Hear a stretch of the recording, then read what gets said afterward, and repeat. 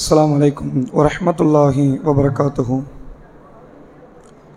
إن الحمد لله نحمده ونستعينه ونستغفره ونعوذ بالله من شرور أنفسنا ومن سيئات أعمالنا من يهده الله فلا مضل له ومن يضلله فلا هادي له وأشهد أن لا إله إلا الله وأشهد أن محمدا عبده ورسوله أما بعد. கண்ணியத்திற்குரிய எல்லாம் வல்ல அல்லாஹ்வின் நல்லடியார்களே, அல்லாஹுடைய பேரருளால் ரமலான் மாதத்தினுடைய இறுதி 10 இரவுகளில் லைலத்துல் கத்ர் இரவாக இருப்பதற்கு வாய்ப்புள்ள ஒற்றைப்படை இரவான 23வது இரவில் நாம் அனைவரும் இங்கே அமர்ந்து கொண்டிருக்கிறோம். இந்த தருணத்தில் நரகத்தின் ஒரு நேர்முக வர்ணனை என்ற தலைப்பின் கீழ் அல்லாஹும் அல்லாஹுடைய ரசூலும் நமக்கு அதிகமாக எச்சரிக்கை செய்த ஒரு நிகழ்வான நரகத்தை குறித்த ஒரு செய்திகளை நாம் தொடர்ச்சியாக தெரிந்து கொள்ள இருக்கிறோம். நரகம் என்கிற இந்த வாழ்க்கை, இந்த வார்த்தையை பொறுத்த வரைக்கும் எல்லா தரப்பு மக்களாலும் பல மாற்று மதத்தவர்களாலும் பயன்படுத்தப்படுகிற ஒரு வார்த்தை நரகம். நரகத்தை எல்லா மதத்தவர்களும் நம்பிக்கொண்டிருக்கிறாங்க. ஆனால் எல்லா மதத்தவர்களும் நரகத்தை நம்பிக்கொண்டிருந்தாலும் இஸ்லாமியர்கள்ட்ட இருப்பதை போன்ற குற்ற செயல்கள் மற்ற மதத்தவர்கள்ட்ட இல்லை. அதைவிட அளவு கடந்த முறையில் அவர்கள் வேதங்கள் எதை தடுக்கிறதோ, அவர்கள் மத கோட்பாடு எதை நிராகரிக்கிறதோ அத்தகைய பாவங்களை சர்வ சாதாரணமாக செய்து கொண்டிருக்கக்கூடிய காட்சியை பார்க்க முடிகிறது. உலகத்தில் பல மதத்தவர்கள் நரகத்தை நம்பி இருந்தாலும் முஸ்லிம்களை போன்று ஓரளவு பேணுதல் மிக்க ஒரு மனித சமூகத்தை, ஒரு இஸ்லாமிய மார்க்கத்தில் இருக்கக்கூடிய இந்த மக்களை போன்று மற்ற மக்களை பார்க்க முடியலை. எந்த அளவிற்கென்றால் வட்டி என்கிற ஒரு பாவம், திருக்குரானில் அல்லாஹ் ரப்புல் ஆலமீன் வட்டி என்கிற பாவத்தை நிராகரித்திருக்கிறான். இந்த பாவத்தை நீங்கள் செய்யாதீங்க. ஃபமன் ஆத ஃபஉலாயிக அஸ்ஹாபுன் நார் ஹும் ஃபீஹா காலிதூன். வட்டி வாங்குவது குற்றம் என்று தெரிந்து யார் அந்த பாவத்தில் வீழ்கிறாரோ அவர்கள் நரகவாசிகள், அதிலே நிரந்தரமாக இருப்பார்கள் என்ற ஒரு வார்த்தை உலகத்தில் வாழுகிற ஏறத்தாழ 200 கோடி முஸ்லிம்களில் பெரும்பான்மையானவர்கள் தங்களுடைய வங்கி கணக்கில் வரக்கூடிய வட்டி பணத்தை இவங்க வட்டிக்கு சம்பாதிக்கலை, வட்டிக்கு பொருளாதாரத்தை விட்டு அதன் மூலமாக பொருள் ஈட்டலை, வங்கியில் போட்டிருக்கக்கூடிய தன்னுடைய பொருளாதாரத்திற்கு வரக்கூடிய வட்டியை கூட நிராகரித்து அது பல லட்ச கோடிகளை ஒவ்வொரு வங்கிகளும் கிடக்கக்கூடியதை நம்மால் பார்க்க முடிகிறது. இஸ்லாமியர்கள் வேண்டாம் என்று நிராகரித்த வட்டி பணத்தை மட்டும் வச்சு உலகத்தில் இருக்கக்கூடிய ஏழ்மை சமூகத்திற்கான பசியை நிவர்த்தி செய்துவிடலாம் என்ற அளவிற்கு ஆய்வு தகவலை வெளியிடுகிறார்கள். முஸ்லீம் வேண்டான்னு சொன்ன வட்டி பணம், என் காசு 10 லட்சம் உள்ள கிடக்குது, நீ 2 லட்சம் ரூபா வட்டி தந்திருக்கிற, 2 லட்சம் எனக்கு வேண்டாம், என் 10 லட்சத்தை நான் பார்த்துக்கிறேன் அப்படின்னு சொல்லி ஒவ்வொரு இஸ்லாமிய ஆணும் ஒவ்வொரு இஸ்லாமிய பெண்ணும் உலக அளவில் வங்கிகளில் போடப்பட்டிருக்கக்கூடிய தனது பொருளாதாரத்தை மட்டும் எடுத்துக்கொண்டு வட்டியை அவர்கள் விட்ட பொருளாதாரமே பல லட்சம் கோடிகளை கொண்டு அந்த பொருளாதாரம் இருக்கிறது என்பதை பார்க்க முடிகிறது.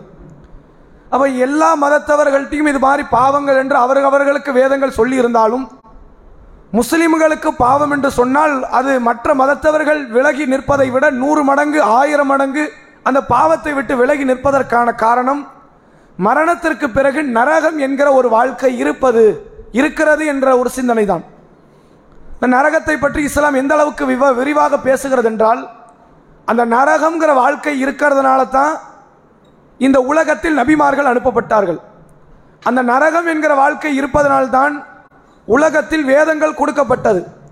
நரகம் என்கிற வாழ்க்கை இருப்பதனால்தான் அல்லாஹ் மனிதனுடைய ஆயுள் காலத்தை அதிகப்படுத்தி அவர்கள் திருந்திவிட மாட்டார்களா, நம்பிக்கை கொண்டு விட மாட்டார்களா, செய்த பாவத்திற்கு பிராயச்சித்தம் தேடிட மாட்டார்களா என்று இறைவன் ஆயுள் காலத்தை அதிகப்படுத்தி கொடுக்கிறார். அல்லாஹுடைய தூதரை பற்றி திருக்குரானில் அல்லாஹ் பல இடத்தில் சொல்லும் பொழுது கூட பஷீரா வ நதீரா, நபியே நீங்கள் நற்செய்தி சொல்லக்கூடியவராகவும் எச்சரிக்கை செய்யக்கூடிய மனிதராகவும் நீங்கள் இருக்கிறீர்கள் என்று அல்லாஹ் சொல்றான். என்ன எச்சரிக்கை செய்யக்கூடியவர்? ஒவ்வொரு நபிக்கு பின்னால் எச்சரிக்கை செய்யக்கூடியவர் என்று அல்லாஹ் ஏன் போடணும்? அல்லாஹ் மௌத்தாக்கிடுவாங்கிறதுனாலயா அல்லது உலகத்திலிருந்து வெகு சீக்கிரத்தில் நம்மளை எடுத்துருவாங்கிறதுனாலயா? இது எதுவும் காரணம் கிடையாது. நல்லவன் கெட்டவன் பாரபட்சம் இல்லாமல் உலகத்தில் மரணம் வந்து கொண்டுதான் இருக்கிறது. நல்லவர்கள் சீக்கிரத்தில் மௌத்தாயிடுறாங்க, கெட்டவர்கள் தாமதப்பட்டு மௌத்தாகிறாங்க. அப்ப மரணத்தை இஸ்லாமிய மார்க்கம் ஒரு கெட்ட நிகழ்வாக பார்க்கல. மரணத்தை கடந்து இறைவனுடைய விசாரணையை கடந்து இறைவன் யாரை குற்றவாளிகள் என்று தீர்மானிக்கிறானோ அவர்களுக்கு ஒரு உலகத்தில் பரிசை தர இருக்கிறான். குற்றவாளிகளுக்கு அந்த பரிசு இறைவனால் அந்த மக்களுக்கு வழங்கப்படுகிற தண்டனை. அந்த தண்டனை உங்கள் கற்பனைக்கு எட்டாத அளவிற்கு கொடூரமான தண்டனை. நீங்கள் உலகத்தில் இது மாதிரியான தண்டனையை கண்ணால் கூட கண்டது கிடையாது, உங்கள் கற்பனையால் கூட எண்ணி பார்த்தது கிடையாது. அந்த அளவிற்கு கொடூரம் வாய்ந்த சில தண்டனைகளை எல்லாம் வைத்து இறைவன் நரகத்தை அமைத்திருக்கிறான் என்று மார்க்கம் நமக்கு சொல்லித் தருகிறது. அதனால தான் லட்சக்கணக்கான தூதர்கள், இந்த உலகத்தில் வந்திருக்கக்கூடிய அத்தனை இறை தூதர்கள், அவர்கள் பெரும்பாடுபட்டு மக்களை காப்பாற்ற முயற்சி செய்ததெல்லாம், நீ நேர்வழிக்கு வந்துரு, அல்லாஹ் உனக்கு செல்வத்தை தருவான், அல்லாஹ் உனக்கு ஆரோக்கியத்தை தருவான், அல்லாஹ் உனக்கு நீண்ட வாழ்க்கையை தருவான் என்று பிரச்சாரம் செய்யல. நீ நேர்வழிக்கு வந்துரு, நரகத்தை விட்டு நீ தப்பிச்சிடலாம், நரகம் நீ போயிடாத, அது கொடூரமான வேதனை, இறைவன் உன்னை தண்டிக்க நாடிவிட்டால் அது சாதாரண வேதனை இல்லை என்பதை எல்லா இறை தூதர்களும் கண்ணீர் மல்க தன்னுடைய சமூக மக்களுக்கு அழைப்பு விடுத்தது இந்த நரகத்தை காரணம் வைத்துதான். நரகம் என்ற ஒன்று இல்லைன்னு வைங்க, இவ்வளவு தூதர்கள் இவ்வளவு தூரம் ஸ்ட்ரெயின் பண்ண வேண்டிய அவசியமே கிடையாது. நரகம்னு ஒன்று கிடையாது.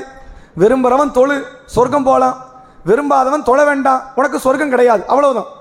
மற்றபடி நீ பயப்பட வேண்டியது ஒன்றும் இல்லை என்று பிரச்சாரம் செய்திருக்கலாம்.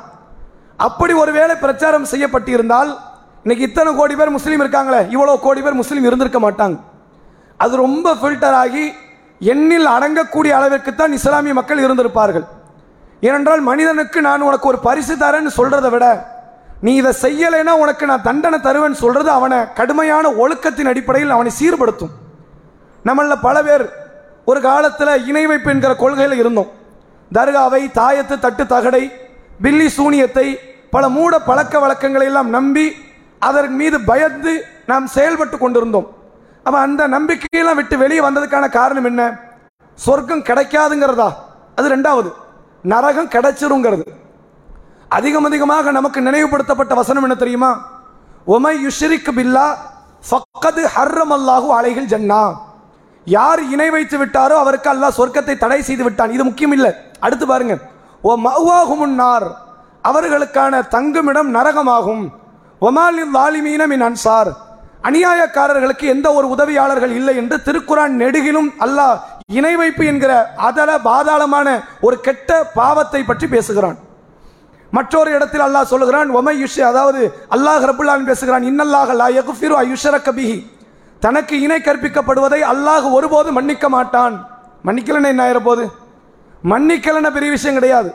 அந்த மன்னிக்காமல் இருப்பதற்கு அல்லாஹ் கொடுக்கக்கூடிய தண்டனை இருக்குத, நீ உலகத்தில் கண்ட, உலகத்தில் கேட்ட, உலகத்தில் அனுபவித்த, உலகத்தில் சுவைத்த, உலகத்தில் கற்பனை செய்த இந்த வேதனைகளை எல்லாம் விட லட்சம் கோடி மடங்கை விட அது கொடூர வேதனையாக அந்த நரகம் இருக்கும் என்று இஸ்லாம் நமக்கு பல இடங்களில் சொல்லித் தருகிறது. அல்லாஹ் திருக்குரான்ல சொல்றான், அந்த மக்கள் நேர்வழியை விட்டு வழிகட்டை விலக்கி வாங்கி கொண்டார்கள், அல்லாஹுடைய மன்னிப்பை விட்டு அவர்கள் பாவத்தை விலக்கி வாங்கி கொண்டார்கள் என்று சொல்லிட்டு தொடர்ச்சியா சொல்றான், ஃபமா அஸ்பரஹும் அலன்னார். திருக்குறான்ல இது மாதிரியான முத்தாய்ப்பான கொண்ட வசனத்தை வேற இடத்துல பார்க்க முடியாது. எவ்வளவு அழகா நரகம் கொடூரங்கிறத ஒரு சின்ன வார்த்தையில சொல்றான் பாருங்க. ஃபமா அஸ்பரஹும் அலன்னார், நரகத்தையே நீ பொறுக்கிறதுக்கு தயாராயிட்டிய, உன் பொறுமையை என்னன்னு சொல்ல அப்படிங்கிறான்ல. அல்லாஹ் சொல்ற வார்த்தையை பாருங்க, நீ நேர்வழிக்கு வரமாட்ட, இஸ்லாத்தை ஏத்துக்க மாட்ட, பாவத்தை விட மாட்ட, அல்லாவுக்கு நன்றி செலுத்த மாட்ட, பாவத்திலே கிடக்கணும் முடிவு பண்ணிட்ட, அப்போ உனக்கு நரகம் தான் கிடைக்க போகுது. நரகத்தை பொறுத்து கொள்ள தயாரான உன்னுடைய பொறுமையை என்னன்னு சொல்ல, என்ன மாதிரியான சகிப்புத்தன்மைப்பா உனக்கு, அந்த நரகத்தையே நீ பொறுக்கிறதுக்கு தயாராயிட்டிய என்று அல்லாஹ் ரப்புல் ஆலமீன் திருமறை குர்ஆனில் நரகத்தை, அதனுடைய காட்சியை இது மாதிரியான வார்த்தைகளை கொண்டு அல்லாஹ் வர்ணிக்கிறான். நரகத்தை பற்றி இஸ்லாமிய மார்க்கம் சொன்ன வார்த்தைகள் ஒவ்வொன்றா நீங்க எடுத்து பாருங்க. கபருடைய நேரம், ஒரு அடியான் கெட்டவனாக இருந்தால் அவனுக்கு நரகத்தினுடைய கதவுகள் திறக்கப்பட்டு சொர்க்கத்தினுடைய கதவுகள் அடைக்கப்படும். அவனுக்கு பெரும் சுத்திகளை கொண்டு அவனுடைய பிடரி மண்டையில் அடிக்கப்படும். அடிக்கிற அடியில் அவனுடைய வேதனை எப்படி இருக்கும் தெரியுமா? கடுமையான முறையில் கூச்சல் இடுவான். உலகத்தினுடைய கிழக்கு மேற்கு அத்தனை திசைகளிலும் இவனுடைய சப்தம் கேட்கும், மனித ஜின்களை தவிர. நாங்கள் ரசூல்லா, அவனுக்கு நரக விரிப்பு விரிக்கப்படும். நரகத்தினுடைய வாடைகள், காற்றுகள் அவன் மீது வீசப்படும். அவனுக்கு எண்ணிலடங்கா பல வேதனைகள் கபரில் இருக்கும். இந்த வேதனை நேரத்தில் அவனுக்கு நரகத்தை காட்டி வானவர்கள் சொல்வார்கள், இது நிரந்தரமான இடம் இல்லை, அதுதான் நிரந்தர இடம் என்று நரக கதவு வழியாக அவன் நரகத்தில் தனது இருப்பிடத்தை பார்ப்பான். இவன் அனுபவிக்கிறது சாதாரண வேதனையா? சுத்திகளை கொண்டு தலை உடைக்கப்படுகிறது, கபரு கடுமையான முறையில் நெறித்து கொண்டிருக்கிறது, நரகத்தை பார்த்து கொண்டிருக்கிறான், நரக விரிப்பில் இருக்கிறான், கெட்ட துர்வாடையில் இருக்கிறான். எண்ணிலடங்கா பல வேதனைகளுக்கு மத்தியில் இருக்கக்கூடிய அந்த அடியான் கேட்கிறான், யார் ரப்பி லா தக்கும் உஸ்ஸா, மறுமையை கொண்டு வந்துடாதன்று. இவன் சொல்ற வார்த்தை என்ன? இவன் நரகத்தை அனுபவிக்கவே இல்லை, நரகத்தை பார்க்கிறான். உண்மையிலே அனுபவிக்கிற வேதனை இது, வேற வேற விஷயங்களை அனுபவித்துக் கொண்டிருக்கிறான். இவன் அனுபவிப்பதும் நரகமும் ஒண்ணு கிடையாது. இதை விட பல 100 கோடி மடங்கை விட பெரியது அந்த நரகம், கபரை விட. கபரு வேதனை அனுபவித்துக் கொண்டிருக்கிறவன் எதை கேட்கல, நரகம் நாளைக்கு தானே போறேன், அடுத்த ஒரு 100 வருஷம் 1000 வருஷம் 5000 வருஷம் 50000 வருஷம் கழிச்சு தானே போறேன், அது போய்க்கிறேன், இதை குடைச்சிருன்னு கேட்கலாம். எதை கேட்கலாம்? இதை நீட்டிரு, 50 கோடி ஆண்டுகளை கூட இதுக்கு தான், மறுமையை கொண்டு வந்துடாத, நீ கொண்டு வந்த எங்களால் தாங்க முடியாது என்று ஒவ்வொரு அடியானும் கபருடைய வேதனை வேளையில் கேட்கிறான் என்றால் அந்த நரகம் எவ்வளவு பெரிய கொடூர தோற்றத்தில் அது இருக்கும் என்று பாருங்க. அல்லாஹ் ரப்புல் ஆலமீன் ஒரு பெர்ஃபெக்டான இன்ஜினியர், அவனை மாதிரி ஒரு பொறியியல் கொண்ட ஒரு புத்தியே வேற யார்ட்டு கிடையாது. அதான் கடவுளுக்கு உண்டான இறைவனுக்கு உண்டான அந்த அறிவு. குர்ஆன் நெடிகளும் அல்லாஹ் பேசுறான், அசீஸ் அல்லாஹ் மிகைத்தவன், அலீம் அல்லாஹ் அறிந்தவன், ஹபீர் அல்லாஹ் நுணுக்கமானவன், லத்தீஃப் அல்லாஹ் நுணுக்கமானவன் என்று திருக்குர்ஆனில் தனது அறிவை மிகைப்படுத்தக்கூடிய வகையில், அந்த அறிவினுடைய தன்மையை உணர்த்தக்கூடிய வகையில் அல்லாஹ் தனக்குனே பல பேர் வச்சிருக்கிறான். எதுக்கு இப்படி எல்லாம் அல்லாஹ் சொல்றான? நரகத்தை பத்தி பேசுற இடத்துல அல்லாஹ் சொல்லுவான், வல்லாஹு அசீசுன் அலீம், அல்லாஹ் மிகைத்தவனாகவும் அறிந்தவனாகவும் இருக்கிறான். வல்லாஹு அலீமுன் ஹபீர், அல்லாஹ் அறிந்தவனாகவும் நுட்பமானவனாகவும் இருக்கிறான். நரகத்தை பற்றி பேசுகிற இடத்துலலாம் அப்படி இப்படி சொல்றான். ஏன் சொல்றான் தெரியுமா? நீ நினைச்சு கூட பார்க்க முடியாத அளவுக்கு வேதனை நான் வச்சிருக்கிறேன், சன்னம் சன்னமா பிரிச்செல்லாம் வச்சிருக்கிறேன்.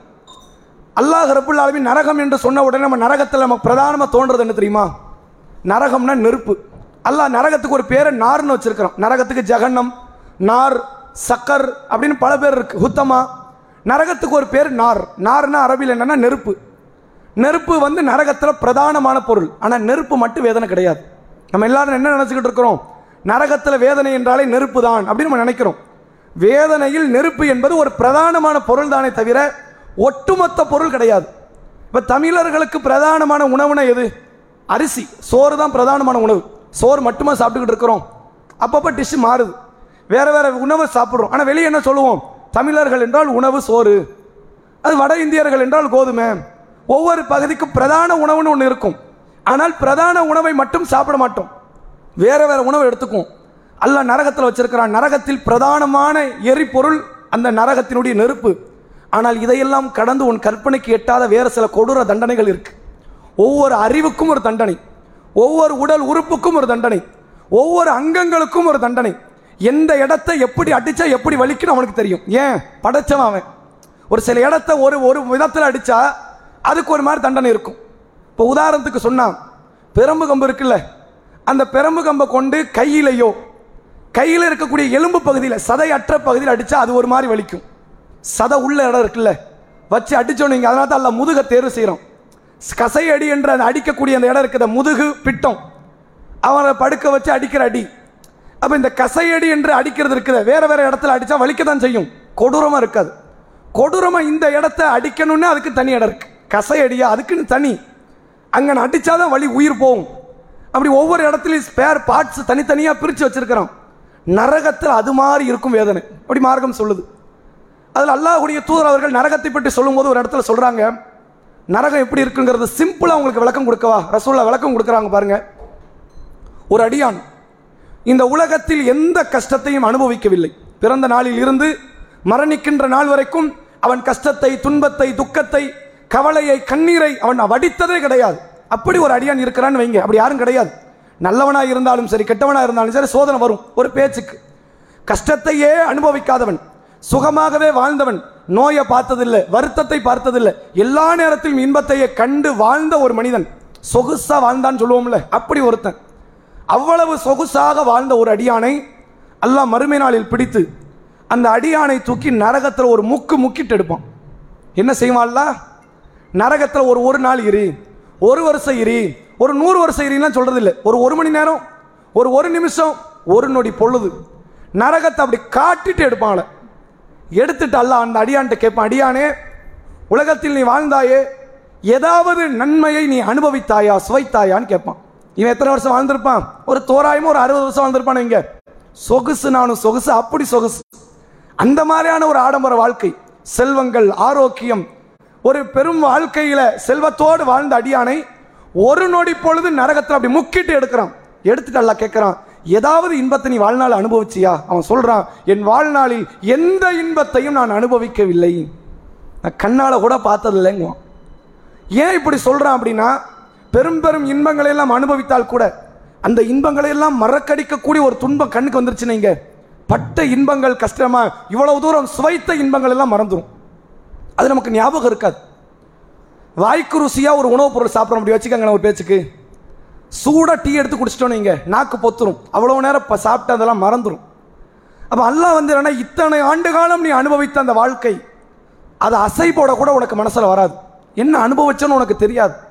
ஒரு நொடி பொழுதில் உன் வாழ்க்கையினுடைய ஒட்டுமொத்த இன்பத்தையும் மறக்க வைக்கக்கூடிய இடம் அந்த நரகம் அப்படின்னு அல்லாஹ்வுடைய தூதர் அவர்கள் நமக்கு சொல்லித்தராங்க. இந்த நரகத்தை பற்றி வேறு சில இடங்கள்ல ரசூலா சொல்றாங்க பாருங்க. நரகத்தில் ஒரு அடியானுக்கு வேதனை செய்யப்படும். அந்த வேதனை இருக்கிறதுலேயே மிக மிக மிக மிக குறைந்த வேதனை. இதுக்கு கீழே வேதனைனா அவன் நரகத்துக்கு வெளியே தான் வரணும். நரகத்தில் கூடிய வேதனை, குறைந்த வேதனை உண்டு. கொலைக்காரர்கள் வருவார்கள், மோசடிக்காரர்கள் வருவார்கள், அவர்களுக்கெல்லாம் பெரும் பெரும் வேதனை உண்டு. சின்ன சின்ன பாவத்தை எல்லாம் பண்ணிட்டு வந்திருப்பான், அவனுக்கெல்லாம் ஒரு வேதனை உண்டு. அல்லாஹ் எல்லாத்துக்கும் ஒரே வேதனை கொடுக்க மாட்டான். எல்லாத்துக்கும் ஒரே வேதனை கிடைச்சதுன்னு வைங்க, அப்போ யாரு கூடிய பாவம் செஞ்சாலும் அவன் பாக்கியவான் ஆயிடுவான். பரவாயில்ல, நம்ம 100 கொலை பண்ணோம், ஒரு கொலை பண்ணவனு 100 கொலை பண்ணவனு ஒரே இடத்த தான் வச்சிருக்கிறான், பரவாயில்ல அப்படின்னு என்ன வந்துடும். வரக்கூடாது இல்லை. ஒரு கொலை பண்ணவனுக்கு என்ன தண்டனை கொடுக்கணும், 100 கொலை பண்ணவனுக்கு என்ன தண்டனை கொடுக்கணும், குஜராத்தில் 2000 முஸ்லீமை கொண்டவனுக்கு என்ன தண்டனை கொடுக்கணும்னு அவன் ஒரு ஸ்டேஜ் வச்சிருப்பான். ஒவ்வொருத்தனையும் ஒவ்வொரு இடத்துல வச்சு செய்வான். அப்படி ஒரு அடியானை நரகத்தில் அல்லாஹ் தண்டனை தருவான். இருப்பதிலேயே மிக குறைந்த தண்டனை. இவனுக்கு கிடைப்பதை போன்று வேறு யாருக்கும் இது போன்ற குறைந்த தண்டனை கிடையாது. என்ன தண்டனை என்றால், நரகத்தில் ஒரு நெருப்பு கங்கை அல்லாஹ் எடுப்பானாம். அந்த மனிதனுடைய உள்ளங்காலில் தூக்கி வச்சிருவான். முடிஞ்சு போச்சு. வேற அவனுடைய காலையோ, முட்டியையோ, தொடையோ, இடுப்பையோ, நெஞ்சையோ, தலையோ எதுவுமே தீண்டாது. அவன் வைக்கிறது எங்க? கால் பாதத்தில் உள்ளங்கால ஒரு நெருப்பு கங்கை தூக்கி வைப்பான். அந்த நெருப்பு கங்கை பற்றி அல்லாஹ்வுடைய தூதர் அவர்கள் சொன்னார்கள், நரகத்தில் இருக்கிற ஒரு நெருப்பு கங்கிற்கும் உலகத்தில் இருக்கக்கூடிய நெருப்பு கங்கிற்கும் உள்ள வித்தியாசம் என்ன தெரியுமா?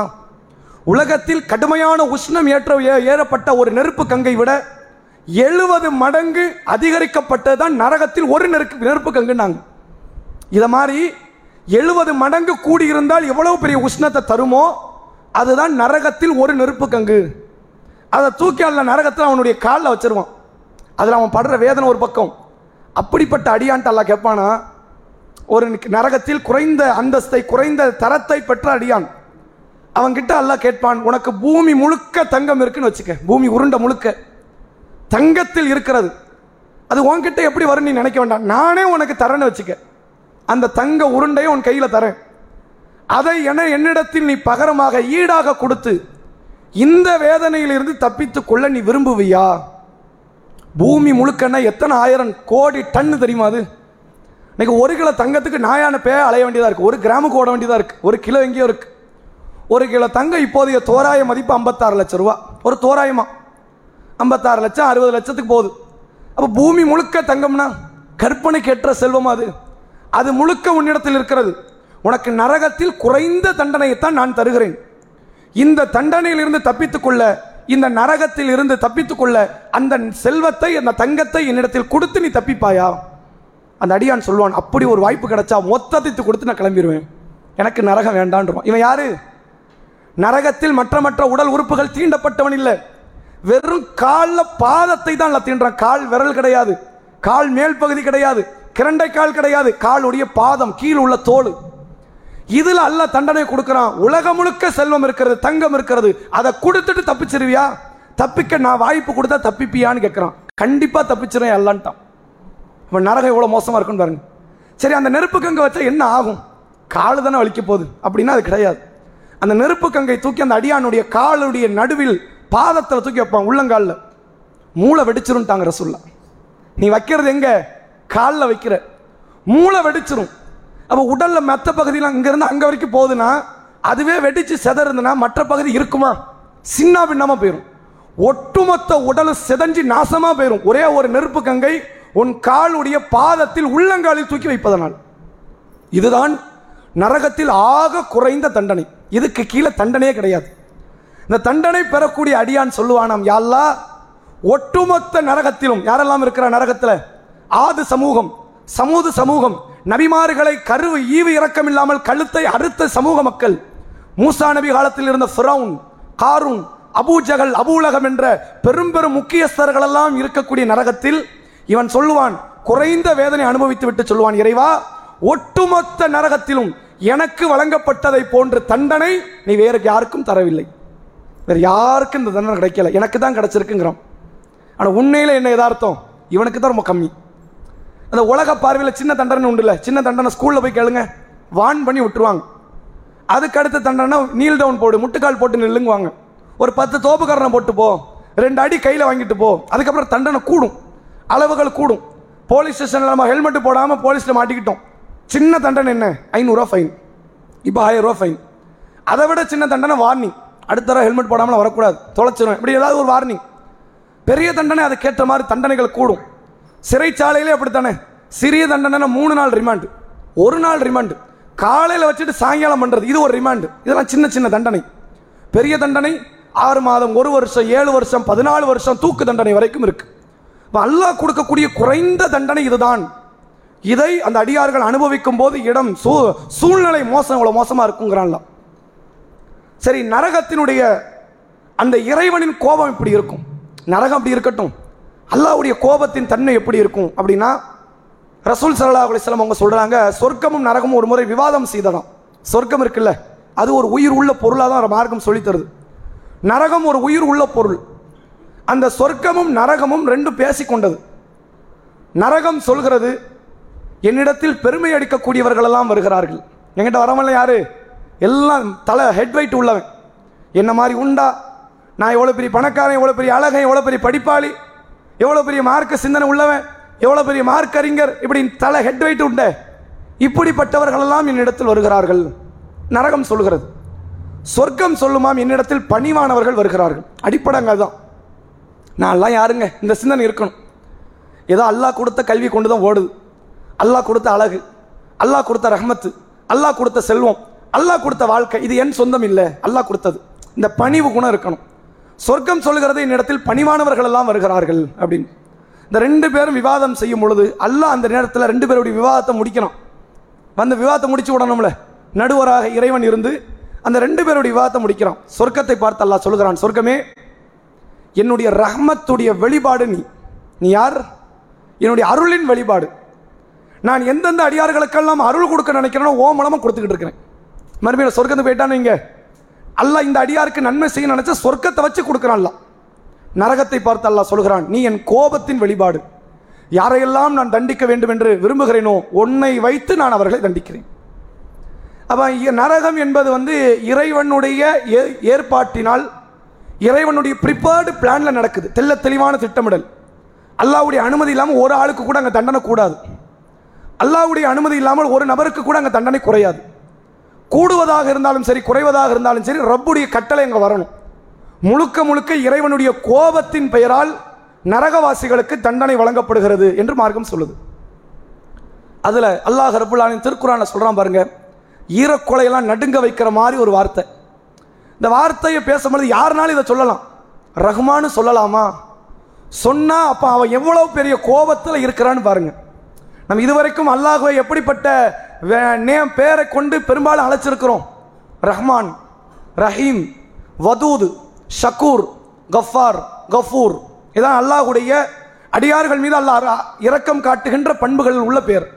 மன்னிக்கக்கூடியவன், நன்றி செலுத்தக்கூடியவன், இரக்கம் காட்டுபவன், அருள் புரிபவன், அன்பு செலுத்துபவன். இதெல்லாம் அல்லாஹ்வுடைய அடியார்களுக்கு அல்லாஹ் தரக்கூடிய நன்மைகளின் வாயிலாக அவனுக்கு உண்டான பேர். அல்லாஹ்க்கு வேறு சில பேரும் இருக்கு, அவனுக்கு வேறு ஒரு கேரக்டர் இருக்கு. நம்ம இந்த கேரக்டர் மட்டும் பார்த்தா கூடாதுல்ல. அல்லாஹ் திருக்குர்ஆனில் சொல்லுகின்ற ஒரு வார்த்தையில் ஒன்றுதான், வல்லாஹு ஷதீதுல் இகாப். தண்டனைன்னு நான் கொடுத்தன் வை, என்ன மாதிரி எவனும் தண்டிக்க முடியாது.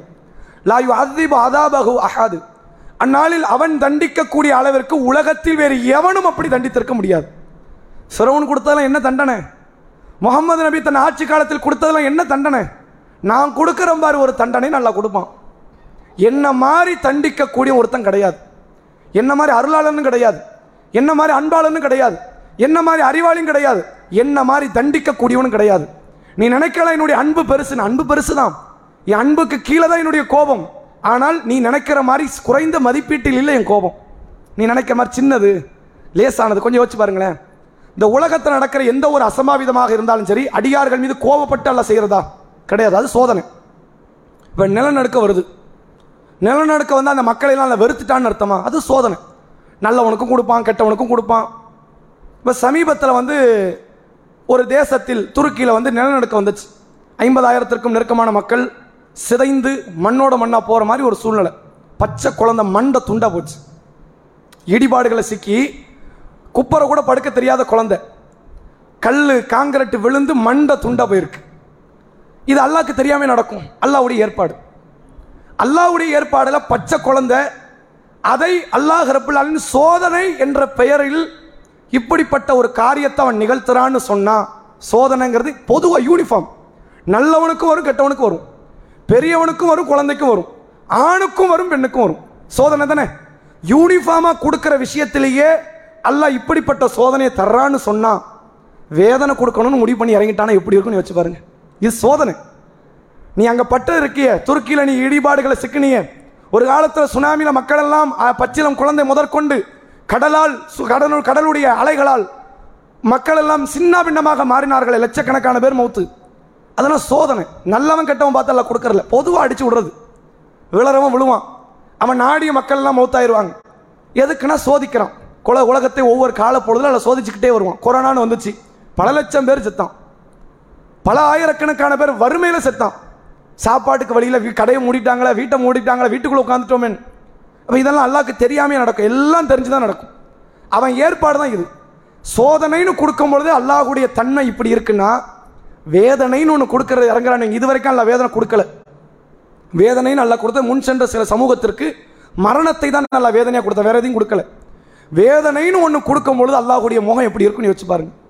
அவனுடைய அந்த கொடூரமான அந்த தன்மை ஏன் கொடூரமானது என்றால், அநியாயக்காரர்களுக்கு அல்ல என்னைக்கு கொடூரமானது. அவன் அந்த விஷயத்தில் ரஹ்மானா இருக்க மாட்டான். ரஹ்மான் யாருக்கு தான்? நல்லடியார்களுக்கு அவன் ரஹ்மான், அவன் ரஹீம். அநியாயக்காரர்கள் விஷயத்தில் அவன் என்றைக்குமே கொடியவன் தான். இந்த வார்த்தை தப்பு நினைச்சிடக்கூடாது. அல்லாவே கொடியவன். அவன் அந்த இடத்துல அவன் அப்படித்தான். அவனுடைய ஃபேஸே அங்கே வேற, அவனுடைய கேரக்டர் அங்கே வேற. எந்த அளவிற்கு என்றால், இறைவன் திருக்குறான்ல சொல்றான் பாருங்க, அந்த உச்சபட்ச நடுக்கத்தை தருகிற ஒரு வார்த்தை. நாளை மறுமையில் வேத வசனங்களை எல்லாம் நிராகரித்து அந்த இறை மறுப்பாளர்களை நாம் நரகத்தில் தள்ளுவோம். அந்த நரகத்தில் அவர்கள் தோள்கள் எல்லாம் கருகும். தோள்கள் எல்லாம் கருகி அது அழுகி நாசமாக போனவுடன், பத்தல் நாகு ஜுலுதன் லி கைரஹா லி யதுக்கல் அதாப், வேற தோலை போத்துவேன், பழைய தோலை கிழிச்சு எடுத்துட்டு புது தோலை கொடுப்பேன். எதுக்கு? நீ வேதனை அனுபவிக்கணும், நிம்மதி இருக்கக்கூடாது. ஒரு நொடி உன்னை விட்டுருவோனா நிம்மதி அப்படிங்கிறான்ல. நம்ம கடுமையாக ஒருத்தனை தாக்கிட்டோம், எதிரியாவே இருக்கிறோம், ரத்தம் வடியுது, என்ன நினைப்போம்? இன்னும் கொஞ்சம் மருந்தையாவது கொடுப்போம், குறைஞ்சபட்சம் அவனை கொஞ்சம் ரெஸ்ட் எடுக்க விடுவோம், அப்புறம் பார்த்துக்கோம் அப்படின்னு வரணும்ல. இந்த மனநிலை நரகவாசிகள் விஷயத்தில் அல்லாஹ்க்கு வரவே வராது. உள்ள இருக்கக்கூடிய தொழுகையாளியாக கூட இருக்கலாம், உள்ள இருக்கக்கூடிய நோன்பாளியாக கூட இருக்கலாம். உனக்கு குறிப்பிட்ட நேரம் கழிச்சு மன்னிப்பு கிடைக்கும், மன்னிப்பு கிடைக்கிற வரைக்கும் விட மாட்டேன். அது வேற. உனக்கு 1000 வருஷம் கழிச்சு மன்னிப்பு கிடைக்கணும் வையேன், நீ நோம்புல அலட்சியமா கரெக்டாக தொழுதுட்ட, நீ சொர்க்கம் தான் போகணும், நீ நம்பிக்கை கொண்டவன். உனக்கு ஒரு குறிப்பிட்ட காலம் கழிச்சு நான் மன்னிப்பு கொடுக்க தான் போறேன். மன்னிப்பு கொடுத்ததுக்கு அப்புறம் என்ன ரஹ்மானா நீ பார்ப்ப. மன்னிப்பு கிடைக்கிற வரைக்கும் நீ நான் இப்படி பார்க்க முடியாது, நான் எப்படி நடந்துக்கிறேன்னு பாருங்கிற மாதிரி எல்லாம் பண்ணுவான். இப்படியெல்லாம் அல்லாஹ் வேதனை கொடுப்பானா? இன்னென்ன விதத்திலெல்லாம் ரூபத்திலெல்லாம் அல்லாஹ் வேதனை தருவானா? எந்த அளவுக்குன்னா, ஒவ்வொரு விஷயத்துல ஒரு மனிதன் எப்படிலாம் துன்பப்படுவாங்கிறத பார்த்து பார்த்து அல்லாஹ் வேதனை கொடுக்குறான். இந்த வீட்டில் டிஷ்ஷு தயாரிப்பாங்க, சாப்பாடு. அந்த சாப்பாடு தயாரிக்கும் பொழுது இந்த இனிப்புக்குன்னு ஒரு 4 பலகாரம் செய்யுங்க, ஜாமு ஒன்று, கேசரி ஒன்று, இனிப்புலேயே ஒரு 4 வெரைட்டி, கொஞ்சம் நல்ல காரமாக இருக்கிற மாதிரி காரம் தூக்கலாம், அதில் வந்து கறியை வச்சு மீனை வச்சு அதில் ஒரு 4 வெரைட்டி, கொஞ்சம் புளிப்பு இருக்கிற மாதிரி அதில் ஒரு 2 வெரைட்டி. நாக்குக்கு அப்படி டேஸ்ட்டாக இருக்கணும். சரி, நாக்கு மட்டுமா? உட்காந்து பார்க்குற இடத்துல கண்ணு குளிர்ச்சியாக இருக்கணும். ஒரு 4 ஆப்பிள் பழத்தை அடுக்கி வச்சு அதை டெக்கரேட் பண்ணி அது எல்லாமே அழகாக இருக்கணும். காதுக்கு கொஞ்சம் இன்பமாக இருக்கிற மாதிரி, அதுக்கேற்ற மாதிரி சூழ்நிலைகள், இப்படி எல்லாத்தையுமே ரெடி பண்ணுவோம்ல. ஒரு விருந்துக்கு அல்லாஹ் நரகவாசிகளுக்கு விருந்து தான் கொடுக்குறான். ஒவ்வொரு இடத்த ஒவ்வொரு ரூபத்தில் அடிப்பான். அதில் அல்லாஹ் ரப்புல் ஆலமீன் செய்யக்கூடிய காரியங்களில் ஒரு முக்கியமான காரியங்களை பாருங்க. நரகவாசிகளுக்கு, ஒரு மனிதனுக்கு 6 அறிவு இருக்குல்ல. என்னென்ன அறிவு? பார்க்கறது ஒரு அறிவு, இது ஒரு அறிவு. கேட்கறது ஒரு அறிவு, நுகர்வது ஒரு அறிவு, நாக்கு டேஸ்ட் பார்க்கறது ஒரு அறிவு, 4 அறிவாச்சா. தொடு உணர்வு ஒரு அறிவு, யாராவது தொட்டால் நமக்கு தெரியும், அது ஒரு அறிவு. பகுத்தறிவுன்னு இன்னொரு அறிவு இருக்கு. 6 அறிவு ஒரு மனுஷனுக்கு இருக்கு. பார்ப்பது, கேட்பது, நுகர்வது, அதே மாதிரி வந்து என்னன்னா டேஸ்ட் பார்க்கறது, அதாவது சுவைப்பது, தொடு உணர்வு, பகுத்தறிவுன்னு 6 அறிவு. 6 அறிவுக்கு தனித்தனி வேதனை இருக்கு நரகத்தில். ஒவ்வொரு அறிவையும் அல்லாஹ் ரப்புல் ஆலமீன் தனித்தனியாக வேதனை செய்வான். கண்ணுக்கு என்ன? கண்ணுக்கு வெறும் நெருப்பு ஊத்திட்டா, அது நெருப்பு ஊத்திட்டா தோலுக்கு வேதனை, கண்ணுக்கு வேதனை ஆகுமா? கண்ணுக்கு தனியாக வச்சிருக்கிறான் பாருங்க. கொடூரமான தோற்றங்கள் அந்த நரகத்தில் எப்போதுமே நிரம்பி கிடக்கும். இந்த நரகத்துக்குள்ள நீங்க பார்த்தீங்கன்னா எப்போதுமே கொடூரமான தோற்றங்கள். அல்லாஹ்வுடைய தூதர் அவர்கள் கிரகண தொழுகையில தக்பீர் கட்டி நிற்கிறாங்க. கொஞ்ச நேரத்தில் ரசூலுல்லாஹ் டக்குன்னு முன்னாடி போறாங்க. திடீர்னு பார்த்தா பின்னாடி விலகி வந்துட்டாங்க. எங்க? தொழுகையில் வச்சு விலகி வந்துட்டாங்கன்னு ஏறத்தாழ அது ஓடுறதுக்கு தயாரான மாதிரி, டக்குன்னு ஓடுறதுக்கு பயந்து போற மாதிரி. அப்புறம் அல்லாஹ்வுடைய தூதர் அவர்கள் தொழுது முடிச்சோன்னு சஹாபாக்கள் கேட்குறாங்க, அல்லாஹ்வின் தூதரை முன்னாடி போனீங்க பின்னாடி வந்தீங்களா, என்ன காரணம்? சொர்க்கத்தினுடைய கனிகளை அல்லாஹ் காட்சி தந்தான், அதை எடுக்கலான்னு ஒரு ஆசை. பிறகு நரகத்தை அல்லாஹ் காட்சி தந்தான், அதனுடைய ஜுவாலை காற்று என்னை கருக்கி விடுமோ என்று நான் பயந்தேன். நாங்கள் சொல்லலாம். இதில் விஷயம் என்னன்னா, நரகத்தை அல்லாஹ் அங்கே கொண்டு வரல, முசல்லாக்கு கொண்டு வந்தான். நரகத்தை கொண்டு வந்தால் முதல்ல உலகம் இருக்குமா? ரசூல் ஸல்லல்லாஹு அலைஹி வஸல்லம் அவர்கள் சொன்னார்கள், திருமதியில் பதிவு செய்யப்பட்டுள்ள நபிமொழி, ஜக்கும் என்ற ஒரு மரம் இருக்கு நரகத்தில். இதை நம்ம பின்னாடி பேசுவோம் நாளை பின்ன. அதுல இருந்து ஒரே ஒரு சொட்டு இந்த உலகத்தில் இருந்தால் உலகம் அழிஞ்சிடும். நாங்கள் சொல்லலாம், ஜக்குங்கிற மரத்தில் இருந்து ஒரே ஒரு சொட்டு இந்த உலகத்தில் பட்டால் உலகம் அழிந்து விடும். அப்ப நரகத்தை எல்லாம் கொண்டா வந்திருப்பாங்க, கொண்டு வரல. வந்திருந்தா உலகம் இருந்திருக்காது. நரகத்தை விஷுவலைஸ் பண்றோம், காட்சி பொருள். காபாவை இங்கிருந்து பார்க்குறோம்ல, உலகத்தினுடைய ஒவ்வொரு நாடு இங்கிருந்து பார்க்குறோம். அந்த நாடு அங்கே வந்துச்சு, நாட்டுடைய போட்டோ அங்கே வந்துச்சு. அல்லாஹ் நரகத்தை போட்டோ காட்டியிருக்கிறான், சொர்க்கத்தை போட்டோவில் காட்டியிருக்கிறான். பார்த்தவன மிரண்டுட்டாங்க ரசூலுல்லாஹ். நபிகளார் நரகத்தை பற்றி பேசும்போது தான் டக்குன்னு முகத்தை திருப்புறாங்க. ஒரு முறை, இன்னொரு முறை நரகத்தை பேசுறாங்க, முகத்தை திருப்புறாங்க. இன்னொரு முறை நரகத்தை பற்றி பேசுறாங்க, முகத்தை திருப்புறாங்க. திருப்பிட்டு சொன்னாங்க, இத்தக்கி நார் ஒலோபி ஷெக்கி தம்ரா, பேரிச்சம்பளத்தினுடைய ஒரு துண்டை தர்மம் செய்தாவது நரகத்தை விட்டு தப்பிச்சிருங்க. அது பார்க்குற மாதிரி இருக்காது நரகம்னாங்க. அது பார்க்குற மாதிரியான ஒரு காரியம் கிடையாது, பார்த்து ரசிக்கிற காரியம் கிடையாது. உலகத்தில் சில காட்சிகள் பார்க்கறதுக்கு கொடூரமான காட்சியாக தான் இருக்கும், பார்க்கவே கொஞ்சம் இன்பமாக இருக்கும். ஒரு பில்டிங் இடிஞ்சு விழுதுன்னு நீங்க பார்க்க ரொம்ப சுவையாக இருக்கும். ஒரு ஆக்சிடென்ட் ஆகிறானா எல்லாரும் என்ன வேடிக்கை பார்ப்பாங்க, டக்குன்னு ஃபோட்டோ, டக்குன்னு செல்ஃபி. அது வந்து பார்க்கறதுக்கு ஒரு இன்பமாக இருக்குமோ இன்னும் மார்க்கம் அப்படி சொல்லி தரல. ஆனால் மனுஷ எண்ணம், அடுத்தவன் துன்பப்படுறதை பார்க்கும்போது ஒரு இன்பம் மாதிரி. ஆனால் மறுமை நாளில் உங்கள் எதிரி நரகத்தில் தண்டனை அனுபவிக்கிறத கூட பார்க்க மனசு வராது. அந்த மாதிரி சன்னமாக பிரித்து எடுப்பான். அதனுடைய வெப்ப காற்று, அதனுடைய கொடுக்கக்கூடிய தண்டனை, கொடூர தோற்றம், இதை பார்க்கும் போதே கண்ணெல்லாம் கடுமையான வேதனைப்படும் என்று மார்க்கம் சொல்லுது. ஒரு அடியான் கடைசியாக நரகத்தை விட்டு வெளியே வரானே, வெளியே வந்தாச்சு, வேதம் முடிஞ்சதுல அவனுக்கு காலில் கங்கா வைக்கப்படுது, ஒன்றுமே இல்லை. ஆனால் அவன் அல்லாஹ் கிட்ட கேட்டது என்ன தெரியுமா? இறைவா, நான் சுற்றி பார்க்குற இடமெல்லாம் நரகமாக இருக்கு, என்னால் தாங்க முடியலை, என் முகத்தை நரகத்தை விட்டு திருப்பிறேன்னா. அந்த அடியான் கேட்பானோ, சுற்றி பார்ப்பதெல்லாம் நரகமாக இருக்குது, என்னால் தாங்க முடியலை, என் முகத்தை நரகத்தை விட்டு நீ திருப்பி விடு. அது அவ்வளவு கொடூரமான தோற்றம், என்னால் பார்க்க முடியாது. என் கண்ணுக்கு தனி வேதனை. சரி, கண்ணுக்கு மட்டும்தானா? அடுத்து அல்லாஹ் சொல்ற பாருங்க, காதுக்கு தனி வேதனை இருக்கான். அதான் நெருப்ப கோரி ஊத்தலாமா காதுல? அது தோலுக்கு தான் வரும். காதுக்குன்னு தனி ஸ்பேர் பார்ட் அல்ல வச்சிருக்கான். எதுக்கு வச்சிருக்கிறான்? அதுக்குன்னு ஒரு தனி வேதனை இருக்கு. மனிதனுடைய காது கேட்கக்கூடிய திறன் இருக்குதே, 2000 டெசிபல்ல இருந்து 20000 டெசிபல் வரைக்கும் இதுக்குள்ளதான் மனுஷன் கேட்க முடியும். இதுக்கு முன்னாடி உள்ள 2000க்கு முன்னாடி உள்ளது கேட்காது. அதை உணர்றதுக்குன்னு சில ஜீவராசிகள் உண்டு, இந்த வௌவால் மாதிரி, அதுக்கு சத்தம் கேட்கும், அதுக்குன்னு அந்த அளவு தான் கேட்கும். 2000 தாண்டி போயிடுச்சுன்னு இங்க காது செவிடாயிரும். ஒரு குறிப்பிட்ட அளவு தாண்டினா நம்மளே வந்து என்னன்னா எவ்வளோ சந்தோஷமா இருந்தாலும் சரி, கடுமையாக சந்தோஷத்தில் இருக்கணும், வால்யூம் சவுண்டாக வச்சு கேட்போமா? ஒரு பாட்டே கேட்குற மக்களை பாருங்களேன், ஒரு லெவல் தான். தாண்டி போயிடுச்சுன்னா காது அவனுக்கு இன்னும் எரிச்சல் வந்துடும். அவனுக்கு பிடிச்ச பாட்டு, பிடித்த இசை தான் போகும். கடுமையான இறைச்சல் வந்துச்சு நீங்க, அவனுக்கு அது ஒரு வேதனை ஆயிடும். மறுமை நாளில் அல்லாஹ் கொடுக்கக்கூடிய வேதனைகளில் ஒன்று என்னன்னா, கடுமையான இறைச்சல் நரகம் முழுக்க இருக்கும். நரகத்தை அவன் தொலை தூரத்தில் பார்ப்பான், கடுமையான இறைச்சல் சத்தம் கேட்டுக்கிட்டு இருக்கும். உள்ள போனோட டம்மு டம்முன்னு சத்தம் தான். அவன் காதை பொத்தவாங்கிற மனநிலை, கண்ணை பொத்தவா, காதை பொத்தவா, மூக்க பொத்தவா, வாயை பொத்தவா, எதனா பொத்தங்கிற மாதிரி அவனுடைய சூழ்நிலை. காதை ஒவ்வொரு நொடியும் அங்கே செவிடாகிக்கிட்டே இருக்கும். அல்லாஹ் காதை புதுசுபடுத்துமா, மறுபடியும் கடுமையான வேதனை, காது செவிடாயிடும். அடுத்தடுத்து அந்த வேதனை கூடிக்கிட்டே இருக்கும். அல்லாஹ் காதுக்கு கொடுக்குற வேதனை இப்படி தொடர்ச்சி. அடுத்து மூக்கு, நாக்குக்கு தனித்தனியாக வேதனை இருக்கு. பகுத்தறிவுக்கு ஒரு வேதனை வச்சிருக்கிறான். இன்ஷா அல்லாஹ் அதை நம்ம கடைசியாக பார்ப்போம். அது இருக்கிற வேதனையிலேயே கொஞ்சம் உச்சபட்ச வேதனை. ஏன் பகுத்தறிவுக்கு வேதனைனா, அல்லாஹ் குர்ஆன்ல சொல்லும் பொழுது சில வார்த்தைகள் சொல்லியிருக்கிறான். அதாபுன் அலீம், துன்புறுத்தக்கூடிய வேதனைங்கிறான். அது நமக்கு தெரியும், நெருப்பு பட்டாலே துன்பமாக தானே இருக்கும், அது துன்புறுத்தும் வேதனை. ஆனால் இன்னொரு வார்த்தையை சொல்கிறான் பாருங்க, அதாபு முஹீன், இழிவு தரும் வேதனைங்கிறான். அது என்ன இழிவு?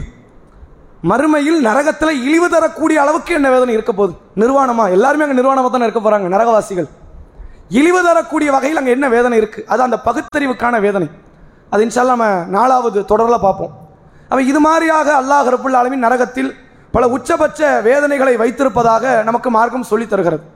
இப்போ இந்த வேதனைகள் ஒவ்வொன்றையும் அல்லாஹ்வுடைய தூதர் அவர்கள் நினைத்து பார்த்து தான் தன்னுடைய தோழர்களுக்கு, தோழியர்களுக்கு அதிகமாக எச்சரிக்கை செஞ்சாங்க. நரகத்தை விட்டு பாதுகாப்பு தேடாமல் இருந்துராது.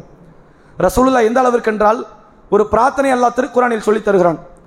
ரப்பனா ஆத்தினா ஃபித் துன்யா ஹஸனத்தம் வஃபில் ஆখিরাতি ஹஸனத்தம் வகீனா அதாபன்னார். இறைவா, எங்களுக்கு இம்மையில் நன்மையைத்தா, மறுமையிலும் நன்மையைத்தா. இதோட முடிஞ்சிருச்சு, 2 தானே வேணும். ஆனால் ரசூலுல்லாஹ் கூடுதலாக அல்லாஹ் கூடுதலாக சொல்லித்தரான், வகீனா அதாபன்னார்னு கேளுங்க. அதாபன்னார் இல்லைனா தான் மறுமை நன்மை ஆயிடுச்சே. அதையும் அல்லாஹ் பிரிக்கணும், பிரித்து தான் அல்லாஹ் சொல்லித்தரான். நீ நினைக்கிற மாதிரி இல்லை மறுமை, இதை தனியாக நீ கேளு என்கிட்ட. யாரெல்லாம் நரகத்தை தந்துடாத, நரக வேதனை விட்டு பாதுகாப்புத்தா அப்படின்னு கேளுங்கன்னா. ரசூல் ஸல்லல்லாஹு அலைஹி வஸல்லம் அவர்கள் எப்போதுமே இந்த பிரார்த்தனை கேட்டுக்கிட்டே இருப்பாங்களாம். எந்த அளவுக்கு என்றால், வேறு ஒரு பிரார்த்தனை கேட்குற நேரம் வருமா, அப்போ கூட இது எக்ஸ்ட்ரா ஃபிட்டிங் எடுத்துக்குவாங்க. வேறு ஒரு பிரார்த்தனை கேட்கணும். இப்போ உதாரணத்துக்கு, யா அல்லாஹ் எங்களை தொழுகையாளியாக மாற்று, அது தனி பிரார்த்தனை. அப்படி கேட்கும்போது கூட இதை எக்ஸ்ட்ரா சேர்த்துக்குவாங்களாம். யா அல்லாஹ் இம்மையிலும் மறுமையிலும் நன்மையைத்தான், நரகத்தை விட்டு பாதுகாத்துரு. ரசூல் ஸல்லல்லாஹு அலைஹி வஸல்லம் அவர்கள் அதிகமாக கேட்ட பிரார்த்தனைகள் இதான் முதல் இடம். வேற எந்த பிரார்த்தனையுமே இந்த அளவுக்கு ரசூல் ஸல்லல்லாஹு அலைஹி வஸல்லம் அவங்க கேட்டது கிடையாது. நரகத்தை விட்டு பாதுகாப்பத்தா. நாம் ஒவ்வொரு முறை அத்தஹியாத்திலிருந்து சலாம் கொடுப்பதற்கு முன்பாக இந்த நரகத்தை பற்றி நினைவு கூறாமல் நாம் இருந்தது கிடையாது. நரகம் ஒன்றால் தான் மறுமையே கொடூரம், நரகம் ஒன்றால் தான் கபரே கொடூரம், நரகம் ஒன்றால் தான் மௌத்தே கொடூரம். நரகம் ஒன்றை வைத்து தான் ஒட்டுமொத்த இறைவனுடைய கோபமும் சூழ்ந்து கொண்டு இருக்கிறது. அந்த நரகத்தை விட்டு தப்பிக்கிறது இருக்குது, அதில் தான் வெற்றியே இருக்கு.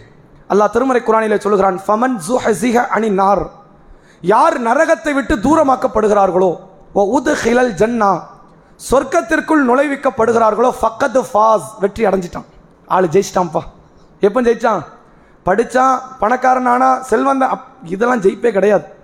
நரகத்தில் படிக்கட்டு கூட கிடைக்கட்டுமே, நரகத்தை விட்டு ஒருத்தர் தப்பிச்சிட்டாலே போகும், அவன் ஜெயிச்சிட்டான். இதுதான் உண்மையான வெற்றி என்று திருமறை குர்ஆனிலே அல்லாஹ் ரப்புல் ஆலமீன் சொல்கிறான். இந்த நரகம் சாதாரண விஷயமாக இருந்தால் இத்தனை தூதர்கள் வந்திருக்க வேண்டியதில்லை. இந்த நரகம் சாதாரண விஷயமாக இருந்தால் இத்தனை வேதங்கள் அல்லாஹ் கொடுத்திருக்க வேண்டியதில்லை. அந்த மறுமை வரதுக்கு, நரகத்துக்கு முன்னாடி விசாரணைக்கு முன்னாடி மறுமை நாள், அந்த மறுமை நாளுக்கு முன்னாடி அடையாளங்கள், அதுல 10 பெரிய அடையாளம், 100கணக்கான சிறிய அடையாளம், இவ்வளவு ஏற்பாடு. திருக்குர்ஆன் வாழையடி வாழையாக மக்கள் மத்தியிலே நீங்காத இடம் பிடித்த ஒரு பாதுகாக்கப்பட்ட வேதம், நீங்காத இடம் பிடித்த ஒரு கண்ணியமான இறை தூதர், அதுக்கு முன்னாடி பல ஆயிரக்கணக்கான தூதர்கள், வேதங்கள், இவ்வளவு பெரிய ஏற்பாடும் அந்த ஒரு நரகத்துக்காகத்தான். ஒரே ஒரு நரகம். சொர்க்கம்னு ஒன்று கிடைக்கலன்னா கூட நமக்கு பெரிய துன்பம்லாம் கிடையாது. என்ன துன்பம்? ஆசைப்பட்டும் கிடைக்கல, ஆனால் கண்டிப்பாக அல்லாஹ் தருவான். இந்த மறுமையில் 2 போக்கிடம் தான். நரகம் போகாதவன் சொர்க்கம் போவான், சொர்க்கம் போகாதவன் நரகம் போவான். அந்த 2 விட்டுட்டு தனியாக இன்னொரு இடத்துக்கு போகலாம் முடியாது. சொர்க்கம் என்ற ஒன்று கிடைக்கலைனாலும் நமக்கு என்ன பெருசாக இருப்பது நஷ்டம்? ஒன்றுமே கிடையாது. ஏன் தெரியுமா? உலகத்தினால நம்ம கண்ணியமாக தானே வச்சிருக்கிறான். நம்மளை என்ன குறை வச்சுட்டான்ல? கண்ணியமாக தான் வாழ வச்சிருக்கிறான். நரகம்னு ஒன்று கிடைச்சது நீங்க உலகத்தில் நீங்கள் 1000 ஆண்டு அல்ல, 5000 ஆண்டு அல்ல, 5 கோடி ஆண்டுகள் உலகத்தில் நீங்கள் ஆரோக்கியமாக நிம்மதியாக வாழ்ந்தாலும் சரி, நரகத்தில் ஒரு நாள், ஒரு நொடி பொழுது வாழ்வதற்கு இது அத்தனை ஆண்டுகளையும் மறக்கடிக்கக்கூடிய அளவிற்கு வேதனை அங்கே இருக்கும். இதில் உச்சபட்சமாக ஜீரணிக்கவே முடியாத ஒரு வார்த்தை என்ன தெரியுமா? திருக்குர்ஆன்ல அல்லாஹ் பல இடத்துல பயன்படுத்துகிறான். நரகத்தை பற்றி பேசும்பொழுது அல்லாஹ் ரப்புல் ஆலமீன் சொல்கிறான், அந்த நரகத்தில் காலிதீன ஃபீஹா, நிரந்தரமாக அந்த மக்கள் தங்குவார்கள். அது எவ்வளோ மோசம் வச்சு பாருங்க. ஒரு மனுஷனை எவ்வளோ தண்டிக்கலாம்? 50 வருஷம் 60 வருஷம் வாழ்ந்ததே 60 வருஷம், 15 வருஷம் பருவ வயசு இல்லை, பல ஆண்டுகள் தூங்கியே கழிச்சிட்டான். இப்படி தான் நிலைமை. அவன் அதிகபட்ச பாவம் செஞ்சது 20 வருஷம் இருக்கட்டுமே, 2000 வருஷம் தண்டிக்கலாமா? 20,000 வருஷம், 2 லட்சம் வருஷம், 20 லட்சம், 2 கோடி, 20 கோடி, நிரந்தரமாக கடக்க வைப்பேன்றான். முடிஞ்சிருச்சா? நிரந்தரமாகவே நீங்க இருக்கணும். உனக்கு மௌத்துங்கிறது கிடையாது. ஓடாத கடிகாரத்தை பார்க்குற நிலைமை தான் அவனுக்கு. டைம் ஆகுமா? ஆகாது. இப்படியே கடை, இப்படியே கடை, இப்படியே கடை. தொடர்ச்சியாக அந்த அடியானை அல்லாஹ் நரகத்திலேயே போட்டு வைப்பான். அல்லாஹ் மௌத்தாக மாட்டான், அந்த அடியார்களுக்கு மௌத்தும் கிடைக்காது. இவ்வளவு பெரிய கொடூர நரகத்தில் போய் ஒருத்தன் தங்குறதுக்கு உலகத்தில் யாருனாலும் பகைக்கலாம். ஏதாவது தப்பு இருக்கா? தாயை, தந்தையை, கணவனை, மனைவியை, பிள்ளைகளை, ஒட்டுமொத்த உலகத்தையுமே பகைத்து, அந்த ஷைத்தானை பகைத்து, நமது உள்ளத்தை பகைத்து, நமது விருப்பத்தை எல்லாம் பகைத்து என்ன வேண்டுமானாலும் செய்யலாம். உயிரை கூட கொடுக்கலாம். எதுக்காக? நரகம் எனக்கு கிடைக்க கூடாது என்பதற்கு என்னனாலும் செய்யலாம். அப்படிப்பட்ட நரகத்தை பற்றி இன்ஷா அல்லாஹ் நாளை மறுநாள் 25வது இரவில் இதனுடைய தொடர் செய்திகளை தெரிந்து கொள்வோம். வாஹிரு தஅவானா அல்ஹம்துலில்லாஹி ரப்பில் ஆலமீன். சுப்ஹானக்கல்லாஹும்ம வ பிஹம்திக அஷ்ஹது அல்லா இலாஹ இல்லா அன்த அஸ்தக்ஃபிருக வ அத்தூபு இலைக். பப்ளிகேஷனின் புதிய வெளியீடுகள். KM அப்துல் நாசிர் அவர்கள் எழுதிய இஸ்லாத்தின் ஒளியில் குழந்தை வளர்ப்பு, இறைவனுக்கு உருவம் உண்டா, எம்ஐ சுலைமான் அவர்கள் எழுதிய சொர்க்கம் நரகம் ஆகிய நூல்கள் வெளிவந்து விட்டது. கிடைக்கும் இடம் TNTJ பப்ளிகேஷன்ஸ், நம்பர் 25, அரண்மனைக்காரன் தெரு, மண்ணடி, சென்னை 1. இன்னல் ஹம்துலில்லாஹ் நஹ்மதுஹு வ நஸ்தஈனுஹு வ நஸ்தக்ஃபிருஹு வ நஊது பில்லாஹி மின் ஷுரூரி அன்ஃபுஸினா வ மின் ஸய்யிஆத்தி அஅமாலினா. மை யஹ்திஹில்லாஹு ஃபலா முதில்ல லஹு வ மை யுத்லில்ஹு ஃபலா ஹாதிய லஹு. வ அஷ்ஹது அல்லா இலாஹ இல்லல்லாஹ் வ அஷ்ஹது அன்ன முஹம்மதன் அப்துஹு வ ரசூலுஹு. அம்மா பஅத். கண்ணியத்திற்குரிய எல்லாம் வல்ல அல்லாஹுவின் நல்லடியார்களே, அல்லாஹுடைய பேரருளால் ரமலான் மாதத்தினுடைய இறுதி 10 இரவுகளில் லைலத்துல் கத்ர் இரவாக இருப்பதற்குரிய வாய்ப்பு உள்ள ஒற்றைப்படை இரவான 25வது இரவில் நாம் அனைவரும் இங்கு ஒன்று திரண்டு இருக்கிறோம். கடந்த 23வது இரவில் நரகம் ஒரு நேர்முக வர்ணனை என்ற தலைப்பின் கீழ் அல்லாஹ் ரப்புல் ஆலமீன் நாளை மறு உலக வாழ்க்கையில் குற்றவாளிகளுக்கு வழங்கக்கூடிய அந்த உலகத்தை குறித்து, அதை மார்க்கம் எந்த அளவிற்கு வர்ணித்து பேசுகிறது, நாளை மறுமை நாளில் ஒரு அடியான் நரகத்தில் வேதனை அனுபவிக்கக்கூடியவனாக இருந்தால் அவன் நரகத்தில் மிக குறைந்த வேதனையை அனுபவிக்கக்கூடிய அடியானாக இருந்தாலும் சரி, மிக கொடூர ஒரு தண்டனையை அல்லாஹுவின் புறத்திலிருந்து பெற்றுக்கொள்வான். அந்த தண்டனை எந்த அளவிற்கு இருக்கும் என்றால், இந்த உலகத்தில் சுகபோகமாக வாழ்ந்து கழித்த ஒரு அடியானாக இருந்தாலும் சரி, மறுமை நாளில் நரகத்தில் ஒரு நொடி பொழுதை அவன் கழிக்கிற வேளையில் கூட உலகத்தில் அவன் அனுபவித்த அத்தனை இன்பங்களையும் மறக்கக்கூடிய வகையில் அந்த ஒரு நொடி பொழுது அமையும் என்பதை மார்க்கம் சொல்லித்தந்த அந்த செய்திகளை நாம் அறிந்து கொண்டோம். நரகத்தில் மிக குறைந்த தண்டனை கிடைக்கக்கூடிய நிகழ்வுகள் கூட அல்லாஹ்விடத்தில் ஒரு நீங்காத ஒரு கொடூர வேதனையாகத்தான் அது அமையும். அந்த அடியான் அல்லாஹ்விடத்தில் நரகத்தை அனுபவிக்கக்கூடியவனாக இருந்தால் இறைவனுடைய ரஹ்மான் என்கிற பண்பை அவன் ஒரு காலமும் பார்த்து விட மாட்டான். அல்லாஹுவை ரஹீமாக, வதூதாக, கஃபாராக, அல்லாஹுடைய அன்பை செலுத்தக்கூடிய அந்த பண்புகளை எல்லாம் அந்த அடியான் பார்க்க முடியாது என்ற செய்தியை கடந்த தினத்தில் நாம் அனைவரும் தெரிந்து கொண்டோம். அதன் தொடர்ச்சியாக அந்த நரகத்தை குறித்து மார்க்கம் இன்னும் சொல்லித்தரக்கூடிய சில பாடங்களை, படிப்பினைகளை நாம் அறிந்து கொள்ள இருக்கிறோம். நரகத்தை பற்றி அல்லாஹ் ரப்புல் ஆலமீன் திருமறை குர்ஆனில் சொல்லித் தரும் பொழுது அந்த நரகத்திற்கு முன்பு இருக்கக்கூடிய ஒரு விசாரணை நாளை பற்றி அல்லாஹ் திருக்குர்ஆனில் பேசுகிறான். யா அய்யுஹன்னாஸ், மனிதர்களே, இத்தகு ரப்பக்கும், உங்கள் இறைவனை அஞ்சிக் கொள்ளுங்கள். இன்ன ஸல்ஸலத ஸாஅத்தி ஷையுன் அலீம், அந்த மறுமை நாளினுடைய திடுக்கம் மிக படு பயங்கரமானதாக இருக்கும். மறுமை நாளினுடைய திடுக்கம் மிக கொடூரமானதாக, ஆட்டிவிக்கக்கூடியதாக அது இருக்கும். யௌம தரவுனஹா ததுஹலு குல்லு முர்தியாத்தின் அம்மா அர்தாத் வ ததஉ தாத்தின் ஹம்லின் ஹம்லஹா வ தரன் நாஸ சுகாரா வமா ஹும் பி சுகாரா வலாகின்ன அதாபல்லாஹி ஷதீர். அந்த மறுமை நாளை ஒரு அடியான் பார்த்தால், பால் ஊட்டக்கூடிய ஒரு பெண்மணி தான் பால் ஊட்டக்கூடிய அந்த குழந்தையை அவள் மறந்து விடுவாள். ஒவ்வொரு கர்ப்பிணி பெண்ணும் தன்னுடைய வயிற்றில் இருக்கக்கூடிய குழந்தையை ஈன்றெடுத்து விடுவாள். அந்த நாளில் நபியே, மக்களை நீங்கள் போதை வயப்பட்டவர்களாக நீங்கள் பார்ப்பீர்கள். ஆனால் அவர்கள் போதை வயப்பட்டவர்கள் இல்லை. வலாக்கின்ன அதாபல்லாஹி ஷதீது, அல்லாஹுடைய வேதனை மிக பயங்கரமானதாக இருக்கும் என்று இறைவன் சூரா ஹஜ் என்ற அத்தியாயத்தினுடைய முதல் 2 வசனத்தில் பேசுகிறான். அந்த வசனத்தில் அல்லாஹ் சொல்லும் பொழுது மறுமை நாளில் நரகத்தை பற்றி சொல்லலை, நரகத்துக்கு முன்னாடி வர விசாரணை பற்றி சொல்கிறான். விசாரணை நாளை நபியே நீங்கள் பார்த்தால், கர்ப்பிணி பெண்கள் இருக்கிறார்களே, அவர்கள் வயிற்றில் வைத்திருக்கக்கூடிய குழந்தையை ஈன்றெடுத்து விடுவார்கள். மறுமை நாளில் வந்து கூட பிரசவம் நடக்குன்னு புரிஞ்சுக்க கூடாது. மறுமை நாளும் சில பிரசவங்கள் இருக்கும். அல்லாஹ் அதை சொல்லலை. மறுமை நாளில் ஒரு கர்ப்பிணி பெண் ஒருத்தி இருந்தால் அவள் வயிற்றில் இருக்கக்கூடிய குழந்தையை கூட ஈன்றெடுத்து விடுவாள். அது அவளுக்கு பெரிய வழியாக தெரியாது. இதை அல்லாஹ் உணர்த்துறான். பால் ஊட்டக்கூடிய பெண், உலகத்தில் ஒரு தாய் எதனாலும் மறப்பா. பால் ஊட்டக்கூடிய வயதில் உள்ள அந்த பருவ பிள்ளையை ஒரு பெண் மறக்க மாட்டா.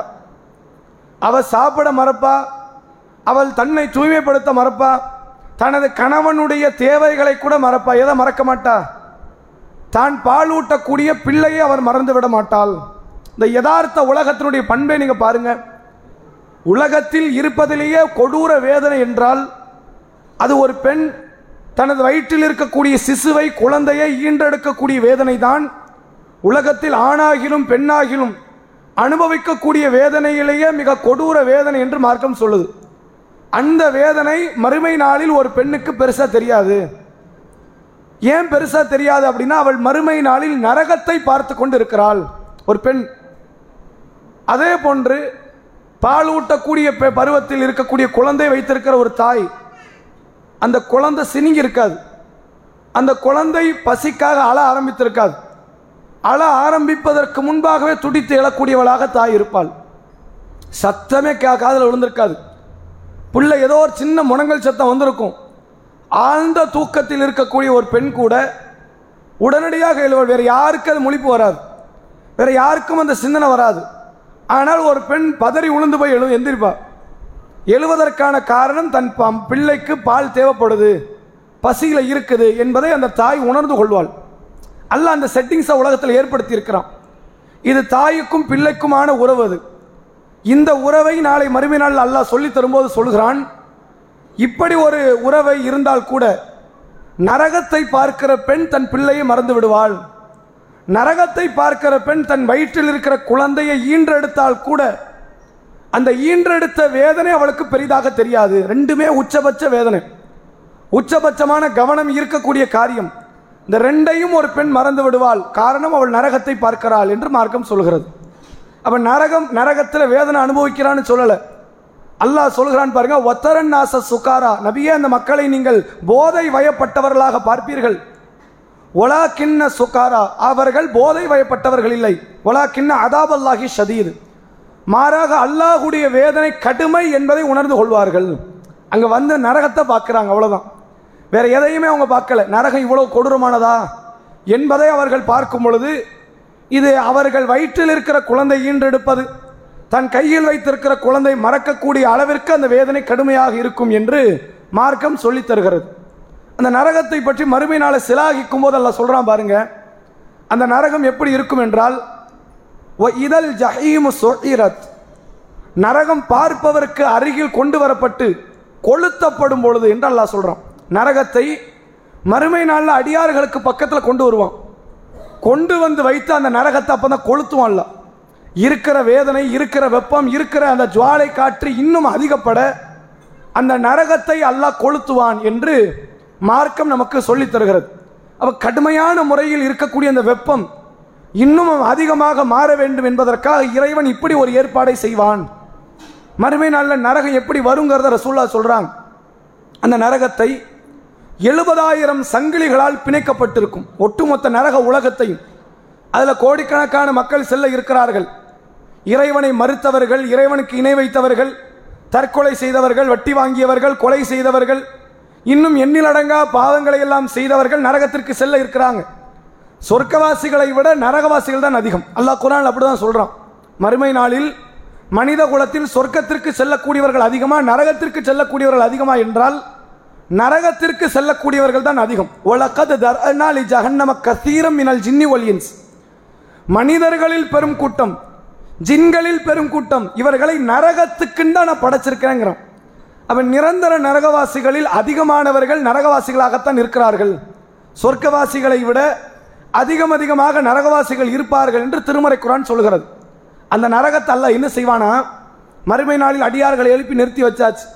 ஜின்களை, மனிதர்களை, வானவர்களை, இன்ன பிற ஜீவராசிகளை எழுப்பி நிறுத்தி வைக்கும் பொழுது நரகத்தை வானவர்கள் இழுத்து கொண்டு வருவாங்களாம். ரசூலுல்லாஹ் சொன்னாங்க, அந்த நரகத்தை 70,000 சங்கிலிகள் பிணைக்கப்பட்டிருக்கும். ஒவ்வொரு சங்கிலிகளையும் 70,000 வானவர்கள் பிடித்து இழுத்து கொண்டு வருவார்கள். இந்த வானவர்னா மனித தோற்றத்தை நம்ம வச்சு பார்க்கக்கூடாது. வானவர்கள் என்பவர்கள் மனிதர்களை விட பிரம்மாண்டமான தோற்றம் கொண்டவர்கள். எந்த அளவிற்கு அந்த தோற்றம் இருக்கும் என்றால் அல்லாஹ்வுடைய தூதர் அவர்கள் அந்த வானவர்களுக்கு ஒரு 2 வானவர்களை பற்றி நமக்கு சொல்லி தராங்க. வானவர் ஜிப்ரீல் அலைஹிஸ்ஸலாம். அந்த வானவர் வானத்தை பூமியை உள்ளடக்கக்கூடிய அளவிற்கு தோற்றம் கொண்டவர். 600 ரெக்கைகள் கொண்ட அந்த வானவர் ஜிப்ரீல் அலைஹிஸ்ஸலாம் என்றார்கள் ரசூலுல்லாஹ். அதே போன்று அர்ஷை சுமக்கக்கூடிய வானவர்களில் ஒரு வானவர், அவருடைய காதின் சோனையில் இருந்து, இந்த கம்மல் குத்துவாங்கல்ல, மார்க்கடிப்பில் குத்தக்கூடாது, அது தனி டாபிக், அந்த பகுதியில் கம்மல் மாற்ற பகுதியில் இருந்து தோல் புஜம் வரைக்கும் இருக்கிறது, ஒரு ஜானை விட குறைவான பகுதி. அர்ஷை சுமக்கக்கூடிய 7 வானவர்களில் ஒரு வானவர் அவருடைய தோல் புஜம் வரைக்கும் இருக்கக்கூடியது இருக்குது. அது என்னன்னா 700 ஆண்டுகள் ஒரு மனிதன் பயணித்தால் எப்படி இருக்குமோ அது மாதிரியான ஒரு பயண தொலை தூரத்தில் இருக்கும் என்று மார்க்கம் சொல்கிறது. அப்ப அர்ஷை சுமக்கக்கூடிய வானவர்கள் படுபயங்கரமான ஒரு தோற்றம் கொண்டவர்கள். வானவர் ஜிப்ரீல் அலைஹிஸ்ஸலாம் பயங்கரமான ஒரு தோற்றம் கொண்டவர். இது மாதிரி தோற்றங்கள் கொண்ட 70,000 சங்கிலிகளில் ஒவ்வொரு சங்கிலியையும் 70,000 வானவர்கள் பிடித்து நாளை மறுமையில் மக்ஷர் திடலில் அந்த நரகத்தை கொண்டு வந்து வைப்பார்கள். அடியார்கள் எல்லாம் பார்ப்பார்கள். நல்லவர்களில் இருந்து கெட்டவர்கள் வரைக்கும் அத்தனை பேரும் பார்க்கிற விதத்தில் அந்த நரகத்தை கொண்டு வந்து அல்லாஹ் நிறுத்துவான் என்று மார்க்கம் சொல்கிறது. அப்படி நிறுத்தப்படும் பொழுது அந்த நரகத்தினுடைய தோற்றத்தை குறித்து ரசூலுல்லாஹ் நமக்கு சொல்லித்தராங்க. ஒரு முறை அல்லாஹ்வுடைய தூதர் அவர்கள் தன் தோழர்களோடு பேசிக் கொண்டிருக்கிறார்கள். திடீரென்று வானத்தில் ஒரு சப்தம் வந்த உடனே ரசூலுல்லாஹ் தன் தோழர்கள்ட்ட கேட்டாங்க, தோழர்களே, தற்பொழுது வானத்தில் ஒரு சப்தம் கேட்டது, அது என்ன சப்தம்னு உங்களுக்கு தெரியுமா அப்படின்னு கேட்கிறாங்க. சஹாபாக்கள் சொல்லுகிறார்கள், அல்லாஹு வ ரசூலுஹு அலம், அல்லாஹ்வும் அல்லாஹ்வுடைய ரசூலுமே நன்கறிந்தவர்கள், எங்களுக்கு தெரியாதுங்கிறாங்க. அப்ப ரசூலுல்லாஹ் சொன்னாங்க, ஒரு 70 வருஷத்துக்கு முன்னாடி நரகத்தினுடைய முதல் தட்டு ஆரம்பத்தில் இருந்து ஒரு கல் ஒன்று உருண்டு விழுந்தது. அந்த 70 ஆண்டுகளுக்கு முன்பாக விழுந்த அந்த கல் தற்போதுதான் அதனுடைய அடி ஆழத்திற்கு சென்று இருக்கிறது அப்படின்னாங்க ரசூலுல்லாஹ். 70 வருஷத்துக்கு முன்னாடி விழுந்த கல்லுன்னா நம்ம பெரிய அளவில் நம்ம சிந்திக்காம இதை விட்டுட்டோம்.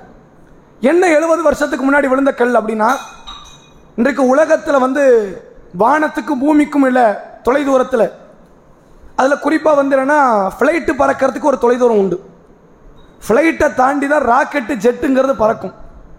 அதையும் தாண்டி போகக்கூடியது என்னன்னா சேட்டிலைட்டுங்க வாங்கல்ல, துணைக்கோள்கள்.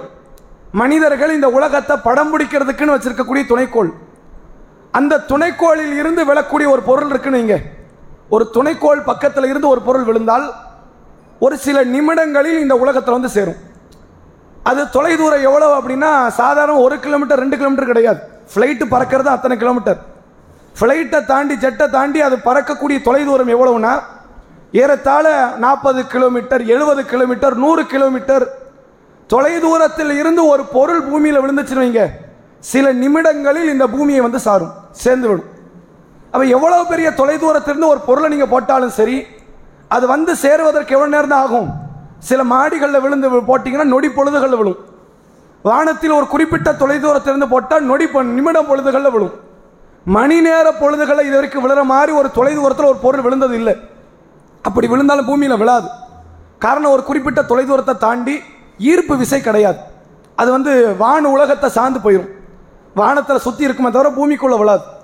இப்போ பூமிக்குள்ள விழக்கூடியதை பொறுத்த வரைக்கும் நமக்கு பார்க்கக்கூடிய நேரத்தில் நொடி பொழுதுகளில், நிமிட பொழுதுகளில் இந்த உலகத்தில் எங்கே இருந்தாலும் சரி பொருள் பூமியில் விழுந்துடும். ரசூலுல்லாஹ் சொல்றாங்க, ஒரு பெரிய பாறாங்கல் அது நரகத்தில் விழுந்திருக்குது. விழக்கூடிய நேரத்தில் 70 வருஷத்துக்கு முன்னாடி அது விழுந்துச்சு. அது ஆழத்தில் வருகிறது வருகிறது வருகிறது வந்து கொண்டே இருக்கிறது. 70 ஆண்டுகள் ஆகிறது அதனுடைய தரையை தொடுவதற்கு. நாங்கள் ரசூல்லா அப்போ நரகத்தினுடைய பள்ளம் கற்பனை கெட்டாது. 70 வருஷம் அவனுக்கு கீழே விழுந்துக்கிட்டே இருக்கு ஈர்ப்பு விசையில். அவ்வளவு வேகமாக ஒரு பொருள் விழுந்தும் 70 ஆண்டுகள் ஆகிறது அதனுடைய தரையை தொடுவதற்கென்றால் ஆழம் என்பது மனித கற்பனைக்கு எட்டாத அளவிற்கு ஒரு ஆழத்தில் அல்லாஹ் அந்த நரகத்தை படைத்திருக்கிறான் என்பதை நாம் புரிந்து கொள்ள முடிகிறது. அந்த நரகத்தை குறித்து ரசூல் ஸல்லல்லாஹு அலைஹி வஸல்லம் அவர்கள் சொல்கிறார்கள், ஒரு மனிதனுடைய தோல் புஜம் இருக்குல்ல, ஒரு மனிதன் நாளை மறுமையில் நரகவாசியாக மாறுகிறான் என்றால் ஒரு தோல் புஜத்திலிருந்து இன்னொரு தோல் புஜம் மறுமை நாளில் நரகவாசிகளில் உடல் தோற்றத்தை அல்ல பிரம்மாண்டமாக மாற்றிடுவான். ஏன் பிரம்மாண்டமாக மாற்றுறான்னா, இந்த உடல் நரகத்துக்கு போனால் ஒரு நொடி பொழுதுல சாம்பலாக போயிடும். சூரிய வெப்பத்தை தாங்க முடியலை. சூரியனை விட எல்லாம் 70 மடங்கு பெரிய வெப்பத்தில் இருக்கக்கூடிய அந்த நரகத்தை ஒரு மனித உடல் தாங்கணும்னா அதுக்கேற்ற மாதிரி உடம்பு மாறணும். வலி ஒன்றா தான் இருக்கும், ஆனால் உடல் தாங்கணும்ல. அதற்கு ஏற்றவாறு அல்ல உடலை என்ன செய்வான்னு கேட்டால் ஒரு பிரம்மாண்டமான தோற்றத்துக்கு உடலை மாற்றுவான். அந்த தோல் என்னன்னா 3 நாள் பயணம் செய்யக்கூடிய அளவிற்கு தோல் புஜங்கள் இருக்குமா. ஒரு மனிதன் 3 நாள் பயணம் பண்ணா என்ன தொலை தூரமோ அதுதான் வலது பக்க தோலில் இருந்து இடது பக்க தோல் வரைக்கும். இவ்வளவு பெரிய அளவில் ஒரு தோற்றத்தை அல்லாஹ் அமைப்பான். ஒரு மனிதனுடைய நரகவாசியில் ஒரு மனிதனுடைய பல்லுடைய உயரம் இருக்குது, உஹது மலை அளவுக்கு இருக்கும். நாங்கள் ரசூல்லா ஒரு பல்லு 32 பல்ல நீங்க கணக்கு போட்டு பாருங்க. ஒரு மனிதனுடைய வாயே எவ்வளவு பெருசா இருக்கும். அவன் தலை, அவனுடைய உடல் உறுப்புகள், அவனுடைய கை கால், அவனுடைய மற்ற மற்ற விரல்கள் எல்லாம் இவ்வளவு பிரம்மாண்டமா இருக்கும். இவ்வளவு பிரம்மாண்டமான தோற்றத்தை ஏன் உருவாக்கணும் அப்படின்னா, சாதாரண தோற்றத்தில் மனிதன் நரகத்துக்குள்ள போறதுக்கு முன்னாடி பொசுங்கிடுவான், போறதுக்கு முன்னாடி சாம்பலாயிருவான். அவன் அந்த நெருப்பை தாங்கி கொள்ளுகிற அளவிற்கு தாங்கி கொள்றான், வழியில இல்லை, வெப்பம் பட்டு உடனே கருகாம இருக்கிற அளவிற்கு ஒரு தோற்றம் வேண்டும் என்றால் இப்படி இருக்கணும்னு அல்லாஹ் முடிவு பண்ணி அப்படி ஒரு உடல் அமைப்பை தயாரித்து தான் நாளை மறுமையில் அடியார்களை அல்லாஹ் நரகத்திற்குள் அனுப்புகிறான் என்று ரசூல் ஸல்லல்லாஹு அலைஹி வஸல்லம் அவர்கள் நமக்கு சொல்லித்தராங்க. இந்த நரகத்தில் ஒவ்வொருத்தருக்கும் தனித்தனி ஸ்டேஜ் எல்லாம் வச்சிருக்கிறோம். எல்லாருக்கும் ஒரே இடத்துல வைத்து தண்டனை வழங்கப்படாது. தொழாதவர்களுக்கு ஒரு தண்டனை, திருடியவர்களுக்கு ஒரு தண்டனை, ஏமாற்றியவர்கள் நியாயமற்று நடந்தவர்களுக்கு ஒரு தண்டனை, மனித உயிர்களை கொலை செய்தவர்களுக்கு ஒரு தண்டனை, அல்லாவை மறுக்கக்கூடியதில் உச்சபட்சமாக இருந்தவர்களுக்கு ஒரு தண்டனை என்று மார்க்கம் சொல்கிறது. சூரா மரியமில் அல்லாஹ் சொல்கிறான், நாளை மறுமை நாளில் நரகத்தை சுற்றி மக்களை எல்லாம் அந்த நரகவாசிகளை மண்டியிட்டவர்களாக அல்லாஹ் நிறுத்துவான். முட்டுக்கால் போட்டு நிற்கணும். நரகவாசி சும்மா உள்ள போயிட முடியாது. நீ உள்ள போறது என்ன, ராஜாங்கம் இடத்துக்கு போறியா, சொகுசா வாழவா போற, தண்டனை அனுபவிக்க போற, இங்க இருந்தே ஆரம்பிக்கும் தண்டனை. முட்டுக்கால் போட்டு அல்லாஹ் நிறுத்தி வைப்பான். இதுல இருந்து ஒரு கூட்டத்தை தனியாக அல்லாஹ் பிரித்தெடுப்பான். நரகவாசிகளில் அவங்க அத்தனை பேர் நரகவாசி. நரகவாசிகளிலிருந்து ஒரு கூட்டத்தாரை அல்லாஹ் தனியாக பிரித்தெடுப்பான். யார் அவர்கள் என்றால், ரஹ்மானை மறுப்பதில் உச்சபட்சமாக தெரிந்தவர்கள் யார், அல்லாஹ் அங்கே பிரித்து எடுப்பான். நம்ம நினைச்சிடக்கூடாது எல்லா நரகவாசிகளுக்கும் ஒரு தரத்தில் வைத்து தான் நல்லா பார்ப்பான் என்று. இப்போ ரசூலுல்லாஹ்வுடைய காலத்தை நீங்கள் எடுத்துக்கங்களேன், நபிகளாருடைய கொள்கையை ஏற்காத பல காஃபிர்கள் இருந்தாங்க. ஆனால் அவங்க மட்டும் காஃபிர் கிடையாது. ரசூலுல்லாவை கொல்லணும், இஸ்லாத்தை அழிக்கணும், இஸ்லாம் இல்லாமல் ஆக்கணுங்கிறதுல உச்சபட்சமாக திகழ்ந்த காஃபிர்கள் உண்டு. அப்துல்லா பின் உபை பின் சலூல் என்று அழைக்கப்பட்ட நயவஞ்சகனின் தலைவன், அபு ஜஹல், அபு லஹப், உத்துபா, ஷைபா, உமையா என்ற பெரும் பெரும் காஃபிர் தலைவர்கள். இவங்க இல்லைன்னா பத்ர் களமே நடந்திருக்காது. இவங்க இல்லைன்னா பெரும் பெரும் அளவில் அசம்பாவிதங்கள் நடந்திருக்காது. அப்போ எல்லா காஃபிர்களும் ஒரு தரம் கிடையாது. அல்லாஹ்வை மறுத்தவர்களில் அத்தனை பேரும் ஒரு தரம் சார்ந்தவர்கள் இல்லை. அல்லாஹ் மறுமை நாளே அந்த வகையை பிரிச்சிருவான். அல்லாஹ் சொல்லுகிறான் பாருங்க, வம்தாசுல் யௌம் அய்யுஹல் முஜ்ரிமூன், குற்றவாளிகளே ஒட்டுமொத்த பேர் பிரிஞ்சிருங்க, இன்றைக்கு உங்களுக்கு தீர்ப்பளிக்கக்கூடிய நாள் என்று நாளை மறுமை நாளில் குற்றவாளிகளை பார்த்து அல்லாஹ் சொல்லுவான். கொஞ்சம் கொஞ்சமாக வகைப்படுத்துவான். இவங்கெல்லாம் யாரு, இவர்களெல்லாம் அல்லாஹ்வுக்கு இணை வைத்தவர்கள், இவங்க தனி. இவங்கெல்லாம் யாரு, அல்லாஹ்வுடைய மார்க்கத்தை ஏற்றுக்கொள்ளாதவர்கள், இவர்கள் தனி. இவர்கள்லாம் யாரு, உன் மார்க்கத்தை ஏற்றுக்கொள்ளல, உன் குரானில் குறை காண்பதற்காக தெரிந்தவர்கள், இவங்க தனி. இவர்கள்லாம் யாரு, இவர்கள் இஸ்லாமியர்களை கொல்ல வேண்டும் என்று திட்டமிட்டவர்கள், இஸ்லாத்தை அழிக்க நினைச்சவங்க, இவங்க தனி. இவர்களெல்லாம் யாரு, இஸ்லாத்தின் மீது அவதூறுகளை அள்ளி தெரித்து உன் மார்க்கத்தின் மீது ஒரு கொடூர பார்வையை கொடுக்க நினைத்தவர்கள். தனித்தனியா பிரிப்பான்ல. ஒவ்வொரு நபர்களுக்கும் ஒவ்வொரு விதமான கொடூர வேதனை. அல்லாஹ் நரகத்துக்குள்ள போறதுக்கு முன்னாடி இந்த மாதிரியான ஏற்பாடுகளை எல்லாம் செய்வான் என்று திருமறை குர்ஆன் நமக்கு அந்த நரகத்தை பற்றிய சம்பவங்களை படம் பிடித்து காட்டுகிறது. இப்போ நரகத்துக்குள்ளே போயிட்டோம்னா அந்த நரகத்துக்குள்ளே எரிபொருட்கள் உண்டுல்ல, வெப்பத்தை அதிகப்படுத்துவதற்கென்று எரிபொருட்கள் உண்டு. விறகுகளை போட்டதுன்னு எரியும், அது இன்னும் அதிகமாகணும். கொஞ்ச நேரம் ஒரு 4 விறகு வச்சுருப்போம், அடுப்பு நல்லா எரிஞ்சுக்கிட்டே இருக்கும். திடீர்னு அந்த 4 விறகு காலையை அடிச்சுட்டு வைங்க, அந்த அடுப்பு குறைய ஆரம்பிச்சிடும். அப்போ வேறு சில பொருட்களை போட்டு தான் அந்த நெருப்பை அதிகப்படுத்த முடியும். அல்லாஹ் ரப்பல் ஆலமீன் திருமறை குர்ஆனில் சொல்கிறான், திருக்குர்ஆனை பற்றி சொல்லும் பொழுது, வயின் குன்தும் ஃபீ ரைபி மிம்மா நஸல்னா அலா அப்தினா, இந்த குர்ஆனை, இந்த வேதத்தை நாம் நம்முடைய தூதருக்கு அடியாருக்கு நாம் வழங்கியிருக்கிறோம், அதில் நீங்கள் சந்தேகப்பட்டால் ஃபஅது பி சூரத்தின் மின் மிஸ்லிஹி, இது மாதிரி ஒரே ஒரு சூறாவை நீங்கள் கொண்டு வாங்க பார்ப்போங்கிறான்ல. நான் குர்ஆனை கொடுத்துருக்கிற நபி முகமதுக்கு நீங்க என்ன நினைக்கிறீங்க? இது அவரை சொந்தமாக எழுதிட்டாரு, யாருக்கிட்ட இருந்தோ திருடிய கருத்துக்கள், இது இவராக இட்டுக்கட்டிய கருத்துக்கள் தானே தவிர கடவுள் புறத்திலிருந்து வரலன்னு நீ நினைக்கிறல்ல. ஃபஅது பி சூரத்தின் மின் மிஸ்லிஹி, ஒரே ஒரு சூறா கொண்டு வா பார்ப்போம். இவர்கிட்ட அல் பக்கரா, ஆல் இம்ரான், நிசானி ஏகப்பட்ட சூறா வச்சிருக்கிறார், நீ ஒரு சூறா கொண்டு வா. அவரால் இட்டுக்கட்ட முடியுதுன்னா உன்னால முடியாதா? அவர் எழுத பிடிக்க தெரியாதவர், அவருக்கு பெரிய அளவு நாலேஜ் கிடையாது. அவரால் ஒரு குர்ஆனை கொண்டு வர முடிகிறது என்றால் உன்னால் ஒரு சூறாவை கொண்டு வர முடியாது? ஃபஅது பி சூரத்தின் மின் மிஸ்லிஹி, ஒரே ஒரு சூறாவை கொண்டு வா. சொல்லிட்டு அல்லாஹ் சொல்றான், ஃபதுஉ ஷுஹதாஅக்கும் மின் துனில்லாஹ், அல்லாஹ்வை விட்டுட்டு ஒட்டுமொத்த பேர் ஒன்று சேர்ந்துக்கங்க. இந்த குர்ஆனுக்கு எதிராக, குர்ஆன் பொய்ங்கிறதுல உனக்கு உறுதியா இருந்துச்சு, நீ அல்லாஹ்வை மட்டும் விட்டு எல்லாரும் ஒன்று சேர்ந்துக்கங்க, முகமது நபி சேர்த்துக்கங்க. எதுக்கு? குர்ஆன் மாதிரி ஒன்று கொண்டு வாங்க. இவர் தானே இட்டு கட்டினார் நீ சொன்ன, அவரையினாலும் சேர்த்துக்க. எல்லாரும் ஒன்று சேர்ந்துக்கங்க, ஜின்கள் மனிதர்கள் சேர்ந்து கொள்ளுங்கள், வானவர்களையும் சேர்த்துக்கங்க. உலகத்தில் தலை சிறந்த கல்வி அறிஞர்கள், மருத்துவர்கள், மாமேதைகள், பட்டதாரிகள் எல்லாரும் ஒன்று சேர்ந்து ஒரே ஒரு சூறாவை நீங்கள் கொண்டு வாருங்கள். இன் குன்தும் சாதிகீன், நீங்கள் உண்மையாளர்களாக இருந்தால். சொல்லிட்டு அடுத்து சொல்றான், ஃபஇல்லம் தஃபாலு, நீ உங்களால் செய்ய முடியாவிட்டால், வலன் தஃபாலு, உங்களால் செய்யவே முடியாது, ஃபத்தகுன் நாரல்லதி வகூதுஹன் நாசு வல் ஹிஜாரா, நரக நெருப்பிற்கு நீங்கள் அஞ்சிக் கொள்ளுங்கள். அதன் எரிபொருட்கள் என்ன தெரியுமா? மனிதர்களையும் கற்களையும் வைத்துதான் அல்லாஹ் நரகத்தையே கொழுந்து விட்டு எரிய வைத்திருக்கிறான். நாங்கள் அல்லாஹ் ரப்பல் ஆலமீன். நரகத்துடைய பிரதான எரிபொருள் என்ன? மனுஷனை போட்டு தான் அங்கே எரிக்கவே போறானோ. அதனுடைய தோற்றம் எப்படி இருக்குன்னு பாருங்க. வெப்பம் குறைஞ்சிருச்சு, நீங்க ஒரு 10-50 பேரை பிடிச்சி உள்ள போடுவான், வெப்பம் கூடும். கற்களை தூக்கி எல்லாம் உள்ள போடுவான். எதுக்கெல்லாம் கற்களை இங்க சொல்லணும்?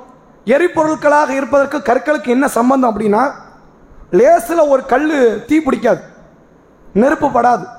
நெருப்பு பட்டாலும் கல் மேலே ஏறாது. கல் மேலே நெருப்பு ஏறிடுச்சுன்னு இங்க லேசில் அதை அணைக்க முடியாது. இது கல்லுக்கான ஒரு பிரத்யேகமான தன்மை. கல் மேலே ஒரு நெருப்பு படாது, பட்டு உடனே அது தீ பிடிக்காது. ஆனால் அது தீ பிடிச்சிருச்சுன்னு இங்க நெருப்பு பட்டு விட்டு அது எரிய ஆரம்பித்து விட்டதென்றால் அது லேசில் அணையாது. அவ்வளவு கொடூரமான, ஏன்னா மற்ற எல்லா பொருளும் எடுங்களேன், இரும்பு மேலே நெருப்பு பட்டுச்சுன்னு இங்க அதனுடைய டிகிரி செல்சியஸ் கூட கூட கூட இரும்பு உருகிரும், தங்கம் உருகிரும், வேற எல்லா பொருளும் எல்லா தனிமங்களும் உருகிரும். கல் உருகாது. நெருப்பு கூட கூட கூட கூட கல் கல்லாதான் இருக்கும். அதன் மீது உச்சபட்ச நெருப்பு கூடும், கல் அதனுடைய கடுமை தன்மையை மாறிக்கொண்டே இருக்கும். அல்லாஹ் ரப்பல் ஆலமீன் நரகத்தினுடைய எரிபொருட்களாக வைத்தது மனிதர்களையும் கற்களையும் வைத்திருக்கிறான் என்று திருமறை குர்ஆன் நமக்கு பல இடத்துல இதை பற்றி சொல்லுது. அதே போன்று நரகத்துக்கு செக்யூரிட்டி உண்டு. சும்மா நரகத்தில் அல்லாஹ் வைக்கல, எவனும் தப்பிக்க முடியாது. அல்லாஹ்வுடைய பார்வையிலிருந்து யாரால தப்பிக்க முடியும்? தப்பிக்க முடியும்னு ஒருத்தர் இருந்தால் உலகத்தை தப்பிச்சிருக்கும். அல்லாஹ் கிட்ட இருந்து ஒருத்தர் தப்பிக்கிறான், இந்த உலகத்துக்கு இங்கே செக்யூரிட்டி இருக்குதா? நம்ம பாட்டுக்கு நேராக போய் மார்ஸில் செத்துறலாமே, அல்லாஹ் என்ன கண்டுபிடிக்கவா போறான் அப்படின்னு நான் நினைச்சிருக்கலாமா இல்லையா? உலகத்தில் ஒரு பொட்டு ஜீவனை கூட விட்டு விடாமல் நம்ம மறுமையில கொண்டு வருவோம். ஒரு எறும்பை, ஒரு கரையானை, ஒரு கொசுவை கூட விட்டு விடாமல் மறுமை நாளில் அல்லாஹ் கொண்டு வருவான். அல்லாஹ் குர்ஆன்ல சொல்றானே, உயிரினங்கள் எல்லாம் உயிரோடு ஒன்றிணைக்கப்படும் பொழுது அப்படிங்கிறான். அப்ப எல்லா ஜீவராசியும் மறுமையில வரும், அதுக்கு விசாரணை கிடையாது. ஆனா நான் கொண்டு வருவேங்கிறது நீ தெரிஞ்சுக்கணும்ல. நான் மனுஷனை தான் கொண்டு வந்திருக்கிறேன், என்னால் ஜின்ன மட்டும் தான் கொண்டு வர முடியும் நீ நினைச்சிடக்கூடாது. நான் நினைத்தால் ஓரறிவு ஜீவன், ஒரு செல் ஜீவனை கூட கொண்டு வருவேன் என்பதை உங்களுக்கு நான் காட்டுறேன். அல்ல, எல்லா ஜீவனையும் மறுமையில கொண்டு வந்துருவான். உலகத்தில் இருந்து மறுமைக்கு கொண்டு வர தாற்றல் உள்ளவன் நரகத்துக்குள்ள தள்ளிட்டு வெளியே தள்ளிடுவானா? வெளியே போக முடியுமா? தப்பிக்க முடியுமா? தப்பிக்க முடியாது. இருந்தாலும் செக்யூரிட்டி வச்சிருக்கிறானோ. அந்த செக்யூரிட்டி எப்படி இருப்பாங்கன்னா, அல்லாஹ் ரப்பல் ஆலமீன் திருக்குர்ஆனில் சொல்கிறான், நரகத்தினுடைய காவலாளிகளாக வானவர்களை தவிர நாம் வேறு யாரையும் வைக்கவில்லை. வானவர்கள் தான் காவலாளிகள். அவர்களுடைய எண்ணிக்கை 19 பேர். எண்ணிக்கை எல்லாம் எப்படி வச்சிருக்கிறான்? 19 பேர். அது என்ன 19 பேர்? அதுக்கு அல்லாஹ் தான் காரணம் தெரியும். அல்லாஹ் ஏதோ காரணத்தை வச்சுட்டான். இந்த வசனத்தை அல்லாஹ் சொல்லும் போது சொல்கிறான், இது இறை நம்பிக்கை கொண்டவர்களுக்கு ஈமானை அதிகப்படுத்தும் விதமாகவும், காபிர்களுக்கு இது குறித்து கேலி செய்யக்கூடிய விதமாக, கேள்வி கேட்கக்கூடிய விதமாக நாம் அமைத்திருக்கிறோம் அப்படின்னு அல்லாஹ் சொல்றான். அது என்ன காபிர்களுக்கு கேள்வினா சும்மா அவனுக்கு வாய் இருக்காது. அவன் கேட்பான் பாருங்க, நாங்கள் எத்தனை கோடி பேர் தெரியுமா? ஆதம் நபி காலத்தில் இருந்து இறை மறுப்பாளர்கள் எத்தனை கோடி பேர் தெரியுமா? அத்தனை கோடி பேர் சேர்ந்து 19 பேரை எதிர்க்க முடியாதா? உலகத்திலேயே நாங்கள் எத்தனையோ பேரை எதிர்த்துக்கிட்டு இருக்கிறோம், வானவர்களை எங்களால் எதிர்கொள்ள முடியாதா அப்படிங்கிற ஒரு சிந்தனை உள்ளத்தில் வரணும். அவன் வானவரை கிள்ளுக்கிற மாதிரி நினைப்பான். ஆனால் அந்த வானவர்களை பற்றி அல்லாஹ் குர்ஆனிலே சொல்கிறான், யா அய்யுஹல்லதீன ஆமனு, இறை நம்பிக்கை கொண்டவர்களை கூ அன்ஃபுஸக்கும் வஅஹ்லிக்கும் நாரா, உங்களையும் உங்கள் குடும்பத்தாரையும் நரக நெருப்பை விட்டு நீங்கள் பாதுகாத்துக் கொள்ளுங்கள். வக்கூது ஹன்னாசு வல் ஹிஜாரா, அதனுடைய எரிபொருட்கள் மனிதர்களும் கற்களும். அலைஹா மலாயிக்கத்துன் கிலாதுன் ஷிதாத், அந்த நரகத்தை சுற்றி வானவர்களை கடுமையும் கொடூரமும் கொண்ட வானவர்கள். நீங்க இப்படி வானவர்களை பார்த்துக்க முடியாது. பொதுவாகவே வானவர்கள் கடுமையானவங்க. அந்த விஷயத்தை நம்ம தெரிஞ்சுக்கணும். வானவர்கள் என்னைக்குமே சாப்பிட்டே கிடையாது. அவங்க எல்லா காரியத்தையும் எப்படி பண்ணுவாங்க? இறைவன் ஒன்றை கட்டளையிட்டால் கட்டளையிட்டவாறு அந்த காரியத்தை செஞ்சு முடிப்பாங்க. இப்போ மலக்குள் மௌத்து இருக்கிறாங்கல்ல, மலக்குள் மௌத்துக்கும் வானவர்கள் அந்த நரக காவலாளிக்கு ஏதாவது சம்பந்தம் இருக்கா? அது வேற இது வேற. மலக்குள் மௌத்தை பற்றி அல்லாஹ் குர்ஆன்ல சொல்றான் பாருங்க, வஹுவல் காஹிரு ஃபௌக இபாதிஹி வ யுர்சில் அலைக்கும் ஹஃபலத்தன் ஹத்தா இதா ஜா ருசூலுஹும், அல்லாஹ்வுடைய வானவர்கள் அந்த அடியார்களிடத்தில் உயிரை பறிக்கிற நேரத்தில் வந்தால் தவஃபத்துஹு ருசூலுனா வஹும் லா யுஃபர்ரித்துன், உடனடியாக அந்த ஆன்மாவை பறித்து இழுத்து கொண்டு போயிடுவாங்க. இந்த பணியில் அவர்கள் குறை வைக்கவே மாட்டார்கள். வானவர்கள்ட்ட அந்த பிரச்சனை வராது. என்னைக்கு ஸ்ட்ரைக் பண்ணுறது, கூடுதலான கூலியை கேட்கறது, அல்லது கூலியை தரலையேங்கிற சோர்ந்து உட்கார்றது, அல்லது இறைவனுடைய கட்டளை கொஞ்சம் குறைவாக செய்வது, இந்த வேலையே இருக்காது. இறைவன் ஒரு கட்டளையை செய்தால் சொன்னால் அந்த கட்டளைக்கு முழுமையாக கட்டுப்படுபவர்கள் வானவர்கள். அவர்கள் எப்போதுமே கடுமையாக தான் இருப்பாங்க. இந்த சிரித்த முகத்தோடு இருக்கிற மாதிரி பண்பாடு வானவர்கள்ட்ட கிடையாது, சில வானவர்களை தவிர. உயிரை கைப்பற்றக்கூடிய சில வானவர்கள், நல்லவர்கள்ட்ட வரக்கூடிய வானவர்கள் எப்படி இருப்பாங்கிறத குர்ஆன் சொல்லுது, ரசூலா சொன்னாங்க. அதே போன்று நாளை மறுமை நாளில் சொர்க்க கதவுகளை திறக்கும் போது சில வானவர்கள் அங்கே இருப்பாங்க, அவங்களை பற்றியும் குர்ஆன் சொல்லுகிறது. இதை தாண்டி இருக்கிற எல்லா வானவர்களுமே கடுமையானவர்கள் தான். அந்த பணிகள் அவங்க குறை வைக்கவே மாட்டாங்க. ஆனால் அல்லாஹ் நரகத்தினுடைய காவலாளி சொல்லும்போது ஒரு தனி வார்த்தை சொல்றான், அலைஹா மலாயிக்கத்துன் கிலாதுன் ஷிதாத், கடுமையும் கொடூரமும் கொண்ட வானவர்களை அந்த நரகத்தின் மீது நாம் அமைத்திருக்கிறோம். லா யஸூன் அல்லாஹ் அமரஹும் வ யஃபாலூன மா யுமரூன், அல்லாஹ் ஒரு கட்டளை இட்டால் அந்த கட்டளைக்கு அவர்கள் மாறு செய்ய மாட்டார்கள். எதையெல்லாம் அவர்கள் அல்லாஹ் கட்டளை இடுகிறானோ கட்டளைக்கு முழுமையாக அவர்கள் கீழ்ப்படிவார்கள். எதை சொன்னாலும் கேட்பாங்க. இப்படி ஒரு 19 பேரை நாம் சுற்றி வைத்திருக்கிறோம். 19 பேர் மட்டும்தான் செக்யூரிட்டி. இவங்க வெளிவராமல் பார்த்துக்குவாங்க. அந்த வானவர்கள்ட்ட எல்லாம் நடக்கக்கூடிய காரியத்தை பற்றி ஒரு முறை ஜிப்ரீல் அலைஹிஸ்ஸலாம் அவர்கள் அல்லாஹ்வுடைய தூதரை மேராஜ் பயணம் கூட்டு போறாங்க. அதே போன்று வேறு சில பயணங்கள் கனவுகள் அழைத்து விட்டு சென்றதாக சில ஹதீஸ்கள் பார்க்க முடியுது. அதில் கபரில் நடக்கிற காரியங்கள், சொர்க்கம், நரகம், பல விஷயத்தை சொல்ல பார்க்குறாங்க. அப்படி ஒரு முறை பார்க்கும் பொழுது சொல்கிறார்கள், அல்லாஹ்வுடைய தூதர்கள் கேட்குறாங்க, இவர் யாரு? ஒரு வானவரை பார்த்து கேட்குறாங்க. ஜிப்ரீல் அலைஹிஸ்ஸலாம் சொன்னாங்க, இவர் தான் மாலிக், நரகத்தினுடைய காவலாளி அப்படின்னாங்க. நரக காவலாளிகளில் இருக்கக்கூடிய 19 பேரில் ஒருத்தர் பேர் மாலிக், அல்லாஹ்வுடைய பேர். அல்லாஹ்வுடைய பேரில் மாலிக்னு ஒரு பேர் உண்டு. அந்த பேர் தான் தன் அடியார்களான நரக காவலாளிகள் ஒருவருக்கு அல்லாஹ் வைத்திருக்கிறான். அப்போ இந்த நரக காவலாளிகளை பொறுத்த வரைக்கும் எப்போதுமே கொடூரமான தோற்றம் உள்ளவர்களாகத்தான் இருப்பார்கள், கடுமையான குணம் உள்ளவர்களாகத்தான் இருப்பார்கள். ஜெயிலுக்குள்ளே போயிட்டோம், நீங்கள் ஜெயிலில் இருக்கிற தண்டனையை விட கொடூரமான தண்டனை இருக்கக்கூடிய செக்யூரிட்டி கொஞ்சம் கடுமையாக இருந்தானுங்க, அது இன்னும் கொஞ்சம் மோசமாக இருக்கும். குவாண்டனமோ அப்படின்னு சொல்லி ஒரு சிறைச்சாலை அமெரிக்காவில் இருக்கு. இது இன்றளவிற்கும் மனித உரிமை ஆணையத்தினால் பல முறை தடுக்கப்பட முயற்சி செய்தும் அந்த சிறைச்சாலை இப்போ வரைக்கும் மூடலை. சிறைச்சாலையை வளர்த்து கொண்டிருக்கிறாங்க. அந்த சிறைச்சாலையில் பிரதானமான கைதிகள் இஸ்லாமிய ஆண்களும் பெண்களும்.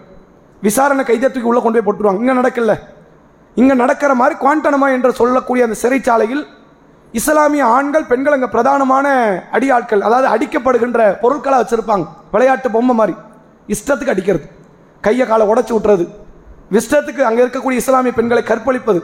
அவனுக்கு என்னெல்லாம் தோணுதோ அதெல்லாம் செய்வான். சிகரெட் பிடிச்சிட்டு வந்து அப்படியே தூக்கி அந்த சிகரெட்டுடைய நெருப்பு கங்கை தூக்கி கண்ணில் வாயில சுட வச்சிருவான். அவனை பொறுத்த வரைக்கும் மனித உரிமைகள் பேணப்படாத உலகத்தில் நரகமாக பார்க்கப்படக்கூடிய ஒரு சிறைச்சாலை குவாண்டமனோ இன்னுமே இருக்குது. இஸ்லாமியர்கள் கொடுமைப்படுத்தப்பட்டு கொண்டிருக்கிறாங்க. அதில் இருக்கக்கூடிய சிறை காவலராக இருந்த ஒருவர் அங்கே இருக்கக்கூடிய முஸ்லீமுடைய பண்பாடெல்லாம் பார்த்துட்டு இவ்வளோ அடியும் வாங்கிட்டு உதவியும் வாங்கிட்டு இஸ்லாத்தை விட்டு வெளியே வராமல் அவனுடைய வழிபாடுகள் அவன் தெளிவாக இருக்கிறான்னு சொல்லி இஸ்லாத்தை ஏற்றுக்கொண்ட நபரும் உண்டு. அந்த குவாண்டமன சிறைச்சாலையினுடைய காவலராக இருந்தவர். அப்போ உலகத்திலேயே இந்த மாதிரி கொடூர சிறைச்சாலைகள் பார்க்கும்போது கேட்கும்போது கண்ணீர் வடியுது. அதை நிர்வகிக்கிறவன் யாரு? வெறும் மனுஷன்.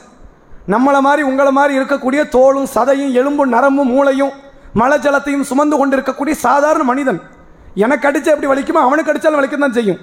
ஆனால் அவனே அரக்கன் மாதிரி அந்த சிறைச்சாலையை காவல் காத்து கொண்டிருக்கிறான் என்றால் நரகத்தை ஒரு வானவர்கள் காவல் காத்து கொண்டிருக்கிறார்கள். அவங்க தன்மை எப்படி இருக்கும்? கற்பனையில் எட்டக்கூடிய அளவிற்கான தன்மைகள் அந்த வானவர்கள்ட்ட இருக்குமா?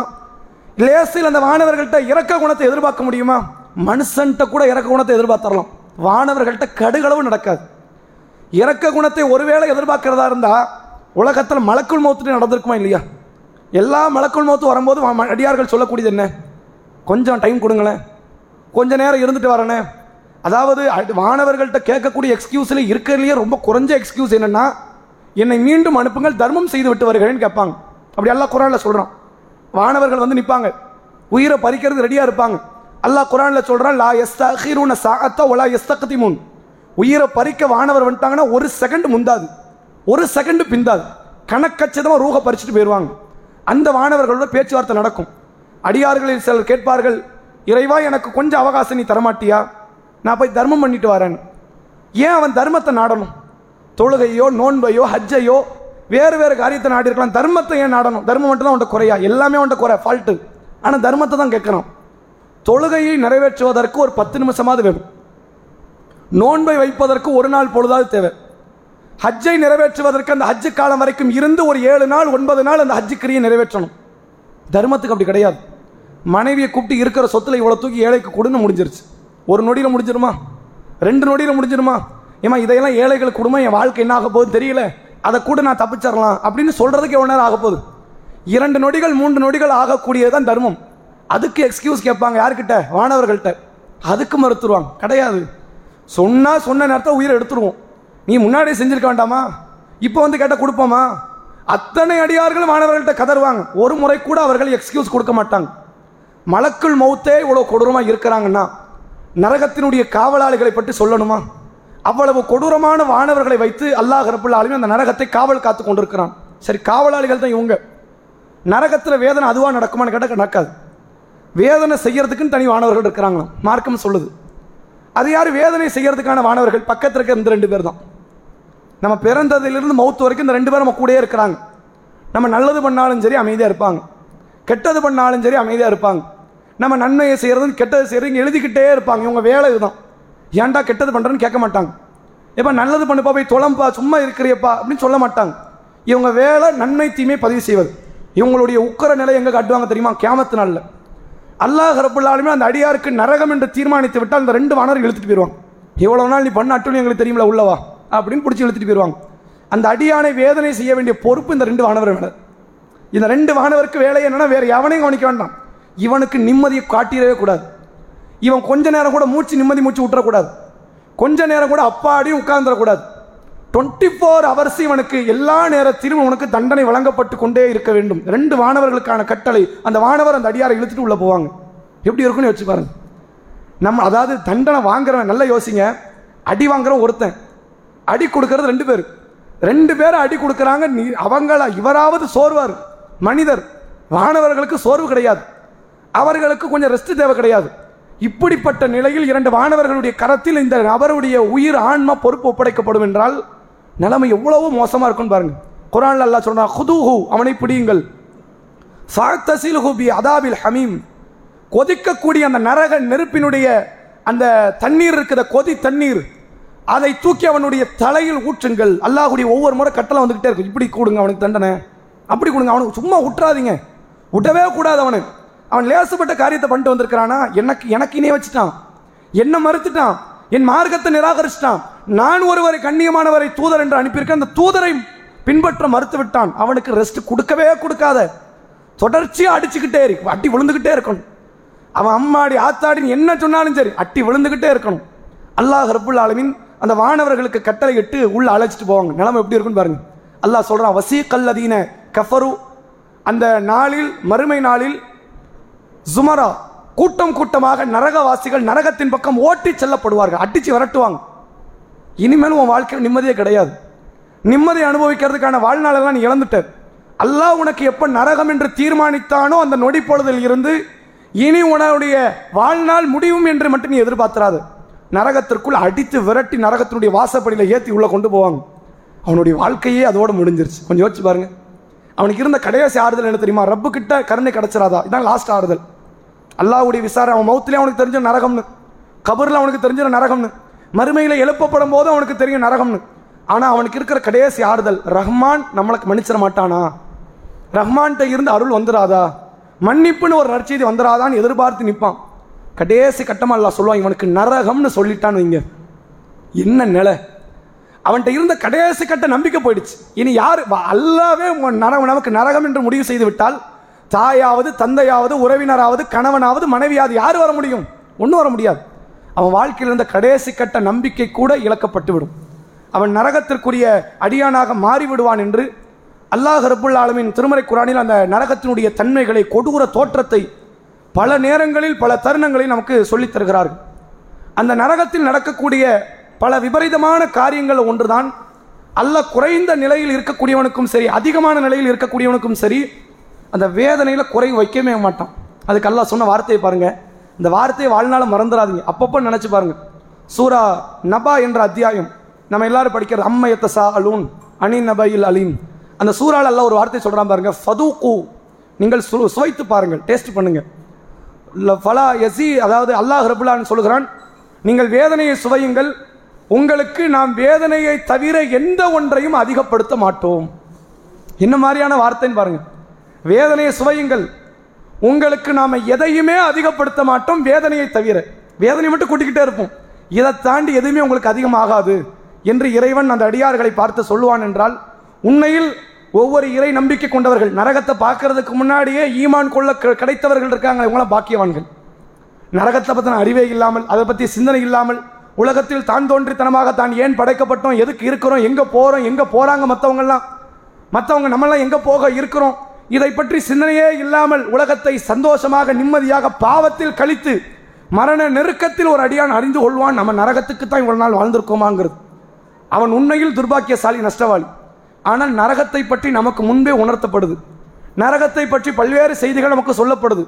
இதையும் சொல்லி இதையெல்லாம் கேட்டு இதற்கப்புறம் நரகத்தை பற்றி அஞ்சாமல் மௌத் ஆயிட்டோன்னு வைங்க, நம்மளை மாதிரி துர்பாக்கியசாலி வேற யாரும் கிடையாது. காஃபியரே பார்த்து சிரிப்பான், ஏண்டா எங்களுக்கு நேர்வழி கிடைக்கல, மார்க்கம் கிடைக்கல, நாங்கள் சத்தியத்தை அறியலை, எங்களுக்கு நரகமும் தெரியாது சொர்க்கமும் தெரியாது, மௌத்துல தான் தெரியும் இப்படி ஒரு வாழ்க்கை இருக்குன்னு, உனக்கு என்னடா ஆச்சு, நீ ஏண்டா இப்படி வந்த? இந்த நிலைக்கு நாம் அலையிடக்கூடாது. இறைவன் கொடுத்த இந்த நேர்வழி என்பது உலகத்தில் அல்லாஹ் கொடுத்த அத்தனை பெரும் அருள் கொடையை விட மகத்தான அருள் கொடை. நேர்வழி மாதிரி ஒரு அருள் கொடை வேற எதுவுமே கிடையாது. நீங்கள் கல்வியை, உடல் உறுப்புகளை, உங்களுக்கான உறவினர்களை, கணவனை, மனைவியை, பிள்ளைகளை, எதை வேண்டுமானாலும் அருள் கொடை என்று நீங்கள் சொல்லுங்கள். அத்தனை அருள் கொடையை விட மேலான ஒரு அருள் கொடை என்னன்னா, மரணத்துக்கு அப்புறம் நரகம் இருக்குது, மரணத்துக்கு அப்புறம் சொர்க்கம் இருக்குது. நாம நரகம் போகக்கூடாதுன்னா இஸ்லாத்தை, இறை வேதத்தை, இறை தூதரை பின்பற்றணும். இதையெல்லாம் செய்தால் நம்ம சொர்க்கம் போவோங்கிற நாலேஜ் எவன்கிட்ட இருக்குதோ அதான் நேர்வழி. அந்த நாலேஜ் வருது இருக்குதே, இது அல்லாஹ் இம்மையிலும் மறுமையிலும் சேர்த்து அந்த அடியாருக்கு செய்த அருள். அந்த அருளை, இறைவனுடைய அருளால் நாம் அனுபவித்து கொண்டு சுவைத்து கொண்டு இருக்கிறோம். நமக்கு அல்லாஹ் நேர்வழி லேட் பண்ணலை. பிறக்கும் பொழுதோ அல்லது பிறந்த ஒரு சில ஆண்டுகளிலோ அல்லது ஒரு பருவயத நேரத்திலோ நாம் இந்த இஸ்லாத்தை பற்றி உணர்ந்து கொள்வதற்கான ஒரு வாய்ப்பை அல்லாஹ் தந்தான். அந்த உணர்ச்சிகளோடு, அந்த இஸ்லாத்தை பற்றி அறிந்த தன்மைகளோடு இஸ்லாமிய மார்க்கத்தை கடைபிடித்து நாளை மறுமை நாளில் நரகத்தினுடைய குறைந்தபட்ச வேதனையை கூட பெறாமல், நரகத்தை கண்ணால் பார்க்காம, அது நடக்காது. ஏன்னா அதை மார்க்கம் சொல்லுகிறது, கியாமத் நாளில் நிற்கிறவன் எல்லாரும் நரகத்தை பார்த்து தான் ஆகணும். நபிமார்களில் இருந்து அத்தனை நல்லவர்களும் நரகத்தை கண் கூட பார்த்து தான் ஆகணும். ஆனால் குறைந்தபட்ச வேதனையாக இருக்கக்கூடியதை கூட அனுபவிக்காமல் சொர்க்கத்திற்கு இறை விசாரணை முடிந்தவுடன் நேரடியாக செல்லக்கூடிய நல்லடியார்களில் நாம் அனைவரும் வர வேண்டும் என்பதற்காக அதிகமாக அல்லாஹ்விடத்தில் துஆ செய்து கொள்ளுங்கள். உங்களுடைய பிரார்த்தனையில் என்னையும் எனது குடும்பத்தாரையும் இணைத்துக் கொள்ளுங்கள். வாஹிர் தஅவானா அல்ஹம்துலில்லாஹி ரப்பில் ஆலமீன். சுப்ஹானக்கல்லாஹும்ம வ பிஹம்திக அஷ்ஹது அல்லா இலாஹா இல்லா அன்த. டிஎன்டிஜே பப்ளிகேஷனின் புதிய வெளியீடு, வளரும் தலைமுறையினரின் வாழ்வியல் வழிகாட்டி இஸ்லாமிய கல்வி பகுதி 1, 2, 3 பிரிவுகளாக வெளிவந்துள்ளது. கிடைக்குமிடம் டிஎன்டிஜே பப்ளிகேஷன்ஸ், நம்பர் 25, அரண்மனைக்காரன் தெரு, மண்ணடி, சென்னை 1. Cell number 9500168989. இன்னல் ஹம்தலில்லாஹ் நஹ்மதுஹு வ நஸ்தஈனுஹு வ நஸ்தக்ஃபிருஹு ونعوذ بالله من شرور أنفسنا ومن سيئات أعمالنا من يهده الله فلا مضل له ومن يضلله فلا هادي له وأشهد أن لا إله إلا الله وأشهد أن محمدا عبده ورسوله أما بعد فقد قال الله تعالى في القرآن العظيم والفرقان المجيد ربنا اصرف عنا عذاب جهنم إن عذابها كان غراما إنها ساءت مستقرا ومقاما. கண்ணியத்திற்குரிய எல்லாம் வல்ல அல்லாஹ்வின் நல்லடியார்களே, அல்லாஹ்வுடைய பேரருளால் ரமலான் மாத தொடர் சொற்பொழிவு நிகழ்ச்சியில் இறுதி 10 இரவுகளில், ஒற்றைப்படை இரவுகளில் நரகம் குறித்த செய்திகளை பேசுவதாக. இதை வச்சுருந்தா யாரும் கவனிக்க மாட்டாங்க, இதை வச்சுக்கிட்டு இருந்தால் யாரும் கவனிக்க மாட்டாங்க. கொஞ்சம் முடிச்சிருங்களா? கொஞ்சம் சீக்கிரம் அங்கே தூக்கி வச்சிருங்க. நரகம் ஒரு நேர்முக வர்ணனை என்ற தலைப்பின் கீழ் தொடர்ச்சியாக உரை நிகழ்த்தப்படும் என்ற உங்களுக்கு அறிவிப்பு செய்யப்பட்டு 3 உரைகள் நிறைவு செய்யப்பட்ட நிலையில் இன்றைய தினம் இந்த நரகம் என்கிற தலைப்பினுடைய இறுதி உரையாக பேசுவதற்கு உங்களுக்கு மத்தியிலே அறிவிக்கப்பட்டு இருந்தது. அதில் கடந்த 3 தினங்கள் நரகத்தில் ஏற்படக்கூடிய தண்டனைகளை குறித்தும், அந்த நரகவாசிகளுடைய தன்மைகளை குறித்தும், இறைவனுடைய கோபத்தை குறித்தும், நரகத்தில் இருக்கக்கூடிய ஒவ்வொரு சில பண்புகளை, அதில் இருக்கக்கூடிய படித்தரங்களை குறித்த செய்திகளை எல்லாம் தொடர்ச்சியாக நாம் தெரிந்து கொண்டோம். நரகம் என்கிற அந்த ஒரு வாழ்வை பொறுத்த வரைக்கும் அந்த நரகத்தில் சதா நேரம் புலம்பல் சத்தங்கள் அதிகரித்து கொண்டே இருக்கும் என்பதை திருமறை குர்ஆன் நமக்கு பல இடங்களில் நினைவுபடுத்துகிறது. நம்ம அதிகமாக பழக்கப்பட்ட படித்த வசனங்களில் ஒன்று யௌமத்து கல்லவு உஜூஹுஹும் ஃபின்னார். அந்த மறுமை நாளில் நரகத்தில் சில முகங்கள் வாட்டி வதைக்கப்படும். யகூலூன யா லைத்தனா அத்தானல்லாஹு வ அத்தான ரசூலா. அப்போது அந்த முகங்கள் சொல்லுவார்கள், நாங்கள் அல்லாஹ்வுக்கு கட்டுப்பட்டு இருக்கக்கூடாதா, நாங்கள் அல்லாஹ்வுடைய ரசூலுக்கு கட்டுப்பட்டு இருக்கக்கூடாதா. ரப்பனா இன்னா அத்தானா சாதத்தனா வ குபரானா ஃபஅதல்லுன சபீலா. எங்கள் இறைவா, எங்களுடைய முன்னோர்களுக்கு நாங்கள் கட்டுப்பட்டோம், எங்களில் பெரியவர்களுக்கு நாங்கள் கட்டுப்பட்டோம், அவர்கள் எங்களை வழிகெடுத்து விட்டார்கள். ரப்பனா ஆத்திஹிம் லஃபைனி மினல் அதாப் வல் அன்ஹும் லானன் கபீரா. இறைவா, அவர்களை நீ கடுமையான முறையில் சபிப்பாயாக, 2 மடங்கு அவர்களுக்கு நீ வேதனையை வழங்குவாயாக என்று சொல்லி, இதெல்லாம் நரகவாசிகளில் உள்ள புலம்பல்களில் ஒரு புலம்பல். இது மட்டும்தான் புலம்பல் கிடையாது. எண்ணிலடங்கா புலம்பல்களை நாளை மறுமையில் நரகவாசிகள் புலம்புவார்கள் என்று அல்லாஹ் குர்ஆனில் சொல்கிறான். அதே போன்று ஒரு நேரத்தில் நரகவாசிகள் சொல்லுவார்கள், நாங்கள் எங்களுடைய மறுமைக்காக வேண்டி முற்படுத்தாமல் விட்டுவிட்டோமே, எதையாவது நன்மைகளை நாங்கள் செஞ்சுட்டு வந்திருக்கலாமே, இப்படி நம்முடைய வாழ்க்கைக்காக நாங்கள் எந்த நன்மையும் முற்படுத்தாமல் நாங்கள் வந்துவிட்டோமே என்று சொல்லி நரகவாசிகள் நாளை மறுமையில் நரகத்தில் நன்மையை குறித்து வருத்தப்படுவார்கள். அதை நினைத்தவர்கள் கண்ணீர் வடிப்பார்கள் என்று அல்லாஹ் குர்ஆனிலே சொல்கிறான். இன்னொரு இடத்தில் இறை தூதரை பின்பற்றாத மக்கள் சொல்லுவார்கள், நாங்கள் இந்த தூதரோடு ஒரு தொடர்பை ஏற்படுத்தி இருக்கக்கூடாதா, நாங்கள் இன்ன நபரோடு நல்ல இப்படி வாழ்ந்தாமல் இருந்திருக்கலாமே, நாங்கள் இவர்களோடு தொடர்பை ஏற்படுத்தாமல் இருந்திருக்கலாமே, இந்த தூதரை நாங்கள் விட்டுவிட்டோமே என்ற கருத்தில் அல்லாஹ்விடத்தில் நாளை மறுமையில் நரகத்தில் இவ்வாறெல்லாம் நரகவாசிகள் புலம்புவார்கள் என்று அல்லாஹ் ரப்புல் ஆலமீன் சொல்கிறான். நரகம் போகக்கூடிய இந்த மக்களுடைய புலம்பல்கள் மரணத்தில் இருந்து, கபருடைய வாழ்க்கையில் இருந்து, மக்ஷருடைய திடலில் இருந்து அவர்களுடைய புலம்பல்கள் சத்தம் அதிகமாகிக் கொண்டே இருக்கும். இந்த புலம்பல்கள் ஒவ்வொன்றுமே நமக்கு எதை உணர்த்துகிறதுனால, ஒரு மனிதன் புலம்பலுக்கு எப்போ போவாம்னா கை சேதப்படுகிற நேரத்தில் தான் புலம்புவான். தன்னால் எதுவுமே இனி பண்ண முடியாது, இனிமேல் நம்முடைய வாழ்க்கை எல்லாம் முடிஞ்சிருச்சு, இதோடு நம்ம வாழ்க்கையில் இந்த தருணத்தை நாம் பெற்றுக்கொள்ள முடியாது என்ற நிலையை ஒருவன் அடையும் பொழுது புலம்பலை அவன் வெளிப்படுத்துவான். இந்த புலம்பலினுடைய ஆரம்ப கட்டம் எங்கிருந்து ஆரம்பிக்கணும்? ஜனாசாவை தூக்கும் போது அது நடக்கும். ரசூல் ஸல்லல்லாஹு அலைஹி வஸல்லம் அவர்கள் சொன்னார்கள், இன்கானத் சாலிஹத்தன், அந்த ஜனாசா நல்ல ஜனாசாவாக இருந்தால் அது சொல்லுமாம், கத்திமூனி, என்னை உடனடியாக நீங்கள் கொண்டு செல்லுங்கள், தாமதப்படுத்தாதீங்க, எனக்கு அல்லாஹ் சொர்க்கத்தை வைத்துக் கொண்டிருக்கிறான், நான் சொர்க்கம் செல்ல இருக்கிறேன், சீக்கிரமாக என்னுடைய பிரேதத்தை ஜனாசாவை நீங்கள் கொண்டு செல்லுங்கள் என்று நல்லடியார்கள் சொல்லுவார்கள். இன்கானத் கைர சாலிஹா, கெட்ட அடியாராக இருந்தால் அந்த ஜனாசா சொல்லுமாம், யா வைலஹா ஐன ததுஹபூன பிஹா, எனக்கு ஏற்பட்ட கை சேதமே, என்னை எங்கே கொண்டு செல்கிறீர்கள், என்னை எங்கேயும் கொண்டு போகாதீங்க, என்னை இங்கே விட்டுருங்க, இவனுடைய புலம்பல் ஜனாசாவை தூக்குகிற நேரத்தில் இருந்து ஆரம்பித்து மறுமையில் அந்த நரகத்தை பார்க்கிற நேரம் வரைக்கும் அந்த நரகத்தில் அவன் புலம்பிக் கொண்டே இருப்பான் என்று மார்க்கம் சொல்கிறது. அதே போன்று சூரா முல்க் என்ற அத்தியாயத்தில் அல்லாஹ் ரப்பல் ஆலமீன் சொல்கிறான், அலம் யத்திக்கும் நதீர், நாளை மறுமை நாளில் அந்த நரகத்தினுடைய காவலாளிகள் கேட்பார்கள், உங்களிடத்தில் எச்சரிக்கை செய்பவர்கள் வரலையா? நீங்கள் நரகம் வந்து கிடக்கிறீங்களப்பா, இந்த மறுமை நாள் வரும், இப்படி நரகம் வரும், சொர்க்கம் வரும், அல்லாஹ் வருவான், விசாரிப்பான், உங்களெல்லாம் சும்மா படைக்கலை, நியாயமான ஒரு காரணத்தோடு தான் அல்லாஹ் படைச்சிருக்கிறான், அதனால் உங்களுடைய வாழ்க்கையில் நீங்கள் செலவழிக்கிற நேரமெல்லாம் மறுமை நீங்கள் பதில் சொல்லி ஆக வேண்டும் என்பதையெல்லாம் குறித்து உங்களுக்கு எச்சரிக்கை செய்யக்கூடியவர் வரவில்லையா? பலா, ஆமாம் வந்தாங்க. நாங்கள் என்ன நினைத்தோம் தெரியுமா? இவர்கள் பொய்யர்கள், அல்லாஹ்வின் மீது இவர்கள் இட்டு கட்டுகிறார்கள், இவர்கள் ஏமாற்றுகிறார்கள் என்று நாங்கள் சொன்னோம்.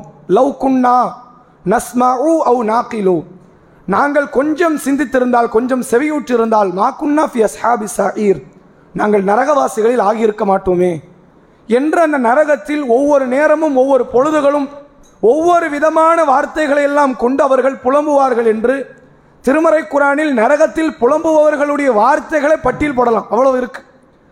அதாவது மக்களுக்கு அநியாயம் செய்தவர்கள் ஒரு விதத்தில், இறை தூதரை மறுத்தவர்கள் ஒரு விதத்தில், இணை வைத்தவர்கள் ஒரு விதத்தில், இறை மறுப்பாளர்கள் காஃபிர்கள் ஒரு விதத்தில் என்று ஒவ்வொருவரும் ஒவ்வொரு விதத்தில் அவர்கள் அங்கே புலம்புவார்கள் என்பதை திருமறை குரானில் ஒவ்வொரு இடத்திலும் இறைவன் நினைவுபடுத்தி கொண்டு வருகிறான். அவன் நரகத்தில் பிரதானமாக கேட்கக்கூடிய சப்தங்களில் ஒன்று புலம்பல் என்பதை திருமறை குரான் நமக்கு சொல்லித் தருகிறது. அதன் தொடர்ச்சியில் இந்த நரகத்தை பற்றி அல்லாஹ் திருக்குரானில் பேசும்போதெல்லாம் அதாபு முஹீன் அப்படிங்கிற வார்த்தை பயன்படுத்துகிறான். அதாபு முஹீன் அப்படின்னா இழிவு தரக்கூடிய வேதனை. இந்த உலகத்தில் அல்லாஹ் ரப்பல் ஆலமீன் அடியார்கள் செய்யக்கூடிய தவறுக்கு அதாபுன் அலீமுன்னு ஒரு தண்டனை வச்சிருக்கிறான். அது துன்புறுத்தக்கூடிய வேதனை, தோளால், சதையால், எலும்பால், அவனுடைய உடல் உறுப்புகளால், கண்ணால், காதால், எந்தெந்த உடலெல்லாம் எப்படியெல்லாம் சேதப்படுத்தினா அவனுக்கு வலியின் உச்சத்தை அடையுமோ அதையெல்லாம் பார்த்து பார்த்து அல்லாஹ் அந்த வேதனையை தருவான். ஒவ்வொரு விஷயத்தில் கூட அல்லாஹ் அங்கே கொடுமை செய்வதில் குறை வைக்கவே மாட்டான். சொர்க்கவாசிகளுக்கு நன்மை செய்வதில், அருள் செய்வதில் அல்லாஹ் குறை வைக்க மாட்டான். நரகவாசிகளுக்கு கொடுமைப்படுத்துவதில் அல்லாஹ் குறை வைக்க மாட்டான். இந்த இடத்த விட்டுட்டோமேங்கிற இடமே இருக்காது. ஒவ்வொரு டிபார்ட்மெண்ட்டாக பார்த்து அல்லாஹ் தாக்குவான். எந்தெந்த விதத்தில் உன்னை தாக்கினால் நீ வேதனைப்படுவாயோ அப்படியெல்லாம் அல்லாஹ் தாக்குவான். அந்த மாதிரியெல்லாம் வேதனை நடக்கிற அந்த நரகத்தில் ஒரு வேதனையாகத்தான் அல்லாஹ் திருக்குரானில் சொல்லுகிறான், அதாபு முஹீன், அந்த மறுமை நாளில் இழிவு தரக்கூடிய வேதனை இருக்கிறது அப்படிங்கிறோம். இழிவுன்னு பொதுவாக நம்ம எதுக்கு சொல்லுவோம் அப்படின்னா, நாம் இந்த உலகத்தில் ஏற்படுகிற ஒரு நஷ்டம், அந்த நஷ்டத்தினால் பிறர் நம்மளை பார்த்து கேலி கிண்டல் பண்ணுவான் பாருங்க. நான் சொன்னேன்னா அன்னைக்கே, நீ கேட்டியா, புத்தி கட்டு நடந்தியா, நீ படு, உனக்கு இதுவும் வேணும் இன்னமும் வேணும் அப்படின்னு சொல்றது இருக்குத, ஆறுதல் கொடுக்காம இருந்தா கூட மனசாரிரும். இந்த ஒரு வார்த்தை இருக்குத, இது நம்ம பட்ட நஷ்டத்தை இன்னும் அதிகப்படுத்துவதை போன்று இருக்கக்கூடிய வேதனை தான் இழிவு. நம்ம சிலருடைய பேச்சை கேட்காம சில காரியத்தை நம்ம ஈடுபடுவோம். இன்னைக்கு இளம் வட்டாரத்தில் உள்ள பசங்க அவன் 2 லட்சம் 3 லட்சத்துக்கு பைக் எடுக்கிறான், அப்படியே புருன்னு வேகமாக போகிறான் தெருக்குள்ளையும் ரோட்லையும். அது இப்படி போகிறது தான் அவனுக்கு கெத்துன்னு அவன் நினைக்கிறான். பலரும் கண்டு அவனுக்கு அறிவுரை கொடுத்துருப்பாங்க, காவல்துறையிலிருந்து, வீட்டிலிருந்து, சமூகத்திலிருந்து, அவன் நண்பர்களிலிருந்து, அவன் ஆசிரியர்களிலிருந்து பலரும் அவனுக்கு என்ன அறிவுரை, அப்படி போகாத, ஏதாவது ஒன்று கிடக்க ஒன்று ஆயிரப்போகுது, பின்னாடி நீ மவுத்தாயிட்டா அது வேற, மரணம் ஆகுறது இருக்க, அது ஒரு நொடி பொழுதுல தூக்கி கொண்டு ஜனாசால கபரில் போட்டு போயிடுவாங்க, ஆனால் அதுவும் நஷ்டம்தான். ஆனால் அப்படி ஆயிட்டா கூட அது வேற, கையோ காலோ போய் நீ படுக்கையில் விழுந்தன்னு வை, அது நல்லா இருக்காது, நம்ம மோசமாக இருக்கும் அப்படின்னு அறிவுரை கொடுப்பாங்க. இவனுக்கு அந்த அறிவுரை காதில் ஏறுமா? ஏறாது. இவன் பைக்கில் அப்பவும் வேகமாக தான் போவான். அந்த கண்ணு முன்னு தெரியாமல் ஓடி ஒரு நாள் விழுந்து ஒரு கால் போயிடுச்சு, ஒரு கையை போயிடுச்சு, இவன் படுக்கையில் விழுந்துட்டு அவன் முதுகெலும்பு உடஞ்சிட்டுன்னு பிரச்சனை வரும் பார்த்தீங்களா? யாரெல்லாம் அறிவுரை கொடுத்தானோ அவன் நம்மளை விசாரிக்க வேண்டாம், வந்து பார்த்தாலே போதும், இவன் செத்துருவான். அதோடு நமக்கு அறிவுரை கொடுத்தவன் நாம் படுக்கையில் கிடக்கிறது, கையை காலை கெட்டு போட்டு கிடக்கிறது, கையை துண்டா எடுத்ததை வந்து பார்ப்பான் தெரியுங்களா? அவன் பார்க்கும் போதே இவனுக்கு ஆல்ரெடி பாதி உயிர் போயிடும். என்ன காரணம்? இவன் அவ்வளோ தூரம் சொன்னான், நம்ம கேட்டோமா? அவன் அழகாக நிற்கிறான் பாருங்க, கையை காலை வச்சுக்கிட்டு. நமக்கு இருக்குதா கை கால் போச்ச அப்படிங்கிற அந்த வேதனை கொடுமையாக இருக்கும். அதே நேரத்தில் வந்து என்னன்னா, இந்த மணமகனை திருமணம் முடிக்காத, நல்ல பையன் கிடையாது, இந்த பெண் வீட்டில் இருந்து பெண்ணை எடுக்காத அப்படின்னு ஏதாவது ஒரு வகையில் அறிவுரை.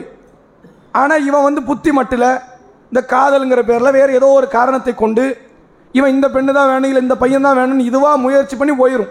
இந்த காதலிக்கிற கேஸெல்லாம் பாருங்களேன், பலமுறை அறிவுரை போலீஸ் ஸ்டேஷன் வரைக்கும் இழுத்து கொண்டு போயிடுவா.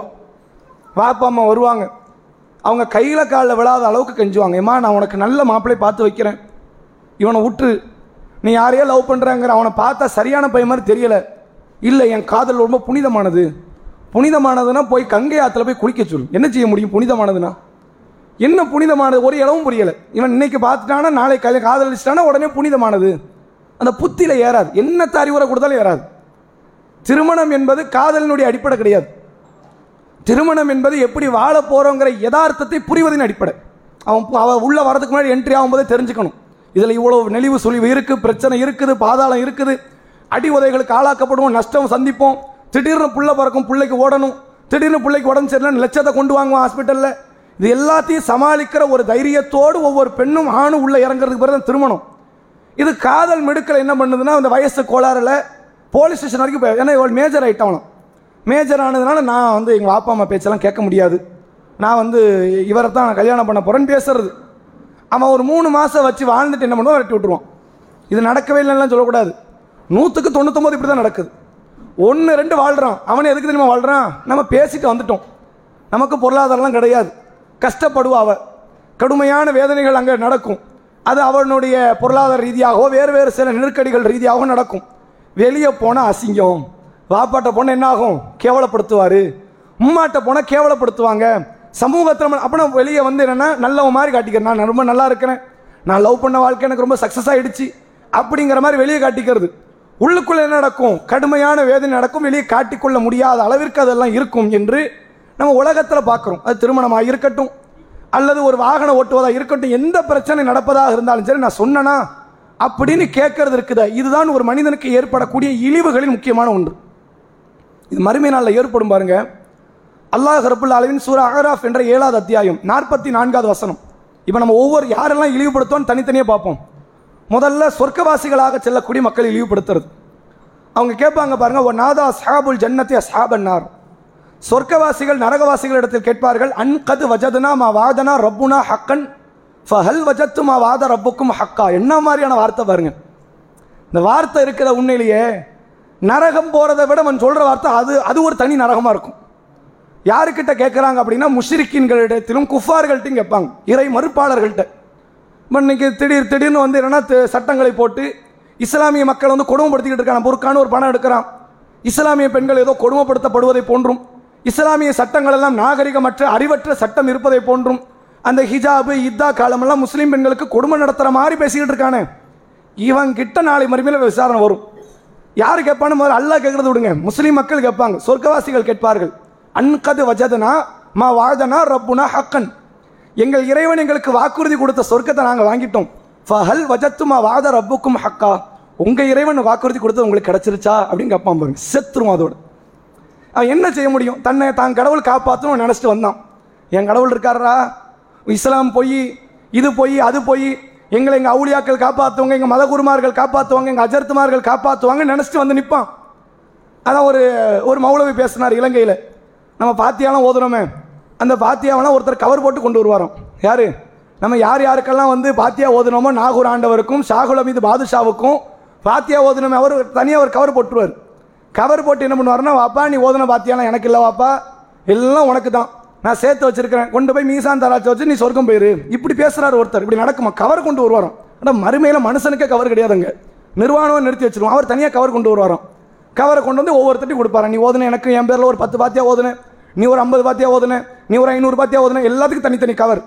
இதை கொண்டு போய் மீசான் தராசை வச்சு நீ தப்பிச்சுக்க. இந்த எதிர்பார்ப்பில் இருக்கிறாங்க, ஃபாத்திகா ஓதுனா போதும் எல்லா தப்பையும் பண்ணலாம், நமக்கு தனியாக அங்கே சேவிங்ஸ் ஆகிட்டு இருக்குன்னு.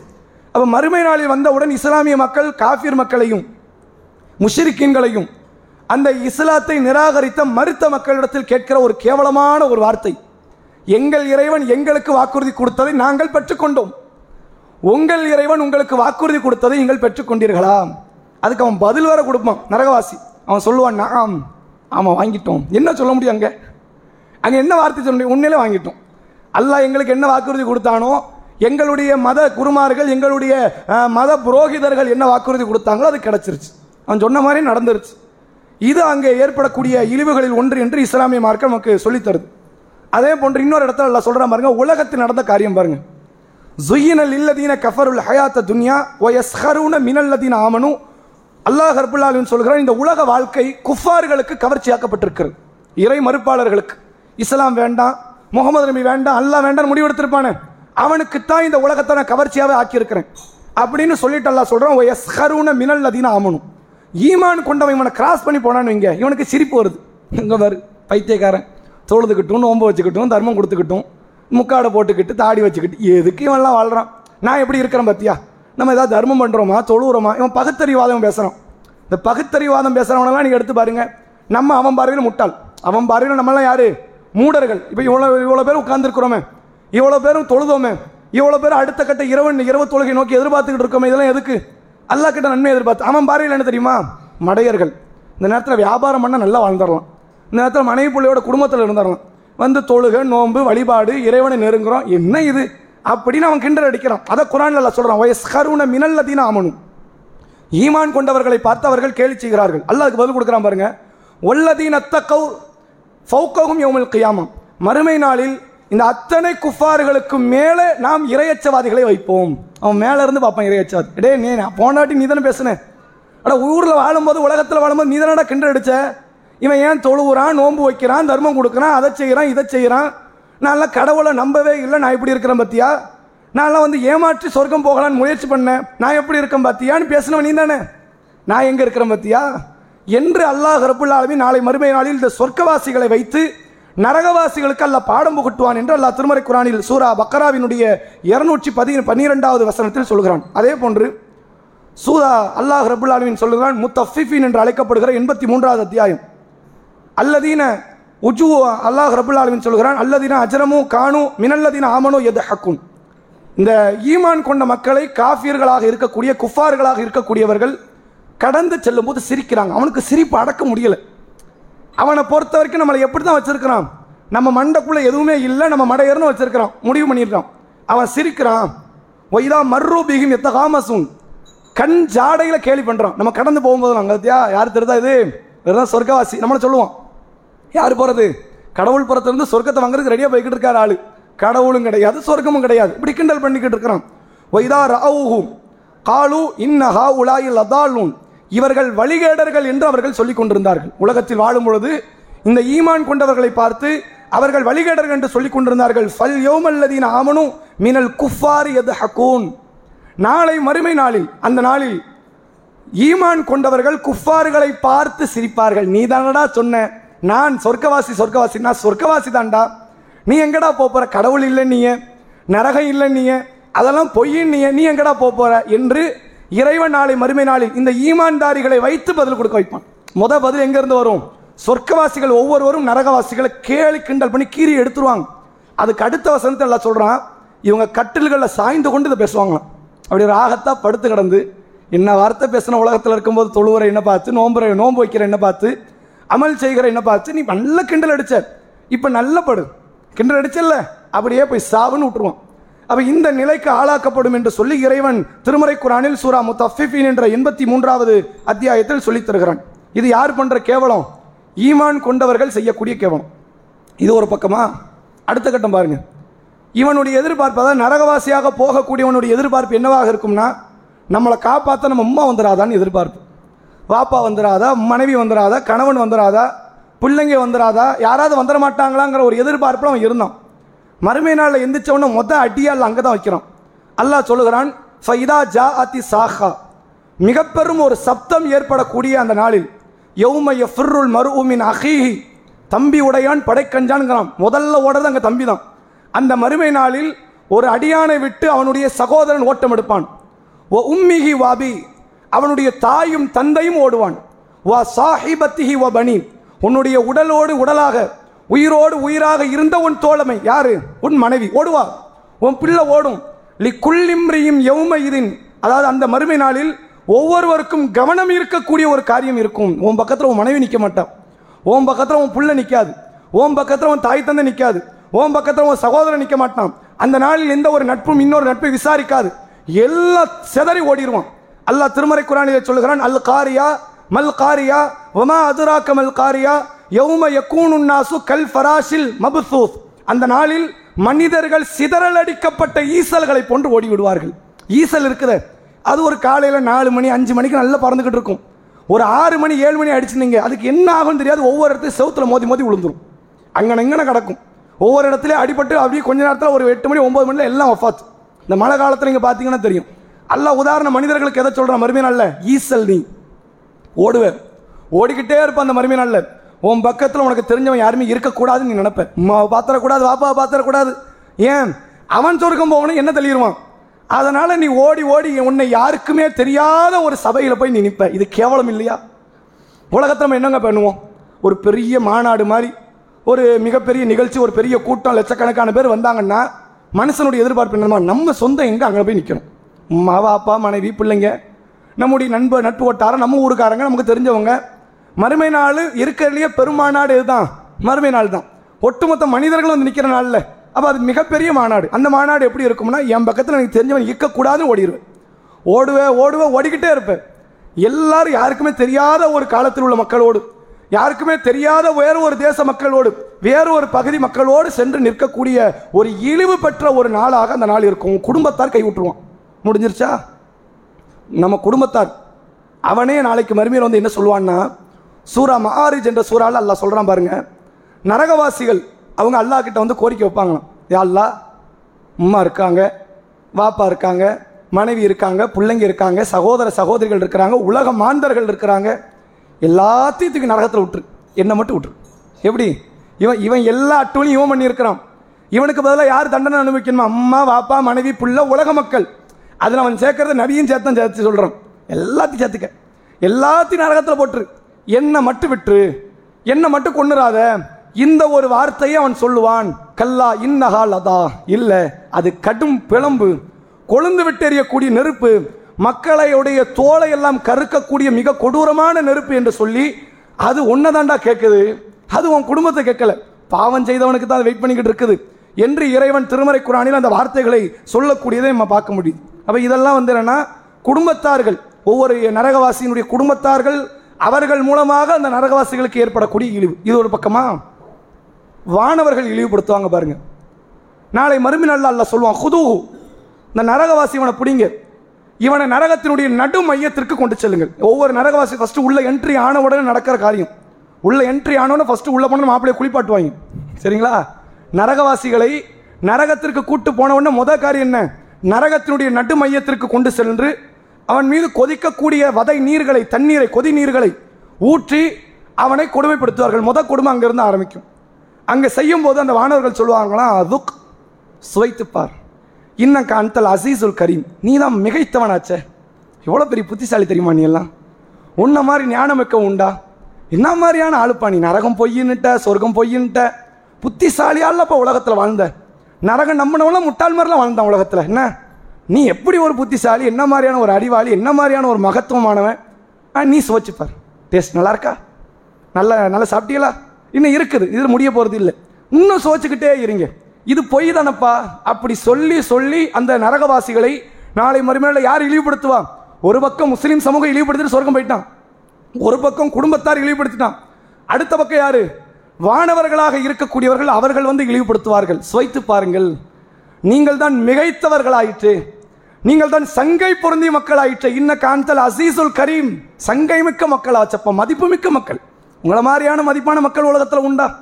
என்ன மாதிரியான ஒரு அறிவார்ந்த தத்துவங்களை எல்லாம் உலகத்தில் நீங்க சொன்னீங்க, இறை தத்துவத்தை விட உங்கள் தத்துவம் மேலோங்கிற மாதிரிலாம் இருந்துச்சு, பெரிய புத்திசாலி இந்திதான்பா, நீ சுவைத்து பார் என்று சொல்லி வானவர்கள் நாளை மறுமை நாளில் நரகவாசிகளை கேவலப்படுத்துவார்கள், கொடுமைப்படுத்துவார்கள் என்று அல்லாஹ் ரப்புல் ஆலமீன் சொல்லித்தரான். இது ஒரு பக்கம், இது வானவர்களுடைய டிபார்ட்மெண்ட். இது முடிஞ்சிருச்சா? அடுத்தது பாருங்க, நரகத்துக்கு போகக்கூடியதற்கு அடிப்படையாக இருந்தவன் யாரு? ஷைத்தான். இவன் மறுமை நாளில் வந்துட்டு பயான் நினைச்சுவான். ஒகால ஷைத்தான் அந்த நாளில் சொல்வான், லம்மா கொதியல் அம்ரு, காரியங்கள் எல்லாம் முடிவு செய்யப்பட்டு தீர்ப்பெல்லாம் வழங்கப்பட்டு சொர்க்கவாசிகள் சொர்க்கத்திற்கு, நரகவாசிகள் நரகத்திற்கு சென்ற பிறகு அவன் சொல்லுவான், இன்னல்லாக வாழ்தக்கும் வாழ்தல் ஹக், அல்லாஹ் உங்களுக்கு வாக்குறுதி கொடுத்தான், அவன் கொடுத்த வாக்குறுதி உண்மையானது. ஓ வாழ்த்துக்கும் ஃபக்தலஃப்துக்கும், நான் உங்களுக்கு ஒரு வாக்குறுதி கொடுத்தேன், நான் மீறிவிட்டேன். அவர் எவ்வளோ அழகாக பேசுகிறான் பாருங்க. அப்படியே முத்து முத்தா வார்த்தையை அப்படி பொறிச்சு தள்ளுறான். மறுமை நாளில் நரகத்தில் போய் நின்று செய்தான் பேசுகிற வார்த்தையை பாருங்க. அல்லாஹ் உங்களுக்கு வாக்குறுதி கொடுத்தான். என்ன கொடுத்தான்? ஈமான் கொள்ளுங்க, இறையச்சத்தோடு வாழுங்க, என்னையே சார்ந்துருங்க, பாவம் செய்யாதீங்க, நன்மையை செய்யுங்க, நல்லவனா வாழ்ந்துட்டு மௌத்தாவுங்கன்னு சொன்னானா? இப்படி செஞ்ச சொர்க்கத்தை தரேன்னு சொன்னானா? அவன் வாக்குறுதி கொடுத்தான், அவன் நிறைவேற்றி விட்டான். நான் உங்களுக்கு வாக்குறுதி கொடுத்தேன். என்ன வாக்குறுதி? தொழுவெல்லாம் வேண்டாம், அதெல்லாம் மவுத்து நெருக்கத்தில் பார்த்துக்கலாம், முதுமை பருவத்தில் பார்த்துக்கலாம், பின்னாடி பார்த்துக்கலாம், அடுத்த ரமலானில் பார்த்துக்கலாம். பின்னாடி தள்ளி கொண்டு போனேன்னா நான் உங்களுக்கு வாக்குறுதி கொடுத்தேன்னா நான் உங்கள் வாக்குறுதி கொடுத்த வாக்குறுதியை மீறி விட்டேன். அவ்வளோ அழகாக பேசிட்டு அவன் சொல்கிறான், ஒமா காணலியா அழைக்கும் மின் சுல்தான், எனக்கு எந்த அதிகாரம் கிடையாதுப்பா. எனக்கு ஏதாவது அதிகாரத்தை நீ கொடுத்தியா? நான் இன்னும் உன் மாமனா மச்சானா கையை பிடிச்சி இழுத்தனா? ஒன்றுமே பண்ணலை. நான் கூப்பிட்டேன், நீ வந்த. நான் கூப்பிட்டது தப்புனா நீ வந்தது தப்பு தானே? அவன் எவ்வளோ அழகாக பேசுகிறான் பாருங்க. பச்சை பிள்ளைக்கு புரிகிற மாதிரி பாடம் அங்கே நடத்தணும். நான் உங்கள் மீது ஏதாவது அதிகாரம் பெற்றிருந்தேன்னா, உன் உள்ளத்தை சுண்டி இழுக்கிற மாதிரி நான் ஏதாவது செஞ்சேன்னா? ஒன்றுமே செய்யலையே. நான் கூப்பிட்டேன், தொழுக வேண்டான்னு கூப்பிட்டேன், நோன்பு வேண்டான்னு கூப்பிட்டேன், விபச்சாரம் பண்ணலான்னு கூப்பிட்டேன், மது அருந்தலான்னு கூப்பிட்டேன், வட்டி வாங்கலான்னு கூப்பிட்டேன். நான் கூப்பிட்டேன், எனக்கு எந்த அதிகாரம் கிடையாது. அவன் சொல்லிட்டு அடுத்து சொல்றான் பாருங்க, இல்லா அன்தஅத்துஹும், நான் உன்னை அழைத்ததை தவிர எனக்கு எந்த அதிகாரம் கிடையாது. கூப்பிட தான் செஞ்சேன், வேற ஏதாவது செஞ்சனா? இப்ப நீயே சொல்லு, நான் வேற ஏதாவது செஞ்சனா? அவன் கேட்கறான் பாருங்க. மைக்க போட்டு பயான் பண்ற நேரத்தில் அவன் நரகவாசி எல்லாத்தையும் கூப்பிட்டு நிறுத்தி வச்சாச்சு. ஹலோ மைக் டெஸ்ட்னு பேசுறான் அவன். எல்லாத்தையும் பேசுற வார்த்தையில என்னது? உன்னை நான் கூப்பிட தானே செஞ்சேன், வேற எதையாவது செஞ்சனா? அப்ப என்னப்பா நீ இப்படி பேசிக்கிட்டு இருக்கிற? அடுத்து சொல்லிட்டு அவன் சொல்றான் பாருங்க, ஃபஸ்ட் தஜப்தும் லி, நீ தான் எனக்கு பதில் கொடுத்த. நான் கூப்பிட்டேன் விபச்சாரம் பண்ணலாம்னு, நீ வந்துட்ட. நான் சொன்ன வட்டி வாங்கலாம்னு, நீ வந்துட்ட. நான் சொன்ன தர்மம் பண்ணாத, வறுமையில போயிருவேன், நீ பண்ணல. நான் கூப்பிட தான் செஞ்சேன், நீ செஞ்சுட்ட. அதுக்கு நான் என்ன பண்ண முடியும்? அவங்களும் கூப்பிட தான் செஞ்சாங்க, தர்மம் பண்ணு, நீ செய்யவா செஞ்ச? இப்போ கூப்பிட்டது ஒரு தப்பா? அடுத்து அவன் சொல்றான் பாருங்க, ஃபலா தலுமூனி, என்ன நீங்க சபிக்காதீங்க, என்ன நீங்க திட்டாதீங்க, வலுமு அன்ஃபுஸக்கும், ஒன்ன நீயே திட்டிட்டு சாவுன்றான். யாரு சொல்ற வார்த்தை? இவ்வளவு நாள் நமக்கு பக்கபலமா வந்தான் நின்னா, பாவம் செய், நன்மை செய்யாத, அல்லாட்ட துவா செய்யாத, பாவம் படிப்பு தேடாத, அதை செய்யாத, இதை செய்யாதன்னு சொன்னியே, மறுமையில வந்து ஆறுதலாக ஒரு வார்த்தை சொல்லலாம்ல. சரி விடு, என்ன செய்ய, நான் உன்னை கூப்பிட்டேன், நீ வந்துட்ட, எல்லாம் என் மேலே தான் தப்பு, என்ன இருக்கட்டும், நம்ம நரகத்தில் இருக்கும், இப்படி சொல்லணும்ல. அவன் சொல்றான் பாருங்க, ஃபலா தலுமூனி, என்னை நீங்கள் திட்டாதீர்கள், சபிக்காதீர்கள், வலுமு அன்ஃபுஸக்கும், உன்னை நீயே திட்டிட்டு சாகு, உன்னை நீயே திட்டிக்க என்று அல்லாஹ் ரப்புல் ஆலமீன் நாளை மறுமை நாளில் ஷைத்தான் சொல்லக்கூடிய வார்த்தையை திருமறை குர்ஆன்ல படம் பிடிச்சு காட்டுறான். அப்போ அது ஒரு பெரிய இழிவு. இவன் பேச்சை கேட்டுதான் 60 வருஷம் நடந்தோம், இவன் பேச்சை கேட்டுதான் தொழுகை விட்டோம், நோன்பை விட்டோம், அமல்களை விட்டோம். கடைசியாக வந்து கை விடிப்பான் பாருங்க. இதுதான் நம்பிக்கை துரோகங்கிறது. துரோகம் யாருக்கிட்ட உண்டு? நம்பிக்கை துரோகம் என்பது ஷைத்தான் கிட்ட அவன்கிட்ட ஒரு ஊறி திளைத்த பண்புகளில் ஒரு பண்பு நம்பிக்கை துரோகம். ஆதம் அலைஹிஸ்ஸலாம்கிட்ட வந்து சொன்னான், இந்த மரத்தை நெருங்குங்க ஆதமே, நல்லா இருப்பீங்க, நல்லா இருக்கலாம், இங்கேயே நிரந்தரமா தங்கிடலாம், நீங்க வானவரா மாறிடலாம். வகாசமஹுமா இன்னி லக்குமா லமினன் நாசிஹீன், சத்தியமா சொல்றேன், நான் உங்களுக்கு நலம் நாடுகிறேன். தின்னதுக்கு அப்புறம் ஆளக்கான் எங்க போனா? ஆதம் அலைஹிஸ்ஸலாம் சாப்பிட்டதுல இருந்து ஒரு பெரிய சம்பவம் நடந்துச்சுலாங்க. அடுத்து அல்லாஹ் ஆதமை கூப்பிடுறான். ஆதம் அலைஹிஸ்ஸலாம் வந்து தவறை ஒப்புக்கொள்கிறாங்க. ஆதம் நபி அல்லாஹ் வந்து சொர்க்கத்தை விட்டு வெளியே அனுப்புறான். அந்த இடத்துல ஷைத்தானே காணுமே, அவன் ஓடிடுவான், முடிஞ்சு வச்சு. நம்ம வேலை வந்தோமா, குட்டையை குழப்பணுமா, ஒருத்தனை பாவத்தாலியை மாற்றணுமா, ஓடிடணும், அங்கே நிற்கக்கூடாது. இந்த பண்பாடு கொண்டவன் இவன் ஆதம் நபிகிட்டே தான் பண்ணியிருக்கிறான். நம்மகிட்ட பண்ணாம விடுவானா? மறுமையில் வந்தானா அவன் இடமும் நம்ம இடமும் ஒன்று. அங்கே வந்ததுக்கு அப்புறம் அவன் சொல்லக்கூடிய வார்த்தையை பாருங்க, என்ன திட்டாதீங்க, உங்களே திட்டிக்கங்க. இது இழிவுக்கு மேலே இழிவு, கேவலப்படுத்தினால. ஒவ்வொரு முறை அவனை அல்லாஹ் ரப்புல் ஆலமீன் இழிவுபடுத்தக்கூடிய காட்சியை நம்ம பார்க்க முடியும். இப்போ இவ்வளவு நேரத்துக்கு அப்புறம் இதுக்கப்புறம் அவன் பார்க்கறான், நம்ம முஸ்லீம் அடியார்கள்ட்ட பேசி பிரயோஜனம் இல்லை. ஏன்னா இன்னொரு வசனத்தில் எல்லாம் சொல்கிறான் பாருங்க, சூரா அராஃபில், ஒனாதா அஸ்ஹாபன் நாரி அஸ்ஹாபல் ஜன்னா, நரகவாசிகள் சொர்க்கவாசிகள்கிட்ட கேட்பாங்க, அன் அஃபீது அலைனா மினல் மா, இந்த உங்கள் கிட்ட இருக்கிற தண்ணியை தூக்கி கொஞ்சம் தலையில் ஊற்றுறீங்களா, வெந்து செத்துக்கிட்டு இருக்கிறோம், தாங்க முடியல. அல்லது உங்கள்கிட்ட இருக்கிற ஏதாவது உணவுப் பொருட்களை தாங்கலாம், வயிறு பசிக்குது, வேதனையாக இருக்கிறோம் நாங்கள். எப்படி இருக்குன்னு பாருங்க அந்த தோற்றம். கேட்கக்கூடியது ஒருவேளை அல்லாஹ் பாதுகாக்க வேண்டும், நம்ம தாயாக இருக்கலாம், நம்ம தந்தையாக இருக்கலாம், மனைவியாக இருக்கலாம், கணவனாக இருக்கலாம், பிள்ளைகளாக இருக்கலாம், யாராக இருந்தாலும் சரி. இங்கே இந்த எல்லையில் இருக்கிற சொர்க்கவாசி என்னதான் சொல்லுவாங்க, இன்னல்லாக ஹர்ரம அலை அதாவது அல்லாஹ் ரப்புல் ஆலமீன் காஃபிர்களுக்கு இதை ஹராமாக்கி விட்டான். யாருக்கு? நீங்கள் எல்லாம் காஃபிர்கள், இறை மறுப்பாளர்கள். நாங்கள் உங்களுக்கு எச்சரிக்கை செய்யும் போது நீங்கள் வரல, நாங்கள் உங்களுக்கு போதனை செய்யும் போது நீங்கள் கேட்கல, காஃபிர்களுக்கு இதையெல்லாம் அல்லாஹ் ஹராமாக்கி விட்டான். ஈவு இரக்கம் அற்ற நிலையில் சொர்க்கவாசிகள் பதில் சொல்லுவாங்க. அவங்களுக்கு அந்த நேரத்தில் ஈவு இரக்கம்லாம் இருக்காது, ஏன்னா அல்லாஹ் அப்படிதான் ஆக்கிட்டான். ஈவு இரக்கம்லாம் சொர்க்கத்துக்குள்ள, சொர்க்கத்தை தாண்டி நரகத்துக்குள்ள இருக்கிறானே, இவன் விஷயத்தில் ஈவு இரக்கமே கிடையாது. ஈவு இரக்கம் இல்லாமல் பேசுவார்கள். என்ன வார்த்தை? இதை அல்லாஹ் உங்களுக்கு ஹராமாக்கி விட்டான். இன்னல்லாஹ ஹர்ரம அலைக்குமா, இன்னல்லாஹ ஹர்ரம அலைக்கும், அல்லாஹ் உங்களுக்கு இதை ஹராமாக்கி விட்டான் என்று அந்த நேரத்தில் அந்த சொர்க்கவாசிகள் சொல்லுவார்கள் என்று அல்லாஹ் ரப்பல் ஆலமீன் சொல்றான். இதெல்லாம் முடிஞ்சிருச்சு. இப்போ அவனுக்கு இருக்கிற ஒரே ஆறுதல் யாரு? சொர்க்கவாசிகள் போயிட்டாங்க. நரகவாசிகள், அதாவது மற்ற நரகத்தில் நம்ம எவனை நம்பினோமோ எல்லாம் வழி எடுத்துட்டான். தலைவர்கள், பெரியவர்கள், முன்னோர்கள், மூதாதையர்கள். அவன் கொடுக்குற பதில பாருங்க, ஞானவன் கூட தானே இருக்கிறாங்கிறான். ஒரு வசனம் அல்லாஹ் சொல்கிறான் சூரா அஹ்ராஃப்ல, இந்த கீழே பின்பற்றி அடியார்கள் தங்களுடைய முன்னோர்கள் மூதாதையர்கள் வழிகெடுத்த தலைவர்களுக்கு எதிராக துவா செய்வாங்க. அப்போ அந்த முன்னோர்கள் சொல்லுவாங்கன்னா, உனக்கு உன்னை விட எனக்கு என்ன அந்தஸ்து கூடவா இருக்கு அல்லது குறைவா இருக்க? ரெண்டு பேரும் சமமாதானம் இருக்கும், ஏன் திட்டுற, எதுக்கு சபிக்கிற? இப்படி வருது பாருங்க வார்த்தை. அப்போ தலைவர்களை முன்னோர்களை பின்பற்றினால் நிலைமை இதுதாங்கிறத அல்லாஹ் காட்டுறான். எல்லாரும் கைவிட்டாச்சு. இப்போ இருக்கிற ஒரே ஆறுதல் அவனுக்கு யாரு தான்? அல்லாஹ் மட்டும்தான். அதை வெளிப்படுத்தக்கூடிய விதமாக ஒரு முறை நரகவாசிகள் கேட்பார்கள், ஒன்னாதவ் யா மாலிக். நரக காவலாளிகள் 19 பேரில் ஒருத்தர் மாலிக். அந்த மாலிக்கை கூப்பிட்டு சொல்லுவாங்க, யா மாலிக் லி எக்குதை ஆலைனா ரப்புக்க, உங்கள் இறைவனை நீங்கள் கூப்பிடுங்களேன், எங்கள் கதையை முடிச்சிடட்டும், எங்களால் வாழ முடியலை, இங்கே எங்களால் நிம்மதி அனுபவிக்க முடியலை, எங்களை இதோட ஒரேடியாக தீர்த்து கட்ட உங்கள் இறைவனிடத்தில் நீங்கள் சொல்லுங்கள். அப்போ அவங்க சொல்லுவாங்க, இன்னக்கும் மாக்கிசூன், இங்கேயே தான் இருப்பீங்க, நகரவே முடியாது, அல்லாஹ் உங்களை வெளியே அனுப்பவே மாட்டான். அவர்கள், நீங்கள் ஒரு காலத்திலும் இந்த நரகத்தை விட்டு உங்களால் தப்பிக்க முடியாது, இங்கேயே கடங்க, இங்கேயே தான் இருக்கணும், உங்களுக்கு துணையாக தான் நான் இருக்கிறேனே, உங்களுக்கு என்ன கவலை, இங்கேயே இருங்க. இது மாதிரியான வார்த்தைகள் வானவர்கள் புறத்திலிருந்து வரும். இப்போ இதுக்கப்புறம் அவன் புரிஞ்சுக்குவோம். அல்லாட்ட கேட்குறான் பாருங்க, ஒவ்வொரு முறையும் அல்லாஹ்விடத்தில் கதறி கேட்கிறது. இறைவன் ஒவ்வொரு முறை ஒவ்வொரு வார்த்தையை சொல்லி பதில் கொடுக்குறான் ஒவ்வொரு விதமான நரகவாசிகளுக்கு. ஒரு முறை அல்லாஹ்விடத்தில் அவர்கள் கேட்பார்கள், இறைவா எங்களை நீ திருப்பி அனுப்பு. ரப்பனா, எங்களுடைய இறைவா, நாங்கள் சத்தியத்தை பார்த்து விட்டோம், நாங்கள் கேட்டு விட்டோம், நீ எங்களை திருப்பி அனுப்பினால் நாங்கள் நல்ல மக்களாக வருவோம். எல்லா நரகவாசிகள்ட்ட இருந்து வர பொதுவான வார்த்தை இது. அல்லாஹ் ரப்புல் ஆலமீன் திருமறை குர்ஆனில் சூரா சஜிதாவிலே சொல்லுகிறான். அப்போ இந்த வார்த்தை அவர்கள் சொல்றாங்கன்னா, இதுக்கு வேற ஒரு இடத்துல பதில் கொடுக்குறான். இவங்க எதை எதிர்பார்க்குறாங்க? மறுபடியும் ஒரு முறை பிறந்துட மாட்டோமா, வளர்ந்துட மாட்டோமா, வாழ்ந்துட மாட்டோமா, தொழுதர மாட்டோமா, நோன்பு வச்சிட மாட்டோமா, அமல் செஞ்சிட மாட்டோமா, இதானே? இதை தாண்டி அவனுக்கு என்ன எதிர்பார்ப்பு இருக்கு? ஒன்றும் கிடையாது. அல்லாஹ் அதுக்கு கொடுப்பான் பாருங்க பதில், உனக்கு எதுக்குப்பா அந்த சிரமம், முடிஞ்சிச்சு. பதில் எப்படி வருது? இல்லை இல்லை, உனக்கெல்லாம் அனுப்ப முடியாது, போன வாட்டி என்ன கிளிக்கவா செஞ்ச, இந்த வாட்டி அப்படி பதில் வந்தால் வேற. வழிபாடு என்றாலே சிரமம், அப்படி தானே? உனக்கு எதுக்கு அந்த சிரமம், நீ இங்கேயே இருந்துரும். இதுதான் வெந்த புண்ணில் வேலை பாய்ச்சறதுங்கிறது. ஒருத்தர் பதில் கொடுக்கறது. அல்லாஹ் நாளை மறுமை நாளில் சொர்க்கவாசிகளை எவ்வளவு கண்ணியப்படுத்த வேண்டுமோ அதை விட அதிகமாகவே அல்லாஹ் கண்ணியப்படுத்துவான்.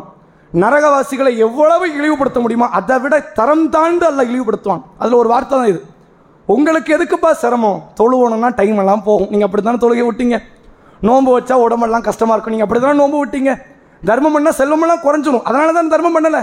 உங்களுக்கு எதுக்கு போட்டு சிரமம், நீங்கள் இங்கேயே இருங்க, நீங்கள் இங்கே நரகத்தை விட்டு தப்பிக்கலாம் வேண்டாம், உங்களுக்கு என்ன, யார் என்ன கஷ்டத்தை கொடுத்தா, இங்கேயே இருங்க என்று இறைவன் புறத்திலிருந்து நாளை மறுமை நாளில் நரகவாசிகளுக்கு பதிலளிக்கப்படும் என்று அல்லாஹ் ரப்புல் ஆலமீன் திருமறை குர்ஆனில் சொல்லுகிறான். இப்போ எல்லா வகையான வாய்ப்பு போயிடுச்சு. யார் யார் காலில் விழ முடியுமோ எல்லார் காலையும் விழுந்தாச்சு, யார் யாருக்கிட்ட கேட்க முடியுமோ எல்லார்ட்டையும் கேட்டாச்சு. இதுக்கு இடையில நடக்கக்கூடிய இன்னொரு நிகழ்வை பாருங்க. சொர்க்கத்துக்குள்ள சுற்றி திரிவாங்க, இந்த நரகத்துக்குள்ள இந்த மக்கள் சுற்றி திரிவார்கள். சுற்றி திரியும் போது அவங்க ஒரு கூட்டத்தை எதிர்பார்ப்பாங்க. நம்ம உலகத்தில் ஒருத்தர் நரகவாசி நினைச்சோமா அவனை காணுமே. நம்ம உலகத்தில் ஒரு கூட்டத்தை நரகவாசி என்று நினைத்தோம், அவர்களை எல்லாம் காணுமேன்னு தேடிக்கிட்டு இருப்பாங்க.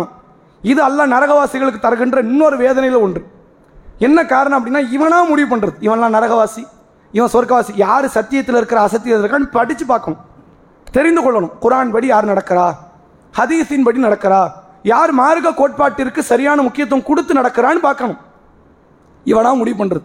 எங்கள் முன்னோர்களை பின்பற்றல் இல்லை, மூதாதையர்கள் பின்பற்றல் இல்லை, நீ இப்படி நடக்கல இல்லை, அப்படி நடக்கல இல்லைன்னு சொல்லி இவன் மைண்ட் செட்டுக்கு வந்தது, இவன் நரகவாசின்னு முடிவு பண்ணி வச்சிருப்பான் ஒரு கூட்டத்தை.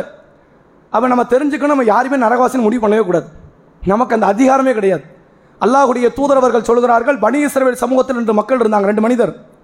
ஒரு மனிதர் அதிகமாக வழிபாட்டை செய்யக்கூடிய நல்ல மனிதர், அவர்கிட்ட எந்த குறையும் கிடையாது, ஒரு பாவம் கிடையாது, எல்லா நன்மையும் இருக்கு.